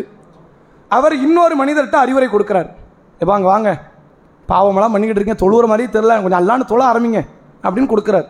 இது வரைக்கும் பிரச்சனை இல்லை, தாவா கூடும், கரெக்ட். அவர் மீண்டும் மீண்டும் தாவா பண்ணிக்கிட்டே இருக்கார். இவர் அதை கேட்டும் கேட்காத மாதிரி இருக்கிறார். தாவாவை பெறக்கூடிய மக்கள் அப்படி தானே இருப்பாங்க. சத்தியத்தை உணர்ந்தவன் தான் அதை கொண்டு அவனுடைய உள்ளம் வலிக்கும். சத்தியத்தை உணராதவனுக்கு அவனை பொறுத்த வரைக்கும் அது ரொம்ப மாதிரி தான் தெரியும், அது அருவை பிளேடு போடுறான் அப்படி தான் நினைப்பான். அது தப்பு கிடையாது. அவன் சத்தியத்தை உணராமலே மௌத்தாயிட்டா தான் பிரச்சனை. அப்போ பல முறை சொல்லி பார்த்தாச்சு. ஒரு முறை அவர் என்ன பண்ணிட்டார், அட்வைஸை கேட்குறவர், உங்கள் வேலையை மட்டும் பார்த்துக்கிட்டு இருங்க, என் வேலையை என்னால் பார்க்க முடியும், நான் சொர்க்கம் போகிறத பற்றி உங்களுக்கு அல்ல கேட்க போகிறான், நான் நரகம் போனால் உங்கள்கிட்டயே கேட்க போகிறேன், நான் பார்த்துக்கிறேன் என் வேலையை அப்படின்னு அவர் சொல்லிட்டார். ஆனால் 2 பேரும் ஈமான் கொண்டவங்க, அதனால புரிஞ்சுக்கோங்க, 2 பேர்ட்டு ஷிர்கெல்லாம் கிடையாது, 2 பேர்ட்டு ஈமான் இருக்குது, ஒருத்தட்ட வழிபாடு உண்டு, ஒருத்தட்ட வழிபாடே இல்லை. இவர் சொல்கிறாரு, அல்லாவின் மீது ஆணையாக அல்லாஹ் உன்னை மன்னிக்கவே மாட்டான்ட்டார். யதார்த்த பார்வையில் பார்த்தா இவர் சொன்னதில் தப்பே கிடையாது, நியாயமாக தான் சொல்லியிருக்காரு. பாவம் செய்யக்கூடியவன் அட்வைஸ் நம்ம பண்ணுறோம், கேட்கவும் மாட்டேங்கிறான், அட்வைஸ் பண்ணாதேங்கிறான், உன் வேலையை பார்த்துட்டு போயாங்கிறான். அப்போ யதார்த்த பார்வை நமக்கு என்ன சொல்லுது, இவன் நரகம் போகிறான், இவர் சொர்க்கம் போப்பார். அதை முடிவு பண்ணி இவர் சொல்லிட்டார், அல்லாவின் மீது ஆணையாக அல்லாஹ் உன்னை மன்னிக்கவே மாட்டான், நீ சொர்க்கம் போக மாட்டான், நீ நரகம் போகிற. மறுமை நாளில் இந்த 2 அடியார்கள் பிடிக்கப்படுறாங்க. அல்லாஹ் என்ன சொல்றானா, என் கண்ணியத்தின் மீது ஆணையிட்டு இவனை அல்லாஹ் மன்னிக்க மாட்டான் என்று சொன்னவன் நீதானே, நான் இப்போ அறிவிக்கிறேன், இவனை நான் மன்னிச்சிட்டேன், நீ சொர்க்கம் போன்றுவான். இவனை நான் மன்னிக்க மாட்டேங்கிற அதிகாரத்தை உன்னை யார் எடுக்க சொன்னா, இப்போ சொல்கிறேன், நீ நரகம் போன்றுவான். இப்போ மறுமை நாளில் ஒரு குறிப்பிட்ட சாரார் நரகத்திற்குள் தேடுதல் வேட்டையில் இருப்பாங்க. ஆனால் அவனை காணுமடா இவனை காணுமடான்னு இறைவன் யார் மீது எப்படி அருள் புரிவான்னு யாருக்கும் தெரியாது. இதில் நகைச்சுவை என்னென்னா, அபூஜகல் செத்து போனாம்ல, Abu Jahl, Abu Lahab, Utbah, Shaybah, Umayyah, இது மாதிரிலாம் பெரும் தலைகள், குஃபார்களுடைய பெரும் தலைகள் பத்ருகளத்தில் உருண்டது. இவங்க எல்லாருமே என்ன, இவங்க எல்லாருக்கும் நரகங்கிறது அவங்க இறந்த உடனே தெரிஞ்சிருக்கும். இவங்க எல்லாரும் யாரை எதிர்பார்த்துக்கிட்டு இருப்பாங்க மறுமை நல்ல, அபூஜகல் வந்துட்டாரு, உத்துபா, ஷைபா, உமையா, அபு சுஃபியான காணும்னு எதிர்பார்த்துக்கிட்டு இருப்பாங்க. நடக்குமே இல்லையா? அபு சுஃபியான் யார் அந்த நேரத்தில்? அவர் முக்கிய தலைவர், பத்ருகளத்தில் வரல, வியாபார கூட்டம் நிமித்தமாக போனதுனால பத்ருக்கு வரல. அப்போ நம்ம எல்லாரும் வந்துட்டு அபு சுஃபியான் இஸ்லாத்துக்கு வந்துட்டார் பிற்காலத்தில், ஈமான் கொண்டு மௌத்தாயிட்டார். அப்போ பிற்காலத்தில் என்னெல்லாம் நடக்குதுங்கிறது நரகவாசிகளுக்கு பெரிய அதிர்ச்சி, சொர்க்கவாசிகள் கூட அப்படி அதிர்ச்சி இருக்காது. அதனால தான் அல்லாஹ் மறுமை நாளில் சொர்க்கத்திற்குள்ள என்ட்ரி ஆகும் போதே செய்கிற காரியம் என்ன தெரியுமா, ஒன் நஸஅனா மா ஃபீ சுதூரிஹிம் மின் கில், மனிதனுடைய உள்ளத்திலிருந்து குரோதத்தை எல்லாம் கலட்டி எடுத்துருவான். ஏனென்றால் கொன்றவனும் சொர்க்கவாசியாக இருப்பான், கொல்லப்பட்டவனும் சொர்க்கவாசியாக இருப்பான், 2 பேருக்குள்ள பிரச்சனை வரக்கூடாது இல்லை, குரோதத்தை எடுத்துறோம். ஸோ நரகத்துக்குள்ளே போயிட்டு ஒரு கூட்டம் பார்ப்பாங்க, எங்கடா அவனை காணும், எங்கடா இவனை காணும், அவன்லாம் ஈமான் கொண்டு போயிட்டான், நீ செத்துட்ட, அவன் பிற்காலத்தில் ஈமான் கொண்டு சொர்க்கம் போயிட்டான். அது எவ்வளோ பெரிய வலி வேதனை தெரியுமா, கொடூரமான வேலி. மற்றவனுக்கு கூட இவ்வளோ வலிக்காது, அபு தாலிபுக்கு இப்படி வலிக்குமா? அவர் சத்தியம்னு தெரிஞ்சே மறுத்தாரு, வேற யாரையும் மறுக்கிறது கட்டாயப்படுத்தலை, யாரும் நம்ம கூட பக்கபலமாக நிற்பான்னு நினைக்கல. தந்தையின் மார்க்கத்தில் இருந்தார், மௌத்தாயிட்டார், அவர் நாளை மறுமை நாளில் நரகவாசி. அப்போ அவருக்கு கூட இந்த வேதனை இருக்காது. யாருக்கு அந்த வேதனை இருக்குது தெரியுமா? இவனெல்லாம் வருவான்லடா எதிர்பார்த்தமா போர்க்காலத்தில் நின்னோம், இவன் வருவான் அவன் வருவான்னு, நம்ம செத்ததுக்கு அப்புறம் இவன் எல்லாம் இஸ்லாத்துக்கு போய் மௌத்தாயிட்டானே, அது அவனுடைய உள்ளத்தை ரணமாக்கக்கூடிய ஒரு கொடூர வேதனையாக நரகவாசிகளுக்கு அல்லாஹ் தருவான் என்பதை நம்ம பார்க்க முடியுது. அதே போன்று நரகவாசிகள் கடைசியாக பார்த்தாச்சு, லாஸ்ட்டாக அவங்க அல்லாஹ் கிட்டையே நேரடியாக கோரிக்கை வைக்கிறாங்க. என்ன கோரிக்கை வைக்கிறாங்கன்னா, யா அல்லாஹ் எங்களுக்கு மௌத்தை தந்துரு, இதுக்கப்புறம் எங்களால் தாங்க முடியாது, வேதனை எங்களால் அனுபவிக்க முடியல, சாப்பிட்றது வேதனை, மூச்சு விடுறது வேதனை, காதில் கேட்கறது வேதனை, கண்ணில் பார்க்கறது வேதனை, உடல் உறுப்புகள் ஒவ்வொரு அங்கமாக பார்த்து செதைச்சிக்கிட்டு இருக்கிற எங்களால் தாங்க முடியல, எங்களை ஒரேடியாக கொன்னுரு, எங்களுக்கு வாழ்க்கை நீ முடிச்சிரு, நாங்கள் மண்ணாக பிறந்திருக்க கூடாதா என்று கதறி அழுவார்கள். அல்ல அந்த வாய்ப்பை நிராகரிச்சிடும். வாய்ப்பே கிடையாது ராஜா, இங்கேயே கடை முடிஞ்சிருச்சா. இதுக்கப்புறம் பார்ப்பான் பாருங்க நரகவாசி, நம்மளை அல்ல இனி காப்பாற்ற போகிறது இல்லைன்னு ஆயிடுச்சு, யாருமே நமக்கு ஹெல்ப் பண்ண போகிறது இல்லைன்னு ஆயிடுச்சு, நரகம் தான் நமக்கு தலையெழுத்துன்னு ஆயிடுச்சு. கடைசியாக ஒரு கோரிக்கை வைக்கிறான் பாருங்க. நம்ம இந்த வசனத்தை படிக்கும் போதெல்லாம் நம்முடைய ஈரக்குலையை நடுங்கும். அப்படி ஒரு கோரிக்கை. நரகத்தில் வேதனை அனுபவித்துக் கொண்டிருக்கக்கூடிய அந்த அடியான் அல்லாஹ் கிட்ட கேட்பான், இறுதி கட்ட கோரிக்கை, இதோட முடிஞ்சிச்சு, அவனுக்கு நம்பிக்கை இழந்துட்டான் ஆல்ரெடி, இதுவாவது கிடைக்குதா அப்படின்னு கோரிக்கை வைப்பான் அல்லாட்ட. யா அல்லாஹ் கொஞ்ச நேரம் டைம் கொடுக்குறியா, நரகத்துக்கு வெளியே போய் உட்காந்துட்டு வரங்க. எப்படி ஒரு வேதனை இருக்குன்னு வச்சு பாருங்க. நம்ம ஒருத்தரை போட்டு கடுமையாக அடிச்சுக்கிட்டே இருக்கிறோம், வேதனைப்படுத்துகிறோம், வலி தாங்க முடியல, கொஞ்சம் டைம் கொடுத்து அடினா நமக்கே கண்ணு கலங்கிடும். நான் இப்படி சொல்லிட்டான பிள்ளை நீங்கள் அடிங்க, அந்த பிள்ளைட்டு இருந்து இப்படி ஒரு வார்த்தை வருது, நீங்கள் எதிர்த்து வந்துச்சுன்னா அது இன்னும் கோவத்தை கூட்டும். கொஞ்சம் ரெஸ்ட் கொடுத்து அடிங்க, நான் செத்துக்கிட்டு பேர போகிறேன்ட்டு நமக்கு எப்படி இருக்கும், உள்ளமெல்லாம் பதறும், துடிக்கும், அப்படி அடிச்சிட்டணும் அப்படின்னு தோணும். அல்லாஹ் அடியார்கள் மீது என்றைக்குமே ரஹ்மான் தான். மறுமை நாள் வரும் வரை, ஒரு அடியான் மௌத் அடையும் வரை அல்லாஹ் ரஹ்மானாக இருக்கிறான். அதனால தான் மார்க்க செய்திகளை பரவ விட்டுருக்கிறோம். அல்லாஹ் நினைச்சா இதே மார்க்கத்தை அரபு குலத்துக்குள்ள மட்டுமே வச்சு, அந்த அரபு குலத்திலே வச்சு மார்க்கத்தை அழிச்சிருந்தா நமக்குள்ள இஸ்லாம் வந்திருக்காது. அப்போ இறைவன் எல்லாருக்கும் ரஹ்மானாக இருக்கிறான், மார்க்கத்தை கொடுத்துருக்கிறான். எடுத்துக்கொள்ளாதவர்கள் அவர்களுக்கு அவர்களே செய்து கொண்டு அநியாயம். இப்போ மறுமை நாளில் அந்த அடியார்கள் அல்லாஹ் கிட்ட கேட்குற லாஸ்ட் கோரிக்கை ரஹ்மானை பார்த்து. நம்ம எல்லாருக்குமே அல்லாஹ்வை ரஹ்மான் என்று தெரியும், ஷதீதுல் அதாப், அதாவது அல்லாஹ் ரப்புல் ஆலமீன் வேதனையால் மிக கடுமையானவன் என்பது நம்ம தெரிஞ்சிருக்க மாட்டோம். அந்த நேரத்தில் அந்த அடியார்கள் கேட்பார்கள், யா அல்லாஹ் கடைசி கோரிக்கை, கொஞ்ச நேரம் டைம் கொடு, நரகத்துக்கு வெளியே போய் உட்காந்துட்டு வரேன். நான் ஒரேடியாக போக போகிறது இல்லை, நான் போகிறேன்னு நினச்சாலும் நீ விட போகிறது இல்லை, நான் உன்னை விட்டு தப்பிக்க முடியவும் போகிறது இல்லை. ஒரே ஒரு வாய்ப்பு, கடைசியாக நான் கொஞ்ச நேரம் போய் உட்காந்துட்டு வரேன். சுகத்தை அனுபவிக்கவே இல்லை, ஒரு நிம்மதியாக மூச்சு விட முடியலை, ஒரு தண்ணி குடிக்க முடியலை, கொஞ்ச நேரம் போய் வெளியே உட்காந்துட்டு வரட்டுமா அல்லாஹ்? அல்லாஹ் அதை மறுத்துருவோம், முடியாதுன்றோம். எப்படி இருக்குன்னு பாருங்க. இப்போ இறைவனை ரஹ்மான் என்று பார்க்க வேண்டும், அதில் என்றைக்குமே மாற்றம் வச்சிடவே கூடாது. அல்லாஹ்வை கொடுமையானவனாக பார்த்தா நபிகள் நாயகம் ஸல்லல்லாஹு அலைஹி வஸல்லம் அவர்கள் சொன்னார்கள், அல்லாஹ் பேசுவதாக, இன்ன லன்ன அப்திபி வ அன மாஹு, என்னை பற்றி என் அடியான் எப்படி நினைக்கிறானோ அப்படித்தான் நான் அவனிடத்தில் நடப்பேன். என்ன ரஹ்மான்னு நினைச்சா நான் ரஹ்மானாவே நடப்பேன், என்ன கஃபார்னு நினைச்சா நான் கஃபாராக இருப்பேன், பாவம் மன்னிக்கக்கூடியவனாக இருப்பேன். அல்லாஹ் கொடுமையானவன், அல்லாஹ் கொடூரமானவன். இந்த மனநிலையில் என்னை ஒரு அடியான் நினைத்தால் நான் அவனிடத்தில் கொடுமையானவனாகத்தான் இருப்பேன். அது வேற விஷயம். அல்லாஹ் நம்மளை தண்டிப்பாம்பா, நம்ம ஜாக்கிரதையா இருக்கணுங்கிறது இறையச்ச தனி. அல்லாஹ்வை எப்பவுமே கொடுமையானவனா பார்க்கறது இருக்குது, இது நம்முடைய ஈமானுக்கு எதிரானது. இப்படி நம்ம நினைச்சு பார்க்க கூடாது. அல்லாஹ்வை அதிகமாக ரஹ்மானாக, அருளாளனாக, மன்னிக்கக்கூடியவனாகவே சிந்திக்க வேண்டும் என்று தான் மார்க்கம் சொல்லுது.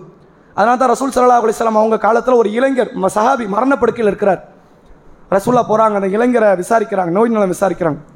அப்போ அவர் சொல்றாரு, ரசூல்லா கேட்குறாங்க, கைஃப தஜ்துக், நீங்கள் உங்களை எப்படி கருதுறீங்க, எந்த நிலையில் இருக்கிறீங்க, உங்கள் மனநிலை எப்படி இருக்குன்னு கேட்குறாங்க. ஈமான் கொண்ட சஹாபி. அவர் சொல்றாரு, அல்லாஹ்வின் தூதரே, நான் எனது பாவத்தை நினைக்கும் போது அல்லாஹ்வுடைய வேதனை நினைச்சு பயப்படுறேன். ஆனால் அதே நேரத்தில் மௌத்தாயிட்டோம்னா அல்லாஹ் எனக்கு சொர்க்கத்தை தருவாங்கிற அந்த ஆசையும் எனக்கு இருக்கு. அது ரெண்டுமே இருக்கு. ஒரு பக்கம் எது இருக்கு, மௌத்துக்கு அப்புறம் அல்லாஹ் சொர்க்கத்தை தரப்போறான்பா, இந்த நாசமாக போன துன்யா விட்டு போக போறோம், அந்த நிம்மதி, அந்த வார்த்தை சொல்லலைனால அதை புரிஞ்சுக்கிற முடியுது. துன்யா விட்டு போக போறோம்னு ஒரு வகையில் நிம்மதி, நம்ம ஆகிறதுக்கு போறோம், சொர்க்கத்துக்கு போறோம். ஆனால் ஒரு கவலை என்னன்னா, என் பாவத்தை நினைச்சு எவ்வளவோ பண்ணிட்டு எல்லாம் என்ன செய்ய போறான்னு தெரியலையே அப்படின்னு ஒரு பயமும் இருக்கு. நபிகளார் சொன்னார்கள், யாருடைய உள்ளத்தில் மரணமாகும் போது இந்த ரெண்டு நிலை இருக்கிறதோ அவர் கண்டிப்பாக அவர் பயப்படுகிற காரியத்தை விட்டு அல்லாஹ் பாதுகாத்து அவர் ஆசைப்படுகிற சொர்க்கத்திற்குள் அல்லாஹ் நுழைவிப்பான். இது ஒன்று போதும். மௌத்தாகும் போது இந்த எண்ணம் இருக்கணும், அல்லாஹ் நம்ம தண்டிச்சிடாத, நீ தண்டிச்சிருவியோன்னு நான் பயப்படுறேன், அல்லாஹ் உன் அருளை நீ எனக்கு தா, உன் அருளை நான் எதிர்பார்க்கிறேன் என்ற மனநிலையோடு மௌத்தாகணும் என்று மார்க்கம் காட்டுது. இப்போ இவ்வளவு பெரிய இழிவை, கேவலத்தை அல்லாஹ் ரப்பல் ஆலமீன் நாளை மறுமை நாளில் ஒவ்வொரு அடியானுக்கும் தரும்போது அவன் உள்ளமெல்லாம் பதறி துடிச்சு, இதுவே அவனுக்கு ஒரு கடுமையான வேதனை தரக்கூடியதாக இருக்கும். எல்லாருமே கைவிட்டுருவாங்க, எல்லாரும் கேவலப்படுத்துவாங்க, அல்லாஹ்வும் சேர்ந்து கேவலப்படுத்துவான். அதில் அல்லாஹ் ரப்பல் ஆலமீன் ஒவ்வொரு முறை சொல்லக்கூடியது, அந்த நரகத்திற்குள்ள அல்லாஹ் அந்த அடியானை முக்கி எடுத்து வேதனைப்படுத்தும் போது சொல்றான், அஃபஸிஹ்ருன் ஹாதா அம் அலா தபுசீரும், அல்லாஹ் அம் அலா துபுசீரும், இது என்ன சூனியமான அல்லாஹ் கேட்பான் நரகவாசிகளை பார்த்து, இது என்ன சிகராப்பா, இது என்ன பொய்யா, சூனியம்னு என்ன அர்த்தம், பொய், இது என்ன பொய்யா, ஏமாத்து வேலையா, நீ மறுமை நாளில் என்ன உலகத்தில் என்ன சொன்ன, நபி சூனி, அதாவது நரகம் இருக்கிறது என்றார், சொர்க்கம் இருக்கிறது என்றார், மறுமை இருக்கிறது என்றார், நீ என்ன சொன்ன, அதெல்லாம் கட்டுக்கதை, அதெல்லாம் சூனியம், ஏமாத்து வேலை அப்படின்னு சொன்ன. உண்மையிலே அது ஏமாத்து வேலை தான், நீ ஏமாத்து வேலையில தான் இருக்கிறேன்றான்ல. உன்னை எங்கே வச்சிருக்கிறேன், ஏமாத்து வேலையை தான் வச்சிருக்கிறேன், நீ ஏன் பயப்படுற, நீ ஏன் கவலைப்படுற, நீ ஏன் கண்ணீர் அடிக்கிற, இது ஏமாத்து வேலை தானப்பா, நீ தானப்பா சொன்ன ஏமாத்து வேலைன்னு. நரகம்னா அது பொய், ஏமாத்து வேலைன்னு சொன்னேன்ல, நீ ஏமாத்து வேலையில தான் இருக்கிற. ஒன்று நான் உண்மையாலும் கொடுமைப்படுத்தலை, அந்த வார்த்தையை எல்லாம் சொல்கிறான். அப்போ சிஹருன் ஹாதா, இது என்ன சூனியமா, பொய்யா, அல்லது நீ இந்த நரகத்தை பார்க்கலையா என்று இறைவன் எவ்வளவு தூரம் அந்த அடியார்களை கேவலப்படுத்தி தண்டிக்க முடியுமோ, அதாவது அல்லாஹ் ரப்பல் ஆலமீன் அந்த அளவிற்கு அந்த அடியார்களை கடுமையான முறையில் வேதனைப்படுத்தி தண்டிப்பான் என்ற செய்தியை திருமறை குர்ஆன் ஒவ்வொரு இடத்திலும் நமக்கு படம் பிடித்து காட்டுகிறது. அந்த நரகவாசிகளுடைய துடிப்பு, அவர்களுடைய அலறல் சத்தம், அவர்கள் நிரந்தரமாக தங்குவார்கள். நரகத்தில் இருக்கிற வேதனையிலேயே உச்சபட்ச வேதனை தெரியுமா, உள்ளத்தை எல்லாம் நொறுக்கிற வேதனை நிரந்தரம்ங்கிறதான். அல்லாஹ் ஒவ்வொரு இடத்துல சொல்லும் பொழுது ஹாலிதூன ஃபீஹா, ஹாலிதீன ஃபீஹா, நரகத்தில் அவர்கள் நிரந்தரமாக இருப்பார்கள். லா லாபிதீன ஃபீஹா அஹ்காபா, நாளை மறுமை நாளில் நரகவாசிகள் யுகம் யுகமாக தங்குவார்கள். நரகத்தை நிரந்தரமாக கிடப்பான், எண்டு இல்லைன்னு நீங்களேன், ஊசியை வச்சே கொத்திக்கிட்டு இருக்கணுமே, தாங்க முடியுமா? ஒருத்தன் அடிச்சுக்கிட்டே இருக்க மண்டையில் கட்டையை கொண்டு 10 அடியோடு நிறுத்துவான்னா பிரச்சனை இல்லை, 50, 100, 500, 1000, லட்சமா, கோடியா அடிச்சுக்கிட்டே இருப்பேன் அப்படின்னா இரிட்டேட் ஆகாதா? கடுமையான எரிச்சல், கோபம், ஆத்திரம். ஆனால் அதை காட்டவும் முடியாது அந்த இடத்துல. அவன் நொந்து மனதாலையும் உடலாலையும் நொந்து செத்து சாகக்கூடிய ஒரு இடம். ஆனால் அங்கே கூட அல்லாஹ் சொல்கிறான், அவன் மரணத்தை தேடி மூளைக்கு முடுக்கெல்லாம் ஓடுவான், மௌத்து கிடச்சிராதா, மௌத்து ஆயிரமாட்டமான்னு ஓடுவான். லா யமூத்துன ஃபீஹா வலா யஹ்யா, இங்கே உனக்கு மௌத்தும் கிடையாது, ஹயாத்தும் கிடையாது, இங்கே நீ வாழ போகிறதும் கிடையாது. ஆனால் போர்வையெல்லாம் இருக்குது. எது இருக்குது? போர்வை இருக்குது, பெட்ஷீட் இருக்குது, மெத்தை இருக்குது, ஆடைகள் இருக்குது, சாப்பாடு இருக்குது, உனக்கு வாழ முடியாது. மாளிகை போன்ற தீப்பந்தங்கள், அங்கே மாளிகையில் தான் தீப்பந்தமே இருக்கும். எப்படி எல்லாம் வச்சிருப்பான், வீடு ரெடி பண்ணிடுவாங்க. மாளிகை சொர்க்கவாசிக்கு மட்டும் தான் மாளிகையா? எவ்வளோ பாடுபட்டிருக்காரு நரகவாசி, இப்போ அவருக்கு மாளிகை கொடுக்கணும்ல. நரகத்தில் மாளிகை, தீப்பந்தத்தில் அதுக்குள்ள அனுப்பிடுவான், நீ உள்ள போய் கடை, உள்ள போய் சாகு. இவ்வளவு தூரம் கொடுமைப்படுத்தக்கூடிய அந்த நரகத்திற்கு செல்லக்கூடியதனால் தான் ஒவ்வொரு நபிமார்களும் துடியாய் துடித்து வேதனைப்பட்ட அந்த மக்களிடத்தில் தாவா செய்தார்கள். ஒரு இறை தூதரை அந்த சமூக மக்கள் அடித்து துன்புறுத்தி முகத்தில் ரத்த சாயத்தை பூசுறாங்க, ரத்தம் வடியுது முகத்தில். இந்த இறை தூதர் முகத்தை தடவி கொண்டு சொல்கிறார்கள், இறைவா இவர்களை மன்னித்து விடு, இவர்கள் அறியாதவர்கள். உண்மையிலே அங்கே இறை தூதர் என்னன்னாலும் வார்த்தை சொல்லலாம், இவனை அழிச்சிரு, நாசமாக்கிரு, நான் உனக்கு சத்தியத்தை சொல்றேன், என்னை அடிக்கிறான். ஆனா அல்லாஹ்வுடைய தூதர், அந்த இறை தூதர்கள் புரிஞ்சது என்ன தெரியுமா? நீ எனக்கு கொடுக்குற அடி இருக்குத, இது ஒண்ணுமே கிடையாது.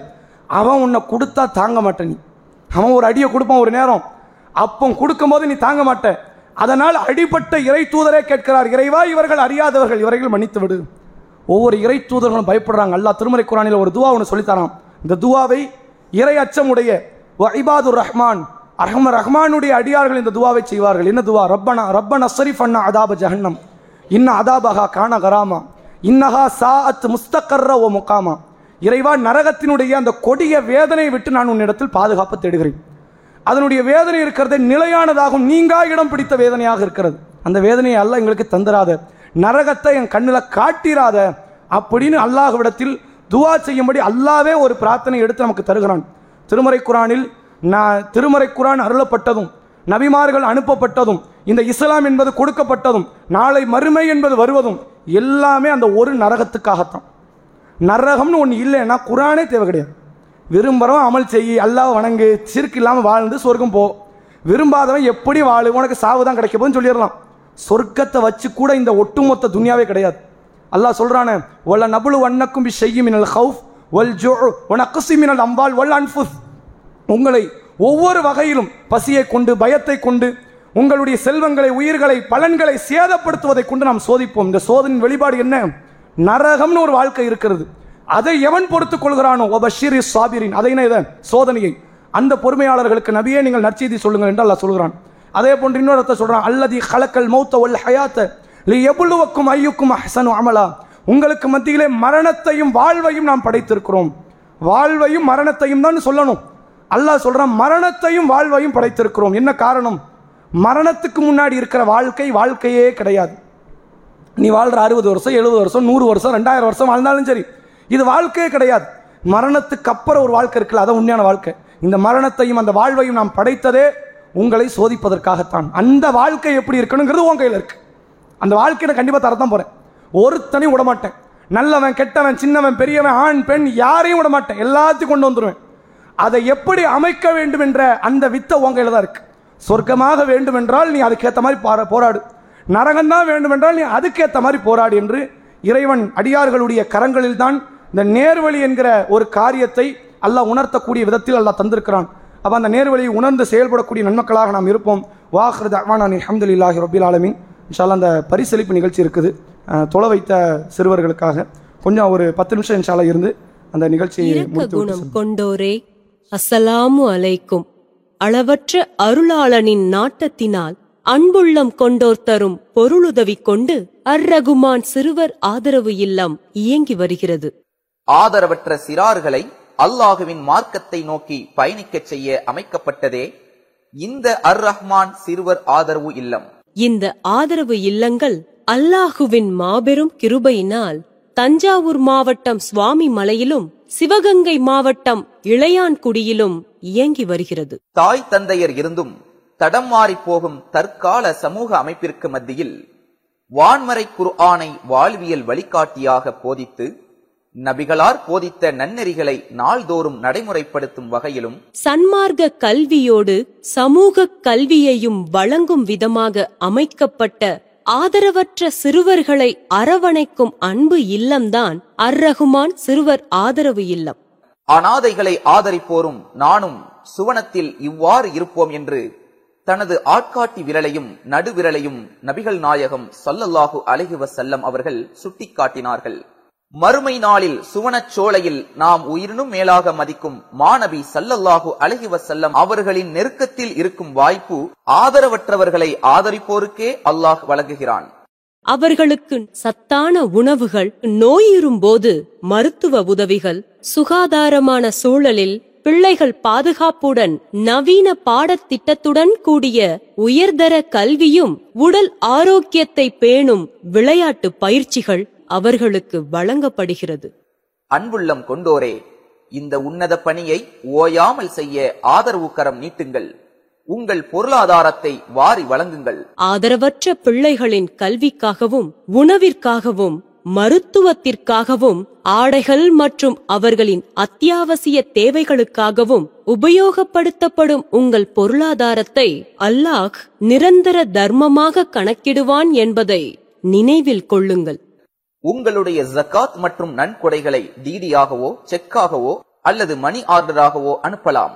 டிடி அனுப்புபவர்கள் தமிழ்நாடு தௌஹீத் ஜமாத், account number 78274827, Indian bank, IFSC code IDIB 000M016, Mannady branch, Chennai 600001 என்ற பெயரில் எடுத்து அனுப்ப வேண்டிய முகவரி: தமிழ்நாடு தௌஹீத் ஜமாஅத் மாநில தலைமையகம், நம்பர் 25, அரண்மனைக்காரன் தெரு, மண்ணடி, சென்னை 1.